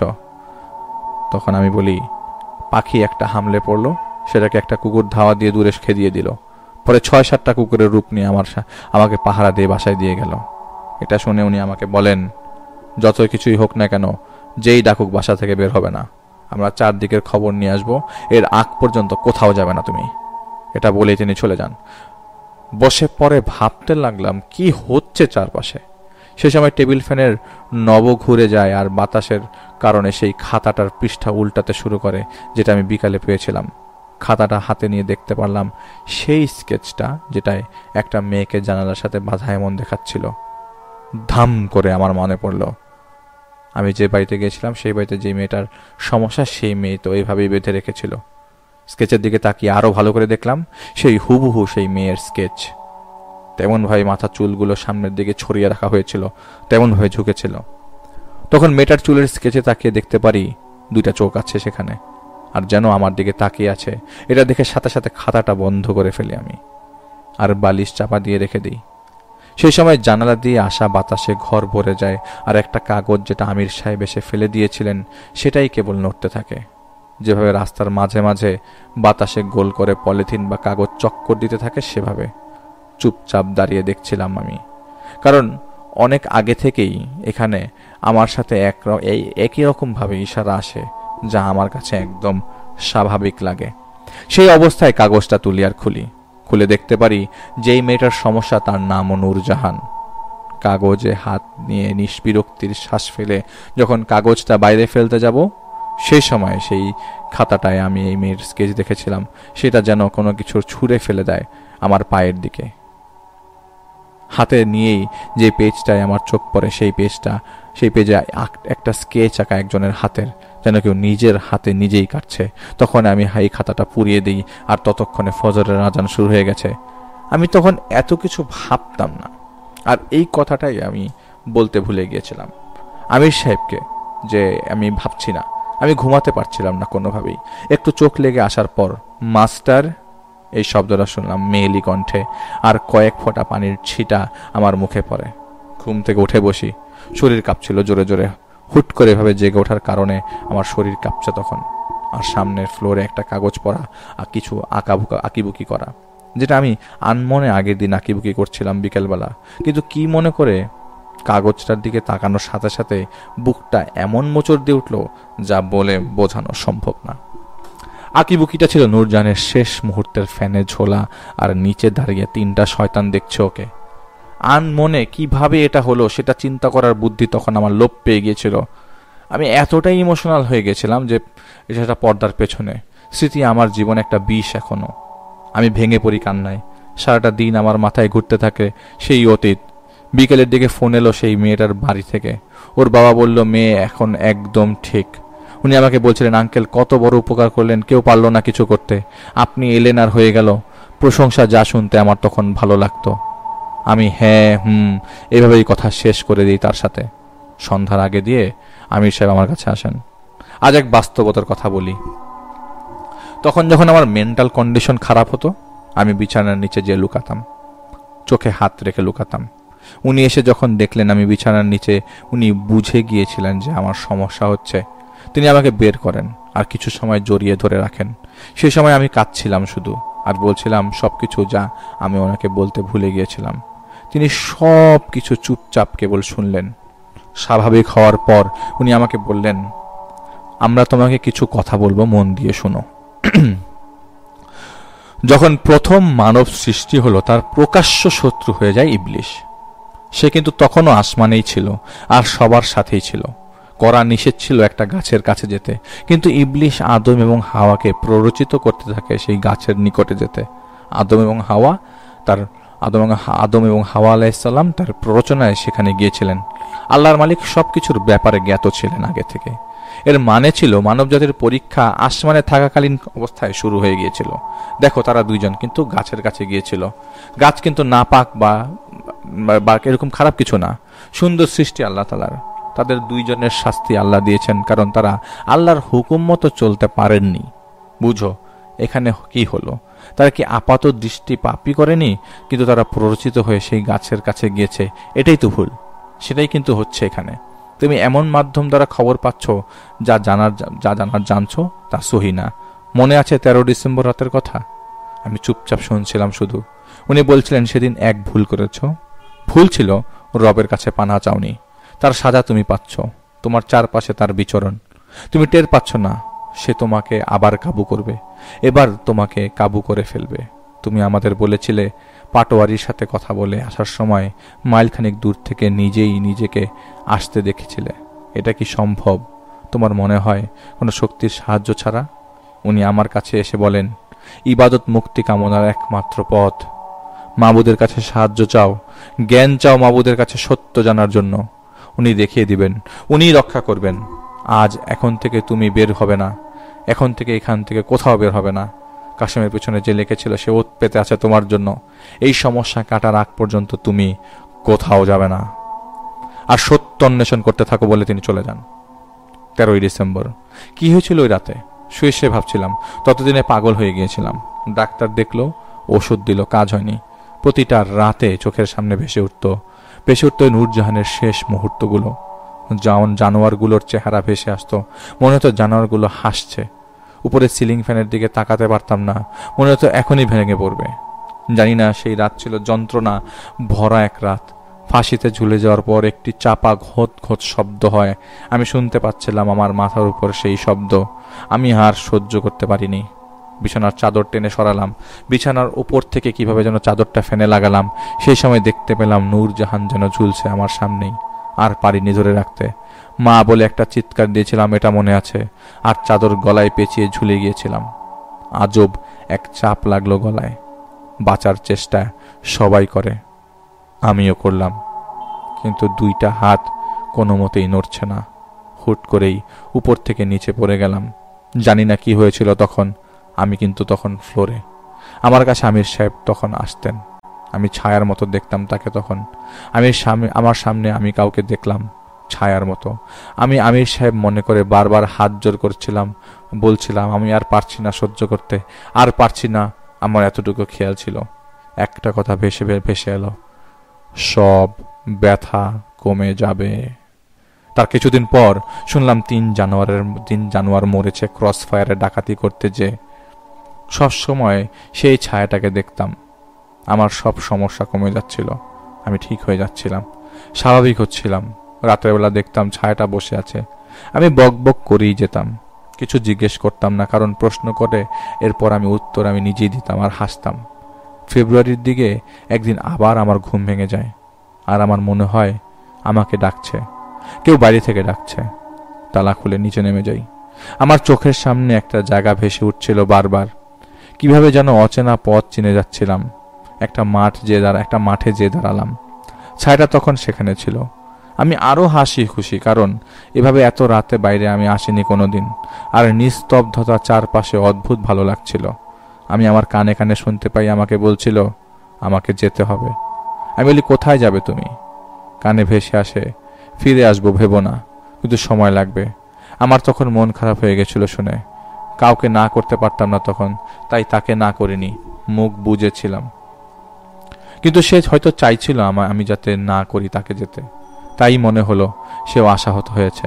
তখন আমার মনে হলো কেউ আমার দুই হাত রেখে বলছে ভেবো না, ওই দিকে তাকাও বলে আমাকে ইশারা দেয় আকাশ গঙ্গার দিকে। আমি তাকিয়ে বলি কি দেখতে বললে আমাকে সে, আমি তাকিয়ে বলি সে কি দেখতে বললে আমাকে।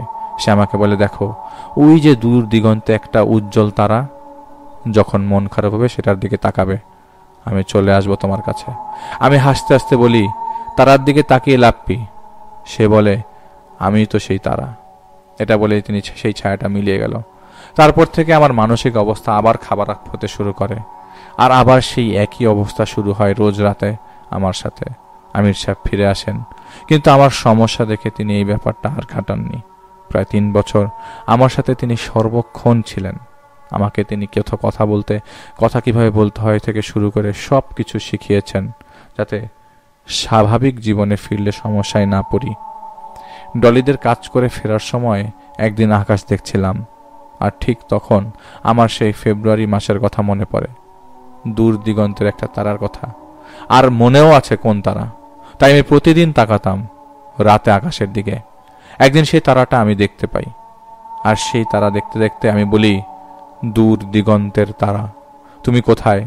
এরপর থেকেই আমি আবার ছোটবেলার সেই স্বপ্ন ফজরের পর যখন ঘুমাতাম তখন দেখতাম যে কোট পরা কারোর হাত ধরে ফুল বাগানে হাঁটছি আমি, যার হাতে রুমাল বাঁধা। আর ধীরে ধীরে অনেক কিছু দেখতে পেতে লাগলাম যা আমির সাহেবও দেখতে পেতেন না। আমার বলা কথাগুলো মিলে যেতে লাগলো, আর আমি অতি উৎসাহিত হয়ে তা চালিয়ে যাচ্ছিলাম। বিছানা থেকে উঠে দাঁড়াই আর নামাজ পড়ে তওবা করতে লাগলাম, কারণ আমির সাহেব বারবার বলতেন ও নাকি ভালো না। আমি নাম জানতামও না, তাই আমি নিজেই ওর নাম দিয়েছিলাম দিগন্তের তারা। পরের দিন ফোন এলো বেশ কয়েকটা। বিরক্ত হয়ে ফোন বন্ধ করে দিয়েছি। 5-6 দিন চলে গেছিল, ঘর থেকে বের হইনি। প্রতিদিন রাতে আমি জানালার কাছে ডানা ঝাপটানোর শব্দ পেতাম। আমি তো জানতাম আমির সাহেব সাবধান করে তো দিয়েই ছিলেন আমাকে আগের থেকে। একদিন ফোন চালু করলাম, মিসড কল অ্যালার্ট আসলো 80টার উপর। সাথে সাথেই আমার ফোনে ফোন এলো সেই মেয়েটার বাবার ফোন থেকে। ফোনে মেয়েটার মা আমাকে বলছিল, এতদিন কই ছিলেন আপনি? কত খুঁজেছি আপনাকে, একটু আসেন আমার বাসায়, সবকিছু এলোমেলো হয়ে আছে আমাদের। আমি ফোনের ব্যাকগ্রাউন্ডে শুনতে পাচ্ছিলাম কোরআন তেলাওয়াতের শব্দ, আর ঝাড়ফুঁক যে চলছিল তা বুঝতে পারছিলাম। আমি বলি, কেন, মেয়ের সমস্যা বেড়ে গেছে? উনি বলেন, না, আমার মেয়ে তো আপনি আসার পর ঠিক হয়ে গেছিল, এখন ওর আব্বাকে ধরেছে। কি ভয়ানক অবস্থা আপনাকে বলে বুঝাতে পারবো না। আপনি আসেন না আঙ্কেল। আমি তাকে বলি যে আসবো, একটু সময় লাগবে, আমার সমস্যা আছে, আপনারা দোয়া দুরুদ পড়তে থাকুন। এটা বলে আমি ফোন রেখে দিই। 2 ঘন্টা পরে ওই মহিলা ফোন দিল। কান্নার কারণে কথা বলতে পারছিলেন না, আমাকে শুধু বলছিলেন যে একটু আসেন। আমি ওনাকে বোঝানোর চেষ্টা করছিলাম। সেই সময়ের ফোনের ওই পাশ থেকে, ওনার কাছ থেকে ফোন নিয়ে আরেকজন ফোন আমাকে বলছিল, দেখেন, এখানে আপনাকে নিয়েই কথা হচ্ছে, আর যে আছে সে আপনাকে এখানে আনার ডিমান্ড করে বসেছে। আমি বলি, আপনি কে? তিনি পরিচয় দেন, তিনি একজন মাদ্রাসার শিক্ষক। তিনি আমাকে বলেন, আপনি ধারণা করতে পারবেন না, সকাল থেকে আমরা চেষ্টা করছি, কিন্তু এক মুহূর্তের জন্য রোগীকে শান্ত করা যাচ্ছে না। এখন নিরাপত্তার খাতিরে তাকে বেঁধে রাখা হয়েছে, কিন্তু বাধা অবস্থায় সে মোরামরি করছে, যার দরুন লোকটার ক্ষতি হচ্ছে। তখন আমি চেঁচামেচির শব্দ পাচ্ছিলাম ফোনে। তখন আমি শুনছিলাম, মাস্টারের বাচ্চা, আয় এখানে, যদি না আসিস তাহলে কি করব শুনে রাখ। ওর মেয়েটা দেখতে সুন্দর, আর যত কিছুই হোক কেউ করুক না কেন, আমি কিন্তু রাতে যাব মেয়েটার কাছে। বলে সে হাসতে লাগলো আর বলতে লাগলো, দেখি কে কার ইজ্জত বাঁচায়। এই কথাটা ধাম করে আমার মাথায় লেগে যায়। আর যেই হুজুর ফোন দিয়ে বলেছিলেন তিনি সম্ভবত পানি পড়া ছেড়াচ্ছিলেন, তখন ফোনটা কেটে দিয়ে দাঁড়িয়ে যাই। মাথায় অনেক কিছু ঘুরছিল, বাজে চিন্তা কেবল। ফোন কলটা ব্যাক করি আর বলি লাউড স্পিকারে দিতে। লাউড স্পিকারে ফোন দেওয়ার পর আমি বলি, তুই যেই হস না কেন, তুই আমাকে চাস না, পাবি আমাকে, আমার আসার পথে যাতে বাধা না পড়ে, কারণ আমিও চাই না বাধা পড়ুক। আমি আসছি। আমি ফোনের প্রান্তে হাসির শব্দ পেলাম আর শুনলাম তাকে বলতে, তোতা পাখি দেখি ঘেউ ঘেউ করে, আয় আমার তোতা আয়। এটা শোনার পর আমি ফোন কেটে দিই আর আমির সাহেবকে না জানিয়ে বের হয়ে যাই, কারণ আমি সব ধরনের কথাকে গুরুত্ব দেই, আর ওর হুমকিটাকে গুরুত্ব দেওয়া দরকার ছিল, কারণ ওরা সব পারে। আর এমন ধরনের কথা আমার ক্ষেত্রে আগুনের তাপ বাড়ানোর মতো ধাক্কা দেয়। আমি বের হয়ে যাই এবং সেই বাসায় পৌঁছে যাই। পৌঁছানোর সময় সে আমাকে নিতে এসেছিল। তার শ্যালককে বলেছিল যে কি হয়েছিল, এবং তার ভাগ্নির বাঁধন খুলে দেওয়ার পর থেকে এক কান দিয়ে ঢুকে আর এক কান দিয়ে বের হয়ে যাচ্ছিল আমার। তখন তেজ বেড়ে যাচ্ছিল আমার জিদের কারণে।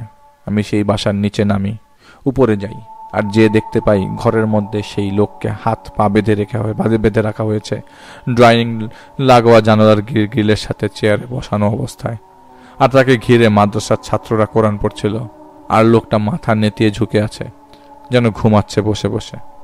আমি সবাইকে বলি যে আমাকে এখানে একা থাকতে হবে, তাই সবাই যেন চলে যায়। তাকে ঘিরে রাখা ছাত্ররা সরে যাওয়ার পর সেই লোকের সামনে আমি যে ঝাড়ি দিয়ে বলি, এই আমার লোকটাকে জাগান। লোকটা জেগে উঠল একদম স্বাভাবিকভাবে, পানি খেতে চাইল। আমি পানি নিজে নিয়ে আসি, আর তার কাছে তাকে খাইয়ে দেওয়ার সময় সে খেতে চাইল না। আমি বলি, পানি খাবেন না? তখন তিনি বলেন, পানিতে তো ময়লা। এটা বলার সাথে সাথে আমি পানি ছুঁড়ে মারি তার চেহারার দিকে, আর সে তখনই সেই লোক কাঁপতে কাঁপতে গলায় খাকরি দিয়ে বলে, আরে এসে গেছিস জারজের বাচ্চা, বলে হাঁ করে চোখগুলো বের করে আমার দিকে তাকিয়ে রইল। আমার তখন অনেকগুলো তালা দরকার ছিল।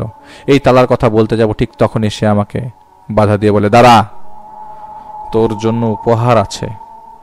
এটা বলে সে যা তোদের আনতে বলেছিলাম নিয়ে আয়, এখানে রাখ। তখন আমি ওনার শ্যালককে জিজ্ঞেস করি, কি আর কোন জিনিস? তখন কতগুলো তালা এনে আমার কাছে দেয় ওনার শ্যালক।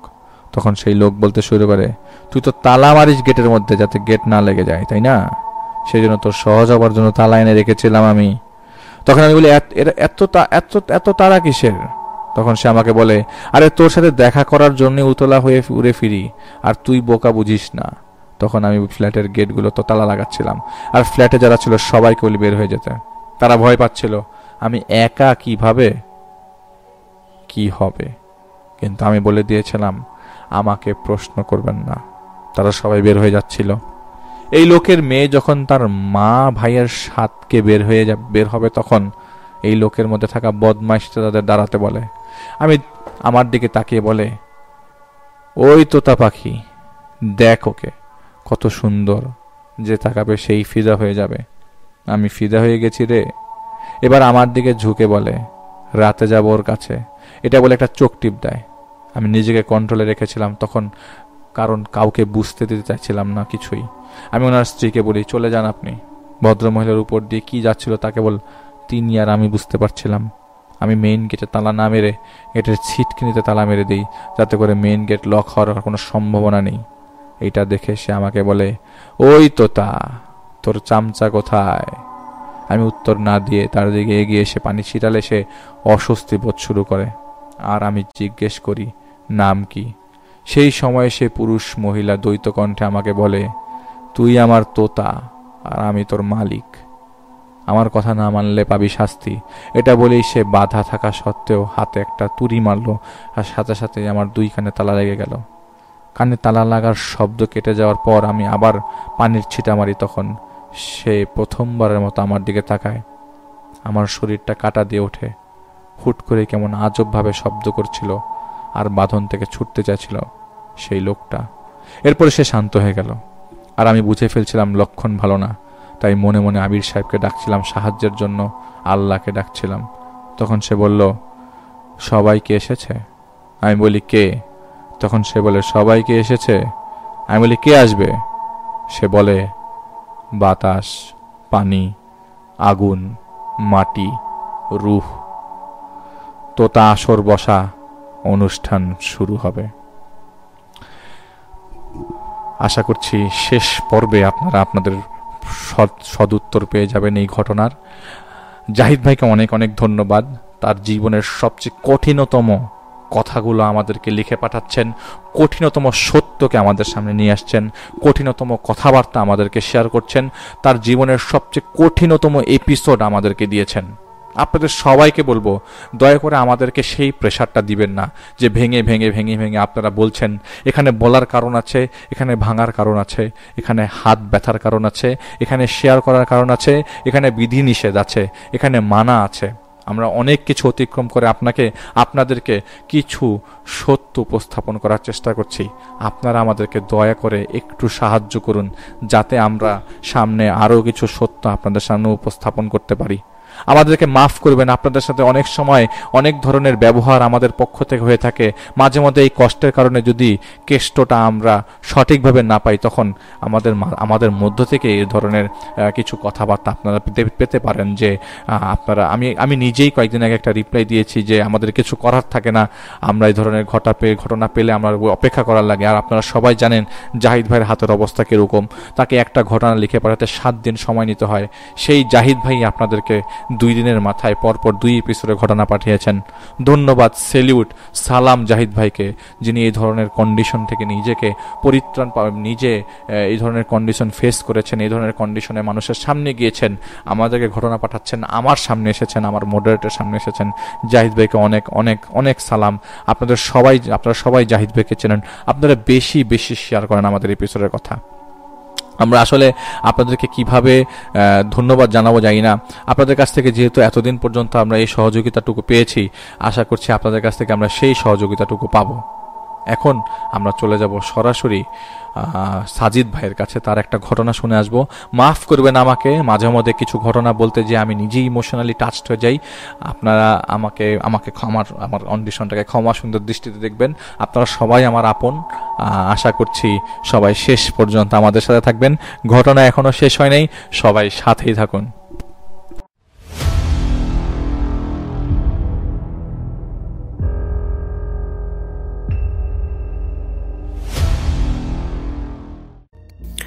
আসসালামু আলাইকুম লিসেনার্স, সাজিদ হাসান বলছি। আশা করি সবাই ভালো আছেন, সুস্থ আছেন। ভৌতিকতার 50তম এপিসোড পূর্তিতে আমাদের এই দীর্ঘ পথ চলায় যারা আমাদের সাথে থেকে সাপোর্ট করে গেছেন তাদেরকে সবাইকে আন্তরিক অভিনন্দন এবং কৃতজ্ঞতা। তো আজকে শুরুতেই আমি যে ঘটনা শেয়ার করতে যাচ্ছি সেটা আমাদেরকে পাঠিয়েছে দেশের বাইরে থেকে আমাদের এক লিসেনার। তো তিনি তার নাম ও পরিচয় গোপন রাখার অনুরোধ করেছেন, তাই আমি আপনাদের বোঝার সুবিধার্থে তার ছদ্মনাম ব্যবহার করছি। তো ধরে নেওয়া যাক তার নাম ইসহাক। ঘটনাটা আজ থেকে প্রায় কিছু বছর আগের, সেটা খুব সম্ভবত 2002 সাল।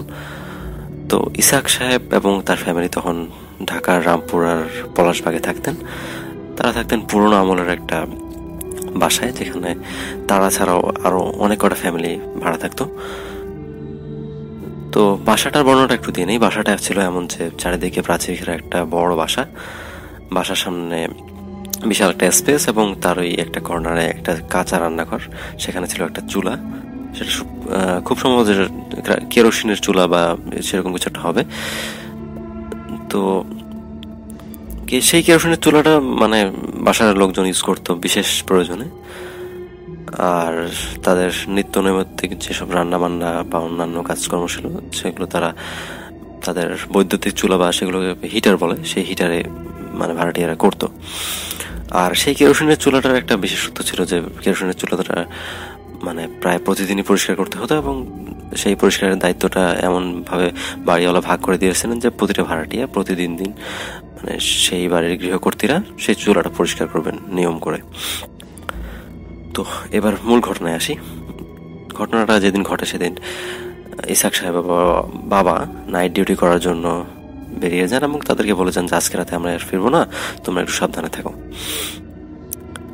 তো সন্ধ্যা নাগাদ রাতের খাবার শেষ করে তিনি এবং তার বোন তার রুমে চলে আসেন এবং তারা কিছুক্ষণ বই পড়তে থাকেন, আর আরেক রুমে তার মা তার ছোট ভাইকে নিয়ে শুয়ে পড়ে।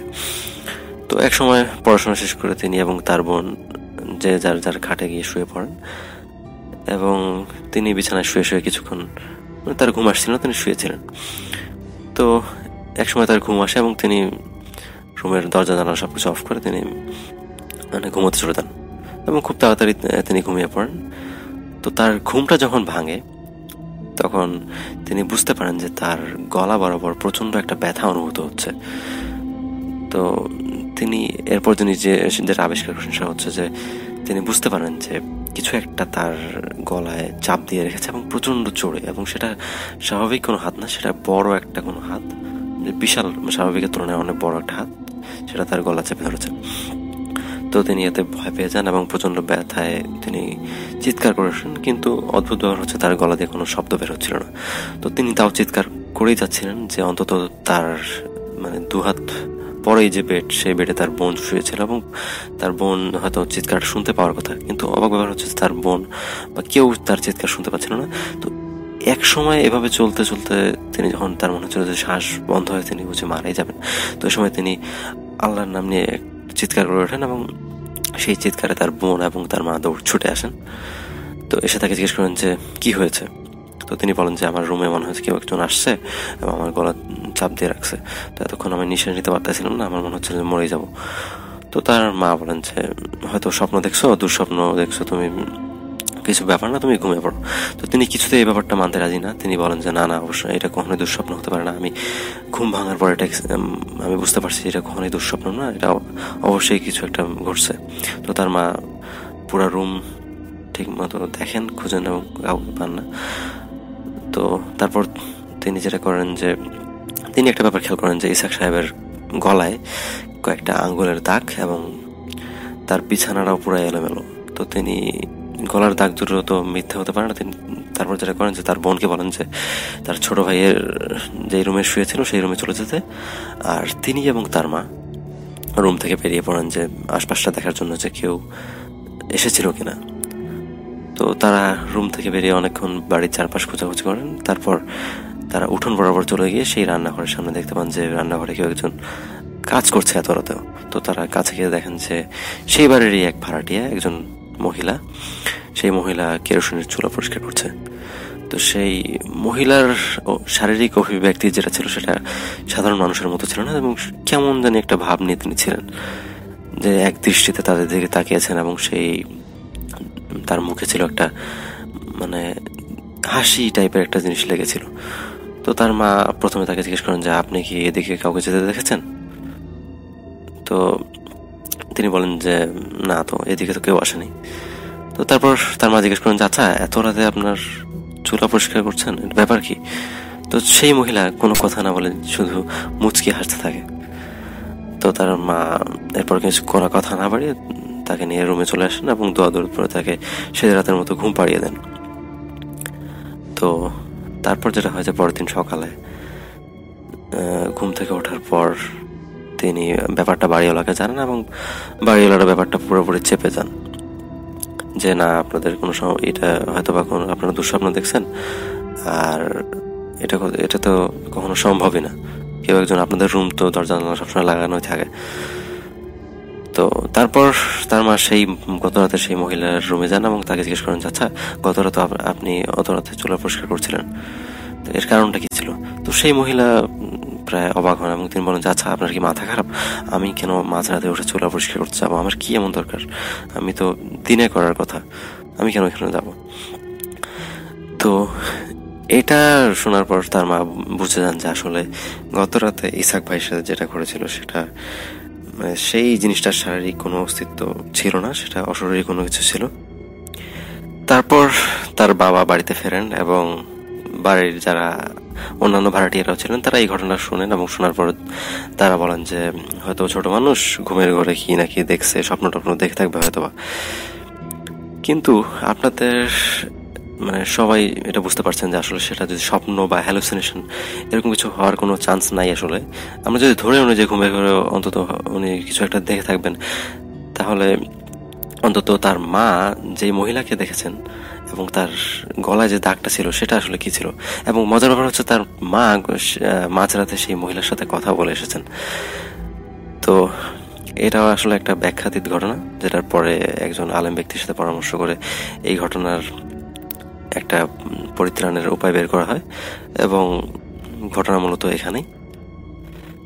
তো আমার পরবর্তী ঘটনা শোনার আমন্ত্রণ জানিয়ে এই ঘটনাটি এখানে শেষ করছি। সবাইকে ধন্যবাদ।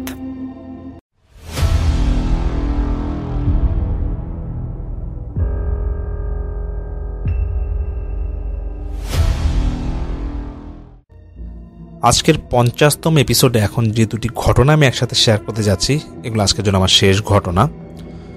তো প্রথম যে ঘটনাটাই বলবো, এটা আমাকে পাঠিয়েছেন জুবাইর ভাই। তিনি প্রায় সময় আমাদেরকে ছোট ছোট ঘটনা পাঠান। এই ঘটনাটা তিনি শুনেছেন এই বছরে কোনো একটা সময়। ওনার বাড়ি বাংলাদেশের দক্ষিণাঞ্চলের কোনো একটা জেলায়। তো ওনাকে ওনার বাড়ি যেতে হলে লঞ্চে যেতে হয়। তো উনি এই বছরে কোনো একটা দিন লঞ্চে করে ওনার বাড়ি যাচ্ছিলেন। তো সেখানে সেই লঞ্চের কোনো এক কর্মচারীর সাথে ওনার পরিচয় হয়। সেই কর্মচারীর ছদ্মনাম দিচ্ছে আমি সেলিম। তো জুবাইর ভাই তিনি সেই সেলিম ভাইকে জিজ্ঞেস করে যে ভাই, আপনি তো অনেকদিন ধরে লঞ্চে আছেন, কখনো কি কোনো ভৌতিক কোনো অভিজ্ঞতার সম্মুখীন হয়েছেন কিনা? তখন সেই সেলিম ভাই বলে যে হ্যাঁ, একটা ঘটনা আছে, 6-7 বছর আগে ঘটেছিল এই লঞ্চেই, তো সেটা আমি শেয়ার করতে পারি। তো সেই ঘটনাটা আমি এখন আপনাদের বলবো। তো সেই রাতে নাকি ছিল শীতকাল এবং প্রচণ্ড শীত ছিল বাইরে। তো সেলিম ভাই ওনার কাজ শেষ করে একতলায়, যখন ওনার একটা রেস্টরুম ছিল, সেই রেস্টরুমের পাশে একটা বারান্দা ছিল, সেখানে কোনো একটা কারণে তিনি দাঁড়ায় ছিল।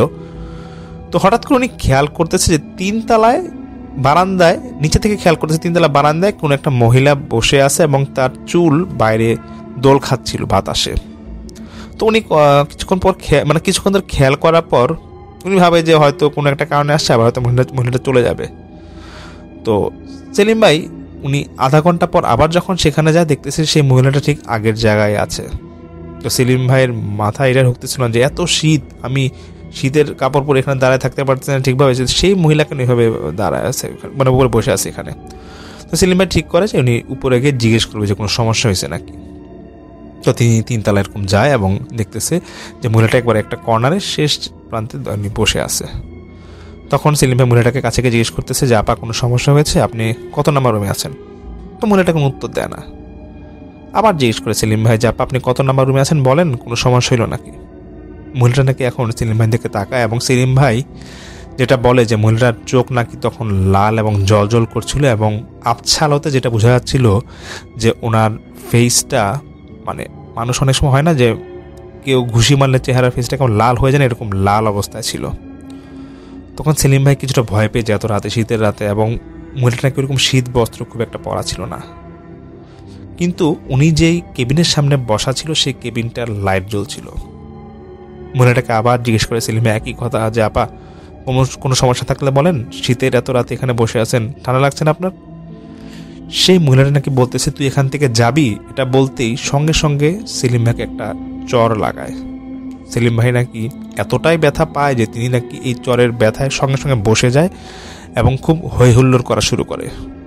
সাথে সাথে নাকি পাশের 2টা কেবিন থেকে লোকজন বের হয়ে পড়ে, যে বলতেছে কি হয়েছে এখানে, এবং যেই কেবিনটার আলো জ্বলতেছিল সেখান থেকে একটা লোক বের হয়ে আসে।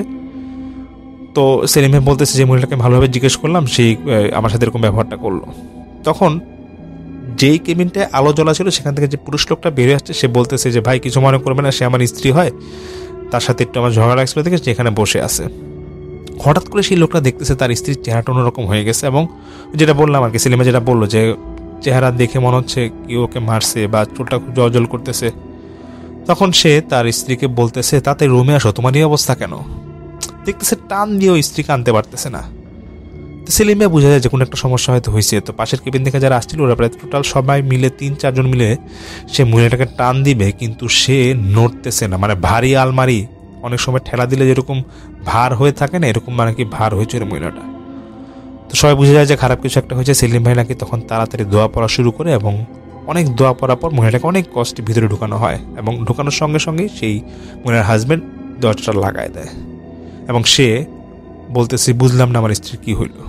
তখন সেই সেলিম ভাই বলতেছে যে ভাই টেনশনে কিছু নাই, আপা মনে হয় কোনো খারাপ নজর ওনার পড়ছে, এরকম হইতে পারে।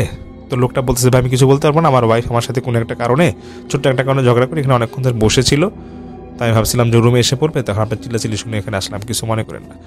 যাই হোক, তখন সেলিম ভাই সেই লোকটাকে বলতেছে আপনি কিছু মনে না করলে আপনার বাড়িতে একটা খবর দেন, যাতে ভোরবেলা কেউ এখানে আসে, কারণ লঞ্চ তো 4টার দিকে আসবে, এত রাতে আপনি কীভাবে যাবেন আপাকে নিয়ে। তো আর যদি পারেন কোনো হুজুর যদি কেউ থাকে ওনাকেও খবর দেন, যদি আপনার বাড়ি থেকে এরকম যদি আসতে পারে। তখন সেই লোকের বাড়িতে খবর দেওয়া হয়, এবং মহিলার ভাই আসে এবং একটা হুজুরকে নিয়ে আসে। তো হুজুর আসার সঙ্গে সঙ্গেই দেখতেছে সেই কেবিনটা যখন ভোরবেলা খুলে দেওয়া হয়, মানে যখন রাস্তা থামে, দেখতেছে যে মহিলাটা রুমের একটা কর্নারে বসে আছে, এবং তার চুল এলোমেলো, এবং আগে রাতে যেরকম চেহারা ছিল তার থেকে এটা কারো বিদঘুটে অবস্থা। তখন হুজুর দেখে বলতেছে যে হয়তো বাজে নজর পড়ছিল ওনার উপর রাত্রেবেলায়, এর জন্য এরকম হইতে পারে। আসলে নদী পথে তো অনেক সময় খারাপ কিছু এরকম থাকতেই পারে, তা আপনার স্ত্রী এরকম হয়েছে। তারপর নাকি সেদিন মানে সেই ভোরে তারপরে নাকি মহিলাটাকে অনেক কষ্ট করে নিয়ে যাওয়া হয়, এবং নেওয়ার আগে নাকি অনেক ঝাড়ফুঁক দিয়ে খারাপ যে জিনিসটা ছিল এখান থেকে তাড়ানো হয়েছিল। তো এটা সেলিম ভাই একটা ছোট ঘটনা শেয়ার করে জুবাইর ভাইকে, যেটা আমি এখন শেয়ার করলাম। তো এখন আরেকটা ঘটনা আমি চলে যাচ্ছি। এই ঘটনাটা আমাদেরকে পাঠিয়েছেন তানজিব সীমান্ত ভাই, তিনি এর আগেও আমাদেরকে ঘটনা পাঠিয়েছেন, এবং ওনার ঘটনাগুলো বেশ সুন্দর এবং মারাত্মক ভয়ঙ্কর হয়, এজন্য আপনাদের মাঝে ওনাদের একটা ঘটনা আমি এখন তুলে ধরবো। তো এই ঘটনাটা উনি পাঠিয়েছেন, ওনার বাড়ি সৈয়দপুরে। তো সৈয়দপুর থেকে নিয়ে ঘটনা পাঠাচ্ছেন, এবং সীমান্ত এলাকায় উনি থাকেন। যাই হোক, তানজিবের ঘটনা আমি চলে যাচ্ছি। এই ঘটনাটা উনি সংগ্রহ করে ওনার এক বন্ধু আছে, কাছের বন্ধু, সেই বন্ধুর বাবার কাছ থেকে। তো সেই বন্ধুর বাবার কাকু আছে, যে সে কাকুর সাথে নাকি ঘটনাটা ঘটে। ওনারা হিন্দু ফ্যামিলির সদস্য ছিলেন। তো এটা 82 সালের ঘটনা, 1982 সালে এই ঘটনাটা ঘটে। তো সেই কাকুর নাম দিচ্ছি আমি অরুণ, কারণ প্রত্যেকটা নাম এখানে আমাকে ছদ্মনাম ব্যবহার করতে বলা হয়েছে। তো অরুণ কাকু তিনি নাকি খুব সাহসী এবং ডান পিটে ছিলেন। তো ওনার নাকি তখন 15 কি 16 বছর বয়স।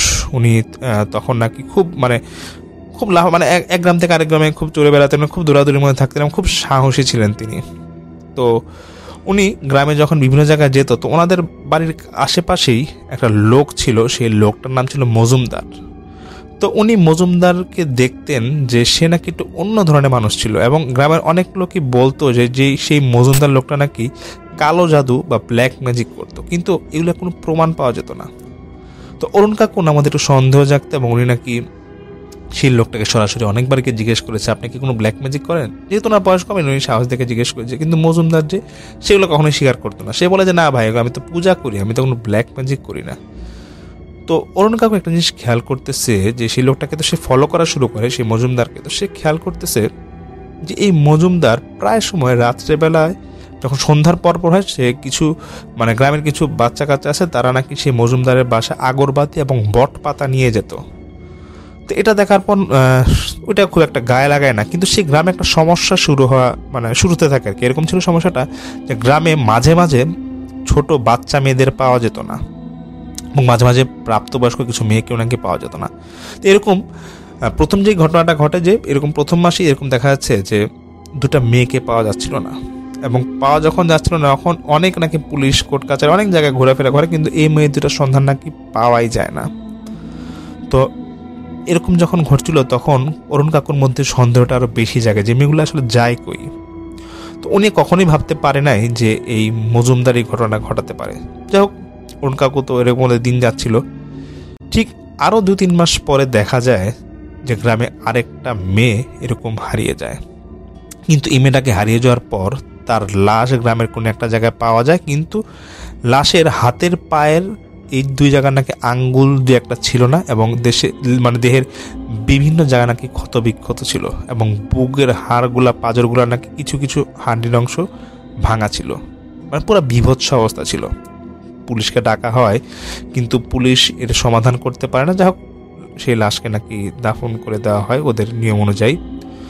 তো এরকম ঘটার পরে তো অরুণ কাকু কোন একটা মানে কারণে সেই মজুমদারের সাথে দেখা করে, এবং মজুমদারকে বলতেছে যে ভাই কিছু মনে করবেন না, এই আগরবাতি বট পাতা যে আপনার কাছে সন্ধ্যার পর অনেক বাচ্চা কাচ্চারা নিয়ে আসে, এটা তো আপনি নিজেও আনতে পারেন, আপনি ওদেরকে দাঁড়ান কেন? তখন সেই মজুমদার বলতেছে যে আসলে আমি পূজা করি, পূজাতে লাগে, এর জন্য আনা হয় আর কি, এইগুলো এই বাচ্চাদেরকে দিয়ে আনা, এটা আমার পূজার নিয়মে আছে এরকম, মানে সে কোন রকম বুঝ দেয়।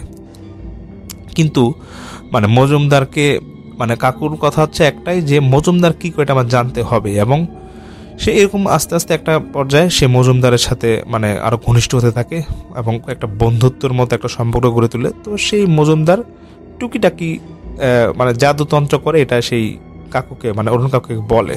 অরুণ কাকুর কথা একটাই যে ভাই আপনি যেহেতু জাদু বা ব্ল্যাক ম্যাজিক এগুলো করেন বা কালো জাদু এগুলো শিখেন, এগুলো একটু আমাকেও শেখাবেন। তো সেই মজুমদার বলতেছে হ্যাঁ তোমাকে শিখাবো, তবে তুমি গ্রামের কাউকে বলতে পারবা না, তোমাকে আমি শিখাবো, এবং এটা তোমার আমার মধ্যে থাকতে হবে। তো অরুণ কাকু ঠিক করে যে আচ্ছা ঠিক আছে, সমস্যা নাই, আমি ওনার কাছ থেকে শিখি কয়েকদিন, দেখি কি করা যায়।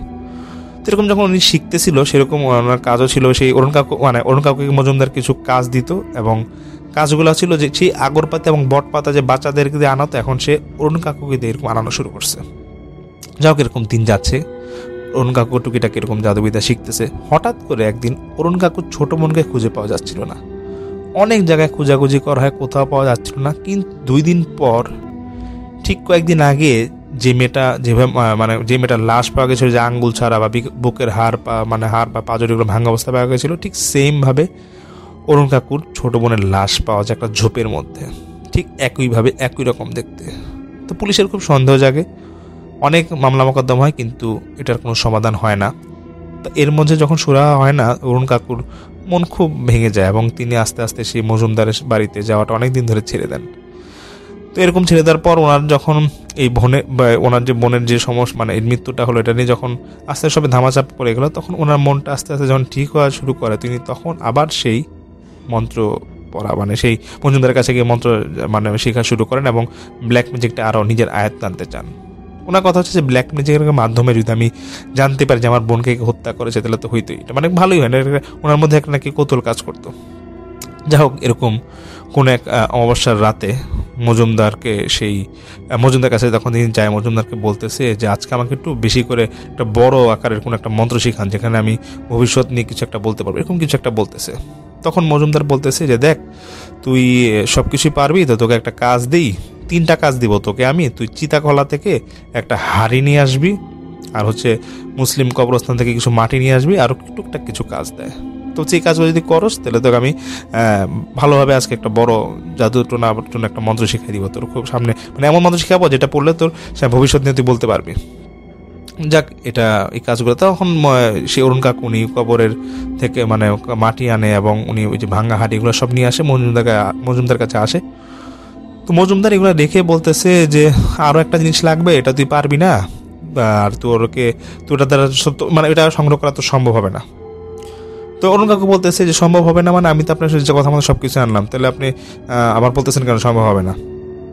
তখন মজুমদার বলতেছে, আরে বাদ দে, তোর এতে জাদুবিদ্যা হবে না, উল্টাপাল্টা মানে একটু বুঝায় সে ওই অরুণ কাকুকে সেদিন বিদায় করে দেয়। তো অরুণ কাকু সেদিন থেকেই মজুমদারের উপর রাগ মানে জমতে থাকে, কিন্তু সে এটা কিভাবে মানে কোনোভাবে বুঝতে পারে না যে এই যে গ্রামের মেয়েগুলাকে যে মানা হচ্ছিল এটা যে এই মজুমদারি করে, সেই অরুণ কাকু কিন্তু তখন বুঝতে পারছিল না। কিন্তু ওনার মধ্যে একটা সন্দেহ সবসময় কাজ করতো যে মেয়েগুলো আসলে যায় কই। তো যাই হোক, মজুমদারের প্রতি তো সেদিন রাত থেকে তো অরুণ কাকুর রাগ জমে যায়। তো সেই রাতে যখন তিনি মানে ঘুমাতে যাবেন, মানে অরুণ কাকু যখন বাসায় ঘুমাতে যাবে, উনি হঠাৎ করে শুনতে পায় ঘুমের মাঝে কেউ বিড়বিড় করে কথা বলতেছে এবং অনেক উল্টাপাল্টা কথা ওনার কানে আসতেছিল এবং উল্টাপাল্টা আওয়াজ আসতেছিল। উনি বেশ কিছু মানে কিছুটা ভয় পেয়ে যায় এবং ভয় পাওয়ার পরের দিন গিয়ে উনি মজুমদারকে বলতেছে যে আমি উল্টাপাল্টা রাতে আওয়াজ শুনি। তো মজুমদার সে বলতেছে যেমন হইতে পারে যে তুই যে এরকম কাজগুলো করছিস গতকাল রাতে গিয়ে যে কবর থেকে মাটি আনলি, তারপরে যে শ্মশান ঘাটে গিয়ে যে কাজগুলো করলি, এই কারণে হয়তো তুই বাজে উল্টাপাল্টা বাজে কিছু তোকে আসর করছে। ঠিক আছে, সমস্যা নেই, আমি তোকে কিছু মন্ত্র বলে ফু দিয়ে দিচ্ছি, হয়তো কোনো বাজে বাতাস তোর লাগছে। যাই হোক, এরকম ফু দেওয়ার পর অরুণ কাকুর মোটামুটি ঠিক হয়। আরেকদিন সে অরুণ কাকুকে বলতেছে যে তুই আজকে ছেলের রক্ত নিয়ে আসবি, যদি আজকে রক্ত নিয়ে আসতে পারোস তাহলে দেখবি তোর আরও একটা মন্ত্র শেখাই দিই, মানে ওর শুধু লোভ দেখাইতো। তো সেরকম এরকম শিয়ালের রক্ত নিয়ে আসে, সে শিয়ালের রক্ত নিয়ে মানে মজুমদারকে সে দেওয়ার পরে সেই রাতে যখন আবার ঘুমাতে যাবে সেই অরুণ কাকু, উনি দেখতেছে ঘুমের মধ্যে একটা স্বপ্ন দেখতেছে যে একটা মেয়ে আসছে এবং সেই মেয়েটা যখন কাছে আসে তিনি দেখতেছে যে এই মেয়েটা তার ছোট বোন। উনি সঙ্গে সঙ্গে অরুণ কাকুর ঘুম ভেঙে যায় এবং উনি মানে সামনাসামনি দেখতেছিল মেয়েটা কেমন একটা অবস্থা, এবং মেয়েটা তাকে একটা আবছা একটা আলোতে বলতেছে এসে যে দাদা, তুই যাকে সাহায্য করছিস সেই তো আমাকে মারছে, তুই কেন ওকে সাহায্য করিস? তোকে দাদা অনুরোধ করবো তুই এদের লোকটাকে সাহায্য করিস না। এটা বলতে না বলতেই অরুণ কাকুর মানে অনেকটা মানে হঠাৎ করে সেন্স আসে এবং তিনি নাকি গাটা ওনার নাড়া দিয়ে ওঠে। উনি বলতেছে যে বোন তুই গেলি কই, কিন্তু ওনার বোন আর মানে ওনার বোনের ভয়েস আর আসতেছিল না। তো অরুণ কাকু কিছু বুঝে উঠতে পারে না। উনি পরের দিন আবার সেই মজুমদারের কাছে যায় এবং বলতেছে যে আমি আমার বোনকে মনে হয় স্বপ্ন দেখলাম গতকাল রাতে। তো মজুমদারও কিন্তু জানতো না যে ওটা ওই যে উনি কয়েকদিন আগে যাকে হত্যা করেছিল সেটা এই অরুণ কাকুর বোন ছিল। যাই হোক, তো পরের দিন আবার সেই অরুণ কাকুকে ঝাড়ফুঁক দিয়ে দেয় সেই মজুমদার। তো ঠিক এখন থেকে মানে প্রত্যেক দিন একটা সমস্যা হয়ে থাকে অরুণ কাকু, যে ঘুমাতে গেলেই তিনি তার বোনকে স্বপ্ন দেখে এবং ওনার মনে হয় যে স্বপ্ন দেখে যখন চোখ খুলে মনে হচ্ছে যে ওনার বোনের ভয়েসটা উনি আশেপাশে পেতে, এবং ওনার বোন ওনাকে শুধু একটাই কথা যে দাদা তুই ওকে সাহায্য করিস না। কিন্তু অরুণ কাকু একটা বিষয় চিন্তা করে যে আমি সাহায্য করবো না, আমি কাকে সাহায্য করি? ওনার মাথায় একটাই থাকে যে আমি তো মজুমদার ছাড়া কাউকে সাহায্য করি না। তখন তিনি বুঝে যায় যে হ্যাঁ, হয়তোবা মজুমদারই হয়তোবা আমার বোনকে হত্যা করেছে। যাই হোক, অরুণ কাকুর মধ্যে একটা জিদ আরো বেশি কাজ করে যে মজুমদার কাছে উনি যাবে এবং গিয়ে জিজ্ঞেস করবে সরাসরি। কিন্তু ওনার মনে এটাও জাগে যে যদি মজুমদারকে জিজ্ঞেস করে সে তো হয়তো জাদুবিদ্যা জানে, উল্টাপাল্টা যদি কিছু করে বসে। যাই হোক, উনি যখন এরকম রেগুলার স্বপ্ন দেখতে থাকে তখন উনি মজুমদারের কাছে কিছু ব্যক্তিগতভাবে কিছু মানে মন্ত্র শিখে, এবং মন্ত্র শিখতে শিখতে একদিন মজুমদারকে জিজ্ঞেস করে যে মজুমদার, এরকম আপনি যেরকম মন্ত্রতন্ত্র এগুলো পড়েন বা জাদুবিদ্যা করেন, এই জাদুবিদ্যার জন্য কোনো মৃত কাউকে লাগে নাকি? তো মজুমদার কোনো কিছুই বলে না, বলতেছে না আমি তো পূজা করি আর টুকিটাকি জাদু মন্ত্র করি, এগুলো করি না, মৃত কাউকে লাগে না। অনেক বলার পর কয়েকদিন যখন একটানা যখন এই কথাগুলো বলতেছে তখন মজুমদার স্বীকার করে বলতেছে যে হ্যাঁ, আমার কিছু কিছু মন্ত্র মানে বা পূজা করার জন্য বা কোনো জাদুটনা করার জন্য মানুষ খুন করতে হয়, এই জন্য আমি মানুষ খুন করতে বাধ্য হই। এবং সে বলে অরুণ কাকুকে যে তুমি এগুলা কাউকে বলবা না, বললে তোমাকে আমি এতদিন যা শিখাইছি সব কিন্তু তুমি খেয়ে বসবে, এগুলো বলবা না। তখন সেই অরুণ কাকু অরুণ কাকুকে মজুমদার বলতেছে যে আমার মানুষ খুন করলে তো আসলে আমার শান্তি হয় না, আমার কিছু মানে মানুষের শরীরের মৃত মানুষের বা মৃত মেয়ের, বিশেষ করে যে মেয়েগুলোকে আমি খুন করি, এদের বডির কোনো কিছু কিছু মানে শরীরের কিছু কিছু অংশ আমার লাগে এই যতটুকু করার জন্য। যাই হোক, তখন আর বুঝতে বাকি থাকে না অরুণ কাকুর যে ওনার বোনকেও সেই মজুমদার মেরেছে। তো সেই রাতে মানে সেদিন রাতেই তখন তিনি অনেক চেষ্টা করে যে ঘুমের মধ্যে আজকে হয়তো ওনার বোন আসুক একটু জিজ্ঞেস করুক যে কি দরকার না দরকার। আমরা মাঝে মাঝে তো সে অরুণ কাকুর বোন স্বপ্নে আসতো বা সামনাসামনি এরকম ওইটার একটা আবছায় আসতো এরকম। তো এরকম নাকি টানার কয়েকদিন ওনার বোন এরকম আসতেছে না সামনে, মানে অরুণ কাকুর বোনের স্বপ্নে আসে না। এদিকে মজুমদার সাথেও তিনি আস্তে আস্তে সম্পর্ক মানে আরও গভীর করতে থাকেন। কয়েকদিন পরে সেই অরুণ কাকুর বোন আবার আবছায়ার মতো এরকম আসে ওনার সামনে রাত্রেবেলা, এসে বলতেছে, দাদা অনেক দেরি হয়ে গেছে, তুই অনেক বড় একটা ভুল করছিস, তুই লোকটার সাথে তারপরেও ছিলি, তোকে আমি বলছিলাম যে লোকটার সাথে থাকিস না, তো সমস্যা নাই, মজুমদারও মারা যাবে কিন্তু তুইও দাদা মারা যাবি, আমার কিছুই করার থাকবে না। ঠিকই সেই বোনটা চলে যায়, মানে অরুণ কাকু যে কিছু জিজ্ঞেস করবে সেটার সময় থাকে না। তারপরে একদিন একটা মানে দুঃসংবাদ ঘটে এরকম যে অরুণ কাকু উনি ওনার মাকে সম্পূর্ণ সব কিছু বলে দিতে বাধ্য হয় যে মা এই ঘটনাগুলো ঘটছে, আমি কি করতে পারি। তখন ওনার মা বলে, তুই অন্যান্য ওঝার কাছে যা, এটা সমাধান চা, আর মজুমদার যে কাজগুলো করছে এটা তো কোনো প্রমাণ নাই, তুই কিভাবে ওকে এরকম মানে জনগণের সামনে আনবি যে আসলে খারাপ কাজগুলো করছে। তো এটা আনতে পারে না ঠিকই, মানে জনগণের সামনে আনতে পারেন ঠিকই। তো মজুমদারকে গিয়ে জিজ্ঞেস করে সে অরুণ কাকু যে আপনি তো এরকম, মানে তখন সরাসরি বলে যে আপনি যেরকম হত্যা করছেন আমার বোনও কিন্তু তাদের মধ্যে একজন ছিল, এটা কেন করলেন আপনি, তো এটা কাজটা খারাপ করছেন। তখন সেই মজুমদার বলতেছে যে না, আমার কিছুই করার নাই, আমি চাইছিলাম আমরণ, মানে আমি আজীবন বেঁচে থাকতে চাইছিলাম, এই জন্য কিছু জাদুটনা আমি শিখছিলাম, এর জন্য আমার কিছু মেয়েকে হত্যা করা লাগে, এখন আমার আর হত্যা করা লাগবে না, তোমার বোনকে আমি হত্যা করছি, আমাকে মাফ করে দিও। তখন কিছু মন্ত্র ছিল, সেই মন্ত্র নাকি অরুণ কাকু পড়ে, এবং এই মন্ত্র পড়ার সঙ্গে সঙ্গেই তখন সেই মজুমদার নাকি সাথে সাথে মারা যায়। এবং এই মন্ত্র কোথা থেকে শিখেছিল এটা নাকি আজ পর্যন্ত জানা যায়নি। তোমার মজুমদার মারা যাওয়ার পর প্রায় 10-15 দিন পর এরকম নাকি পাগলের মতো হয়ে গিয়েছিল সে অরুণ কাকু, এবং ওর বোন প্রায় রাতেই নাকি তারপর স্বপ্নে আসতো এবং উল্টাপাল্টা প্রলাপ বকতো সেই অরুণ কাকু, এবং এটা নাকি ওনার মা দেখতো। তারপর ঠিক এরকম 10-15 দিন পর তো সেই অরুণ কাকু মারা যায়। তো এটা কিন্তু একটা বাস্তব ঘটনা আমি এখন আপনাদের মাঝে শেয়ার করলাম, যেটা 1982 সালে ঘটেছিল, এবং আমাকে সীমান্ত ভাই এটা পাঠায়, ওনার বন্ধুর বাবার কাকুর সাথে ঘটনাটা ঘটে। তো আশা করি ঘটনাটা আপনাদের ভালো লেগেছে। আজকে আমি বেশ কয়েকটা ঘটনা শেয়ার করলাম আপনাদের মাঝে 50তম এই এপিসোডে। ইনশাল্লাহ আবারও হয়তো হাজির হব রেগুলার কোনো এপিসোডে, কিন্তু আমার ইচ্ছা যে ভৌতিকতা দীর্ঘজীবী হোক, এবং ইনশাল্লাহ আমি জানি এটা হবে, এবং আবারও 100তম এপিসোডে আমি আরও বেশি বেশি ভয়ঙ্কর ঘটনা নিয়ে হাজির হব। আর এছাড়া আপনাদের সাথে আমি আছি, আলিফের সাথে আছি, ইনশাল্লাহ সাথে থাকবো। সবাই দোয়া করবেন যেন ভৌতিকতা দীর্ঘজীবী হোক। আল্লাহ হাফেজ।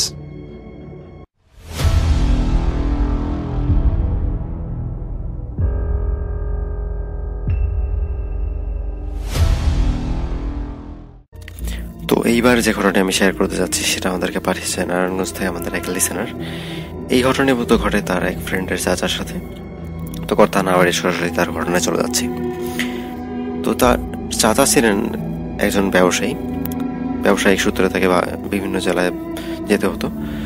তো সেবার চাচা কোনো একটা কাজে চট্টগ্রাম যাচ্ছিলেন। তো রাত 11টা নাগাদ তিনি বাস স্ট্যান্ডে পৌঁছান এবং 11:30টার মধ্যেই তার গাড়ি ছেড়ে দেয়। তো সারাদিনের ব্যস্ততা, তারপরে পথের ক্লান্তি সব মিলিয়ে তিনি একেবারে টায়ার্ড ছিলেন এবং এক পর্যায়ে তিনি ঘুমিয়ে পড়েন। তো তার ঘুমটা ভাঙে এক অকস্মাৎ ঝাঁকুনিতে, এবং তিনি টের পান যে তার গাড়ির ড্রাইভার খুব হার্ড ব্রেক করেছে, এবং তার মতো অনেকেই ঘুমন্ত অবস্থায় ছিলেন, এবং তারা সবাই এক প্রকার রেগে আছেন এবং কৌতূহলেও যে আসলে কি কারণে বাসটা এত হার্ড ব্রেক করা হলো। তো ড্রাইভার যেটা বলেন সেটা হচ্ছে এমন যে ড্রাইভার গাড়ি চালিয়ে যাচ্ছিলেন এবং তিনি দেখেন হঠাৎ পথের এক প্রান্ত থেকে এক লোক আচমকা বাসের সামনে দিয়ে দৌড় দেয়, এবং এটা দেখার পরে ড্রাইভার গাড়িটা হার্ড ব্রেক করতে বাধ্য হন। এবং এটা শুনে বাসের হেল্পার যে ছিল, হেল্পারও সেই কথার সায় দেয় এবং সে বলে যে হ্যাঁ, ড্রাইভার ঠিক কথাই বলছে, সেরকম কাউকে সেও দেখেছিল। তো এই কথাটা বলার পর বাস থেকে দুই একজন যাত্রী এবং সেই ড্রাইভার এবং হেল্পার গাড়ি থেকে নেমে যায় এবং আশপাশ খোঁজাখুঁজি করে। তো অনেকক্ষণ খোঁজাখুঁজির পর তারা ফিরে আসে এবং আশেপাশে কাউকে পায় না। তো এর মধ্যে একটা ঘটনা ঘটে যে লোকজন যখন সেই লোকটাকে খোঁজাখুঁজির জন্য ব্যস্ত ছিল, তখন কোনো এক ফাঁকে এক লোকটার বেশভূষা ছিল মানে একটু অন্যরকম। তো সেই লোকটা বাসে উঠে বসে এবং সেই লোকটা একেবারে চাচার পাশের সিটে এসে বসে। তো প্রথমে চাচা একটু বিরক্তই হন যে এটা তো সেমন কোনো গাড়ি না যে রাস্তাঘাটে দাঁড়াবে এবং লোকজন উঠে পড়বে, এটা তো নির্দিষ্ট স্টপেজে থামে। এই লোক আবার হঠাৎ করে উঠে গেল কেন। আবার পরক্ষণে তার মনে হয় যে আসলে রাতের ব্যাপার, হয়তো বা এই লোকটা কোনো বিপদে পড়েছে। আবার এমনটাও তো হতে পারে যে এই লোকটা বাসের কেউ একজন ছিল, চাচা হয়তো খেয়াল করেননি, তিনি কোনো এক ফাঁকে নেমে গিয়েছিলেন, আবার এখন উঠে বসছেন। কিন্তু সেই লোকটা তার পাশে এসে যখন বসলো তখন তার মনে হয়, প্রথমে মনে হয় যে তাকে নিষেধ করবে, কিন্তু পরক্ষণে মনে হয় যে না, পুরো বাসটাতেই খালি জায়গা রয়েছে, তো সে বসুক, তার তেমন তো কোনো ডিস্টার্ব করছে না। তো চাচাও খুব একটা বাধা দেন না, আমার ব্যাপারটার সম্পর্কে কাউকে জানানো না। তো সেই লোকটা এক প্রকার মাথা নিচু করে বসে থাকে এবং ঠিক সে সময় ড্রাইভার উঠে এসে গাড়িটা আবার স্টার্ট করতে যায় যখনই, তখন মানে যেটা বুঝতে পারে সেটা হচ্ছে যে গাড়ির টায়ার পাংচার। তো ড্রাইভার এবং হেল্পার নিচে নেমে গিয়ে দেখে যে বাসের 3টা জায়গায় একসাথে মানে পাংচার হয়ে গেছে। তো এই ঘটনার পর সবাই বেশ অবাক হয়েছে যে হার্ট ব্রেক করার ফলে তো আর গাড়ির টায়ার পাংচার হওয়ার কথা না। তো যাই হোক, পাংচার যেহেতু হয়ে গেছে তখন এর একটা উপায় তো বের করতে হবে। তো তারা কি করে, তারা সেই গাড়ির কাউন্টারে ফোন করে এবং গাড়ির কাউন্টারের লোকজন এই কথাটা শোনার পর তারা বলে যে আচ্ছা ঠিক আছে, যেহেতু এরকম একটা সমস্যা হয়েছে তো আমরা এক কাজ করি, আপনারা ওয়েট করেন, আমরা আরেকটা গাড়ি সেখানে পাঠিয়ে দিচ্ছি। কিন্তু সেই গাড়িটা সেই জায়গায় যেতে কমসে কম 3 ঘন্টা সময় লাগবে, তো ততক্ষণ আপনারা ওয়েট করেন, আমরা গাড়ি পাঠাচ্ছি। তো এটা শোনার পর চাচা এবং সেই গাড়ির যাত্রীরা স্বভাবতই বিরক্ত হয়ে পড়েন। তো তারা তৎক্ষণাৎ বাস থেকে নেমে যে যার মতো হাঁটাহাঁটি করতে থাকেন। তো এখানে একটা ব্যাপার বলে রেখেছি, সেই বাসটা আসলে বাজার থেকে একটু মানে বাজার একটা সামনে ছিল, সেই বাজার থেকে একটু সামনেই সেই বাসটা টায়ার পাংচার হয়েছে। তো কয়েকজন লোক, প্রায় বেশ কয়েকজন বলতে গেলে, সেই বাজারটার দিকে যান এবং সেখানে দেখেন যে সেই বাজারটা একটা হোটেল ছিল। হোটেল বলতে রেস্টুরেন্ট বুঝছি আমি। তো অনেকেই সেই রেস্টুরেন্টে যান এবং রেস্টুরেন্টের মালিক যখন রেস্টুরেন্টের মালিককে ডেকে আনা হয় এবং সেখানে তারা খাওয়া দাওয়া সেরে নেন। তো চাচাও সেখান থেকে খাওয়া দাওয়া সেরে এসে বাসে উঠে পড়েন। ঠিক তখনই সেই লোকটা তাকে বলে যে ভাই, বাস তো আসতে দেরি আছে, চলেন আমরা একটু হাঁটাহাঁটি করি। তো এই প্রথমবার লোকটা তার সাথে কথা বলে এবং প্রথম দিকটায় লোকটাকে যেমন অস্বাভাবিক মনে হচ্ছিল, এবার লোকটাকে বেশ স্বাভাবিকই তার কাছে মনে হয় এবং চাচা দেখেন যে লোকটার মধ্যে অস্বাভাবিক কিছুই নেই, লোকটা একটা সাধারণ মানুষই, হাসি খুশি একটা মানুষ। তো চাচাও অমত করেন না, যেহেতু অনেকক্ষণ বসে থেকে দেখে চাচারও এক প্রকার একঘেয়েমি লেগে গিয়েছিল। তো চাচা বলেন আচ্ছা ঠিক আছে চলেন। তো কিছুক্ষণ হাঁটাহাঁটির পর সেই লোকটা অনেক কথা বলতে থাকে এবং চাচার এক পর্যায়ে লোকটাকে ভালো লেগে যায়, কারণ লোকটা বেশ হাস্যরস বোধ লোকটার বেশি ছিল আর লোকটা খুব গুছিয়ে সুন্দর করে কথা বলছে। তো চাচারও বেশ ভালো লাগছিল। তারা হাঁটতে হাঁটতে এক সময় পাকা রাস্তা ছেড়ে সরু পথ ধরেন, গ্রামের মেঠো পথ যেটা, তো সেই পথ ধরে হাঁটতে থাকেন বেশ কিছুক্ষণ। এভাবে অনেকক্ষণ হাঁটার পর, আনুমানিক 30 মিনিট, তো চাচা বলেন যে আচ্ছা আমরা তো অনেক দূর চলে এলাম, এখন চলেন আমরা ব্যাক করি, অনেক দূর তো চলে এসেছি, আবার ওদিকে গাড়ি না ছেড়ে দেয়। তো লোকটা বলেন যে না গাড়ি এখন কেন ছাড়বে, আমরা তো আসছি এই কিছুক্ষণ হলো, গাড়ি আসতে অন্তত আরো 2 ঘন্টা, আমরা একটু হাঁটি চলেন। তো চাচা খুব একটা মানে সম্মত ছিলেন না। চাচা বলেন না আর হাঁটাহাঁটি করতে ইচ্ছে করছে না, চলেন একটু আমরা গাড়ির দিকে যাই, আবার বলা যায় না গাড়িটা যে চলে আসে আবার গাড়ি আমাদেরকে রেখেও চলে যেতে পারে, আবার এই রাতে বিপদে পড়তে হবে। তো সেই লোকটা বলেন যে স্যার সমস্যা নেই, আমরা আরেকটু হাঁটি, এই তো সামনে আরেকটু যাই। তো চাচা কোনো মতে রাজি হন না। চাচা বলেন যে না আমি আর আগাবো না, আপনি চলেন, ফিরে চলেন, আমরা যাই। তো যখন এত জোরাজোরির পরেও চাচা রাজি হচ্ছিল না, তখন সেই লোকটা বলেন যে আচ্ছা ঠিক আছে, আপনি তাহলে এক কাজ করেন, আপনি এখানে 2 মিনিট দাঁড়ান, আমি একটু আসি সামনে থেকে। বলে লোকটা একটু সামনে চলে যায় এবং সামনে একটা ঝোপঝাড়ের মতো ছিল, সেই লোক মানে ঝোপঝাড়ের ভিতর ঢুকে যায়। তো চাচা প্রথমে অবাক হন যে এত রাতে এই লোকটা কই যায়। তো পরে তিনি ভাবেন যে আসলে গ্রামের মানুষ প্রকৃতিটাকে সাড়া দেওয়ার জন্য হলে হয়তো বা সেই ঝোপঝাড়ের আড়ালে গেল। তো আচ্ছা ওয়েট করি, সমস্যা নেই। তো চাচা সেখানে ওয়েট করেন। আস্তে আস্তে 5 মিনিট 10 মিনিট এভাবে 15 মিনিট যখন পার হয় তখন চাচা একটু কৌতূহলী হয়ে পড়েন যে আসলে লোকটা যে গেল আর তো কোনো সারা শব্দই নেই। তো তিনি কি করেন, আস্তে আস্তে লোকটাকে ডাকেন। তো লোকটা যখন তার ডাকেও সাড়া দিচ্ছিল না, তখন চাচা এক পা দুপুর সেদিকে এগোচ্ছিলেন সেই ঝোপঝাড়ের দিকে। তো সেখানে এগোনোর পর চাচা শুনতে পারেন যে আস্তে আস্তে পাতার সরসর এবং মনে হচ্ছিল যে ঝোপের ভিতর খুব জোরে নড়াচড়া করছে। তো এরপর চাচা কি করেন, চাচা আর একটু এগিয়ে যান এবং চাচা দেখেন যে সেই মানুষটাই একটা বিভৎস মূর্তিতে পরিণত হয়েছে এবং সেই বিভৎস রূপে তার দিকে তাকিয়ে আছে।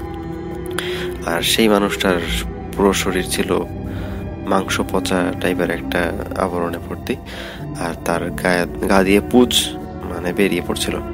আর সেই লোকটা চাচাকে দেখার পর তার এক হাত মুখে নিয়ে চিবোতে থাকে এবং চাচাকে দেখানোর পর তার দিকে ইশারা ডাকে আর বলে যে আয় একসাথে খাই।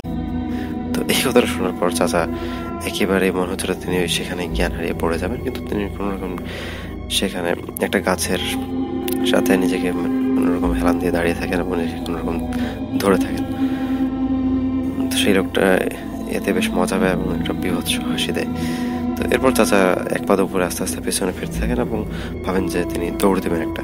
তো যখনই তিনি পিছন ফিরে দৌড়াতে গেছেন তিনি দেখতে পারেন যে তিনি একটা খালের মধ্যে তার পা আটকে যায় এবং তিনি পড়ে যান। তো তারপর চাচা বুঝতে পারেন যে আসলে জায়গাটা ছিল একটা কবরস্থান এবং তিনি একটা কবরের গর্তে পা তার আটকে গেছে। তো সেই লোকটা তার কাছাকাছি আসে এবং খুব বীভৎস একটা ভেঙচি কাটার মতো একটা হাসি দেয়।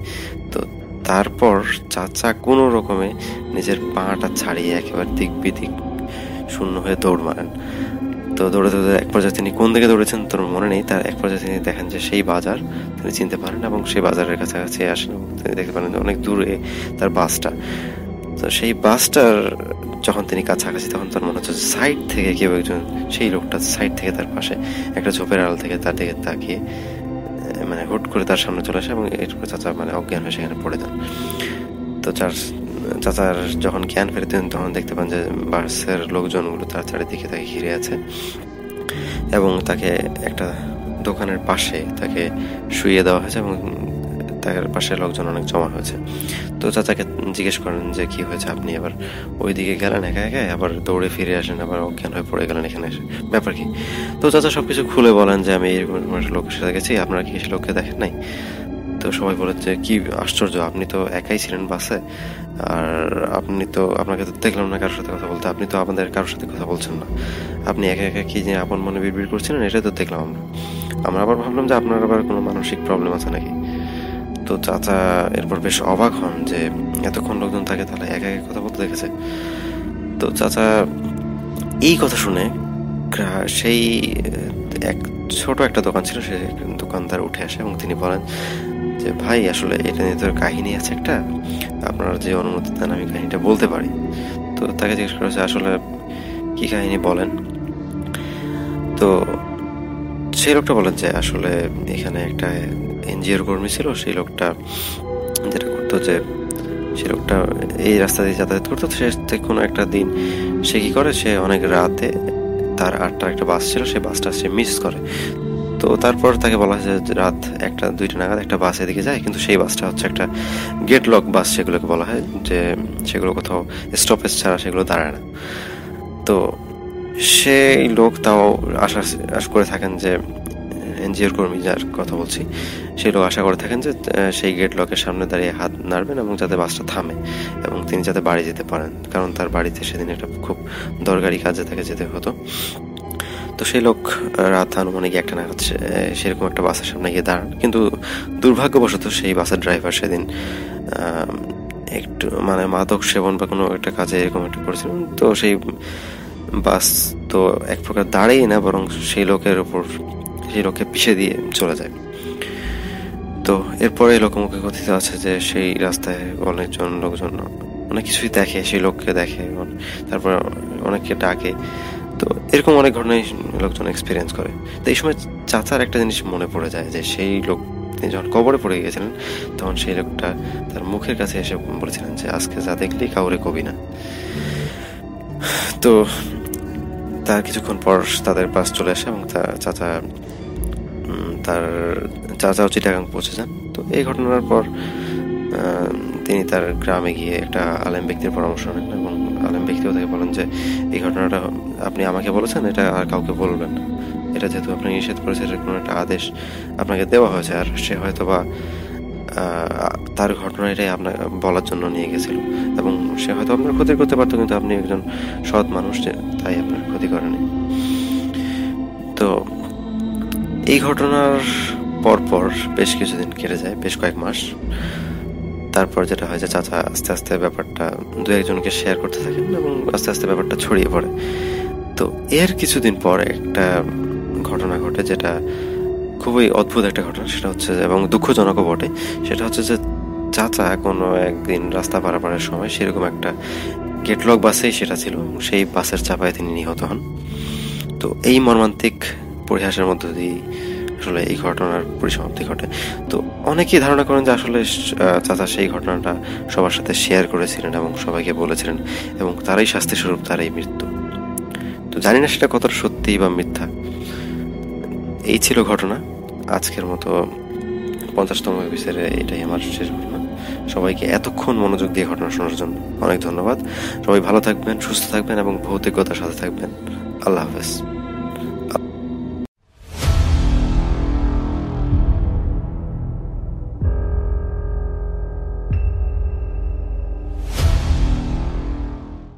শুনছেন সবসময় ভৌতিকতা।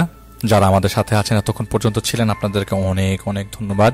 যারা আমাদেরকে ঘটনা পাঠাতে ইচ্ছুক তারা আমাদের ইমেল অ্যাড্রেস নোট ডাউন করেন, দ্যাট ইজ BHOUTIGOTA@gmail.com, ভৌতিকতা@gmail.com। এই ইমেল অ্যাড্রেসটি আমাদের সঠিক ইমেল অ্যাড্রেস। এই ইমেল অ্যাড্রেসে আপনারা মেল পাঠিয়ে দিতে পারেন আপনাদের ডিটেলস সহ। আজকে যারা ঘটনা শেয়ার করেছেন, যারা ঘটনা পাঠিয়েছেন, তাদেরকে সবাইকে জানাচ্ছি অনেক অনেক ধন্যবাদ। যারা ধৈর্য সহকারে পুরো এপিসোড শুনেছেন তাদেরকে সালাম। আমি ডক্টর আলিফ, আমার মডারেটর, সবাই সালাম জানাই। আপনারা সবসময় আমাদের সাথে ছিলেন, আছেন, থাকবেন। একটা ছোট্ট ঘটনা বলি, আশা করি আপনাদের কাছে ভালো লেগেছে আজকের ঘটনাগুলো। এবং এক সালমান ভাই যিনি সৌদি আরবে আছেন, তার একটা ঘটনা শেয়ার করছি। তার বাড়ি হচ্ছে কিশোরগঞ্জের হোসেনপুরে। তিনি যখন মদিনা একটা রেস্টুরেন্টে কাজ করে, তো একদিন তার কোম্পানির মালিক তাকে ফোন দিয়ে বলে ইমিডিয়েটলি মদিনার জেদ্দায় আসতে হবে। আমি তড়িঘড়ি করে তিনি জেদ্দার উদ্দেশ্যে তিনি রওনা দিয়ে দেয়। তো জেদ্দা থেকে মদিনা আসতে প্রায় 6-7 ঘন্টার মতো রাস্তা। তো বাসে অনেকক্ষণ বসে থাকতে থাকতে একটা সময় কিছু তার ভালো লাগছিল না, তাই ঘুমানোর জন্য বাসের পেছনের সিটে যে শুয়ে পড়ে। তার দিক তখন একটু একটু অন্ধকার হতে লাগে। তার অনেক ঘুম পাচ্ছিল, তিনি ঘুমিয়ে পড়েছিলেন। ঘুমের একটা পর্যায়ে হঠাৎ তার শ্বাস প্রশ্বাসের অনেক সমস্যা হচ্ছিল। তিনি ঘুম থেকে উঠে যাবে, হঠাৎ করে তিনি উঠতে পারছিলেন না। বুকের ভিতরে একটা প্রচন্ড চাপ অনুভব করে। মাথার পেছন থেকে কে জানি খিলখিল করে শব্দ, এবং এই হাসির শব্দটা তিনি পেতে লাগলেন, এবং আস্তে আস্তে সেটা শব্দ বাড়তে থাকে। তিনি প্রাণপণে চেষ্টা করতে থাকে শোয়া থেকে উঠবে, কিন্তু তার হাত পা তিনি নাড়াতে পারছিলেন না। তার খুব তৃষ্ণা পায়। তৃষ্ণায় এমন অবস্থায় তিনি মরে যাচ্ছিল। অনেক চিল্লাচিল্লি করার পরে কোনো আওয়াজ হচ্ছিল না। পানির তৃষ্ণায় তিনি একটি পর্যায়ে ভাবছিল তিনি মরে যাচ্ছে। কিছুক্ষণ চলতে থাকলে তিনি সেন্সলেস হয়ে যায়। কতক্ষণ এভাবে তিনি সেন্সলেস ছিলেন তিনি জানেন না। তার যখন হুশ আসে, তিনি আবারও শোয়া থেকে উঠতে যাবে, তিনি উঠতে পারছিলেন না। হাসির আওয়াজটা তার মাথায় জেঁকে বসেছে, যা তীব্র থেকে তীব্রতর হয়ে উঠছিল। বুকের চাপটা আরো বেড়ে যেতে থাকে। দোয়া পড়তে থাকে, অনেক কষ্ট করে চেষ্টা করে, মুখ থেকে দোয়া আসছিল না। পানির তৃষ্ণায় আবার বুকটা ফেটে যাচ্ছিল। এবার তিনি ভেবেছেন এবার সত্যি সত্যি তিনি মারা যাচ্ছেন। উপরের সব শক্তি দিয়ে আল্লাহু আকবার বলে একটা চিৎকার দিয়ে তিনি সাথে সাথে উঠে বসে। আর তখনই পানির তৃষ্ণাটা তার তীব্র ছিল। তার সাথে সাথে তিনি তার সিটে যে পানির ব্যাগের ভিতরে পানির বোতল ছিল, এক চুমুকে তিনি 1 লিটার পানি খেয়ে ফেলে। সারা শরীর ছিল ঘামে ভেজা, অথচ বাসটার মধ্যে এসি চালু ছিল। আমি জানি এটা একটা বোবায় ধরার ঘটনা। তিনি সৌদি আরবে থাকে এবং সৌদি আরব থেকে এরকম আরো অনেক ঘটনা তিনি পাঠানোর কথা ব্যক্ত করেছেন।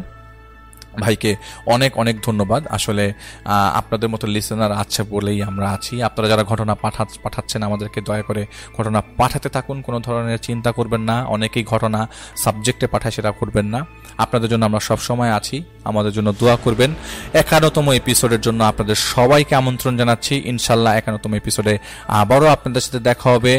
হ্যাপি নিউ ইয়ার, অথবা নিউ ইয়ার নতুন বর্ষে দেখা হবে। আশা করছি আপনারা আমাদের সাথে থাকবেন। আবারও বলে দিচ্ছি, আমাদের 31শে ডিসেম্বরের এপিসোডটি শুরু হবে রাত্রে 12:30 থেকে। সবার উপস্থিতি কামনা করছি। উপস্থিতি কামনা করে আজকের গোল্ডেন এপিসোড এখানে শেষ করছি। সবাই ভালো থাকবেন, সুস্থ থাকবেন, এবং এই প্যান্ডেমিক সিচুয়েশনে যারা বাংলাদেশে আছেন, ইউকে আছেন, যারা বিশ্বের বিভিন্ন দেশে আছেন, তারা সবাই সাবধানে থাকবেন। আজ আসছি। আসসালামু আলাইকুম।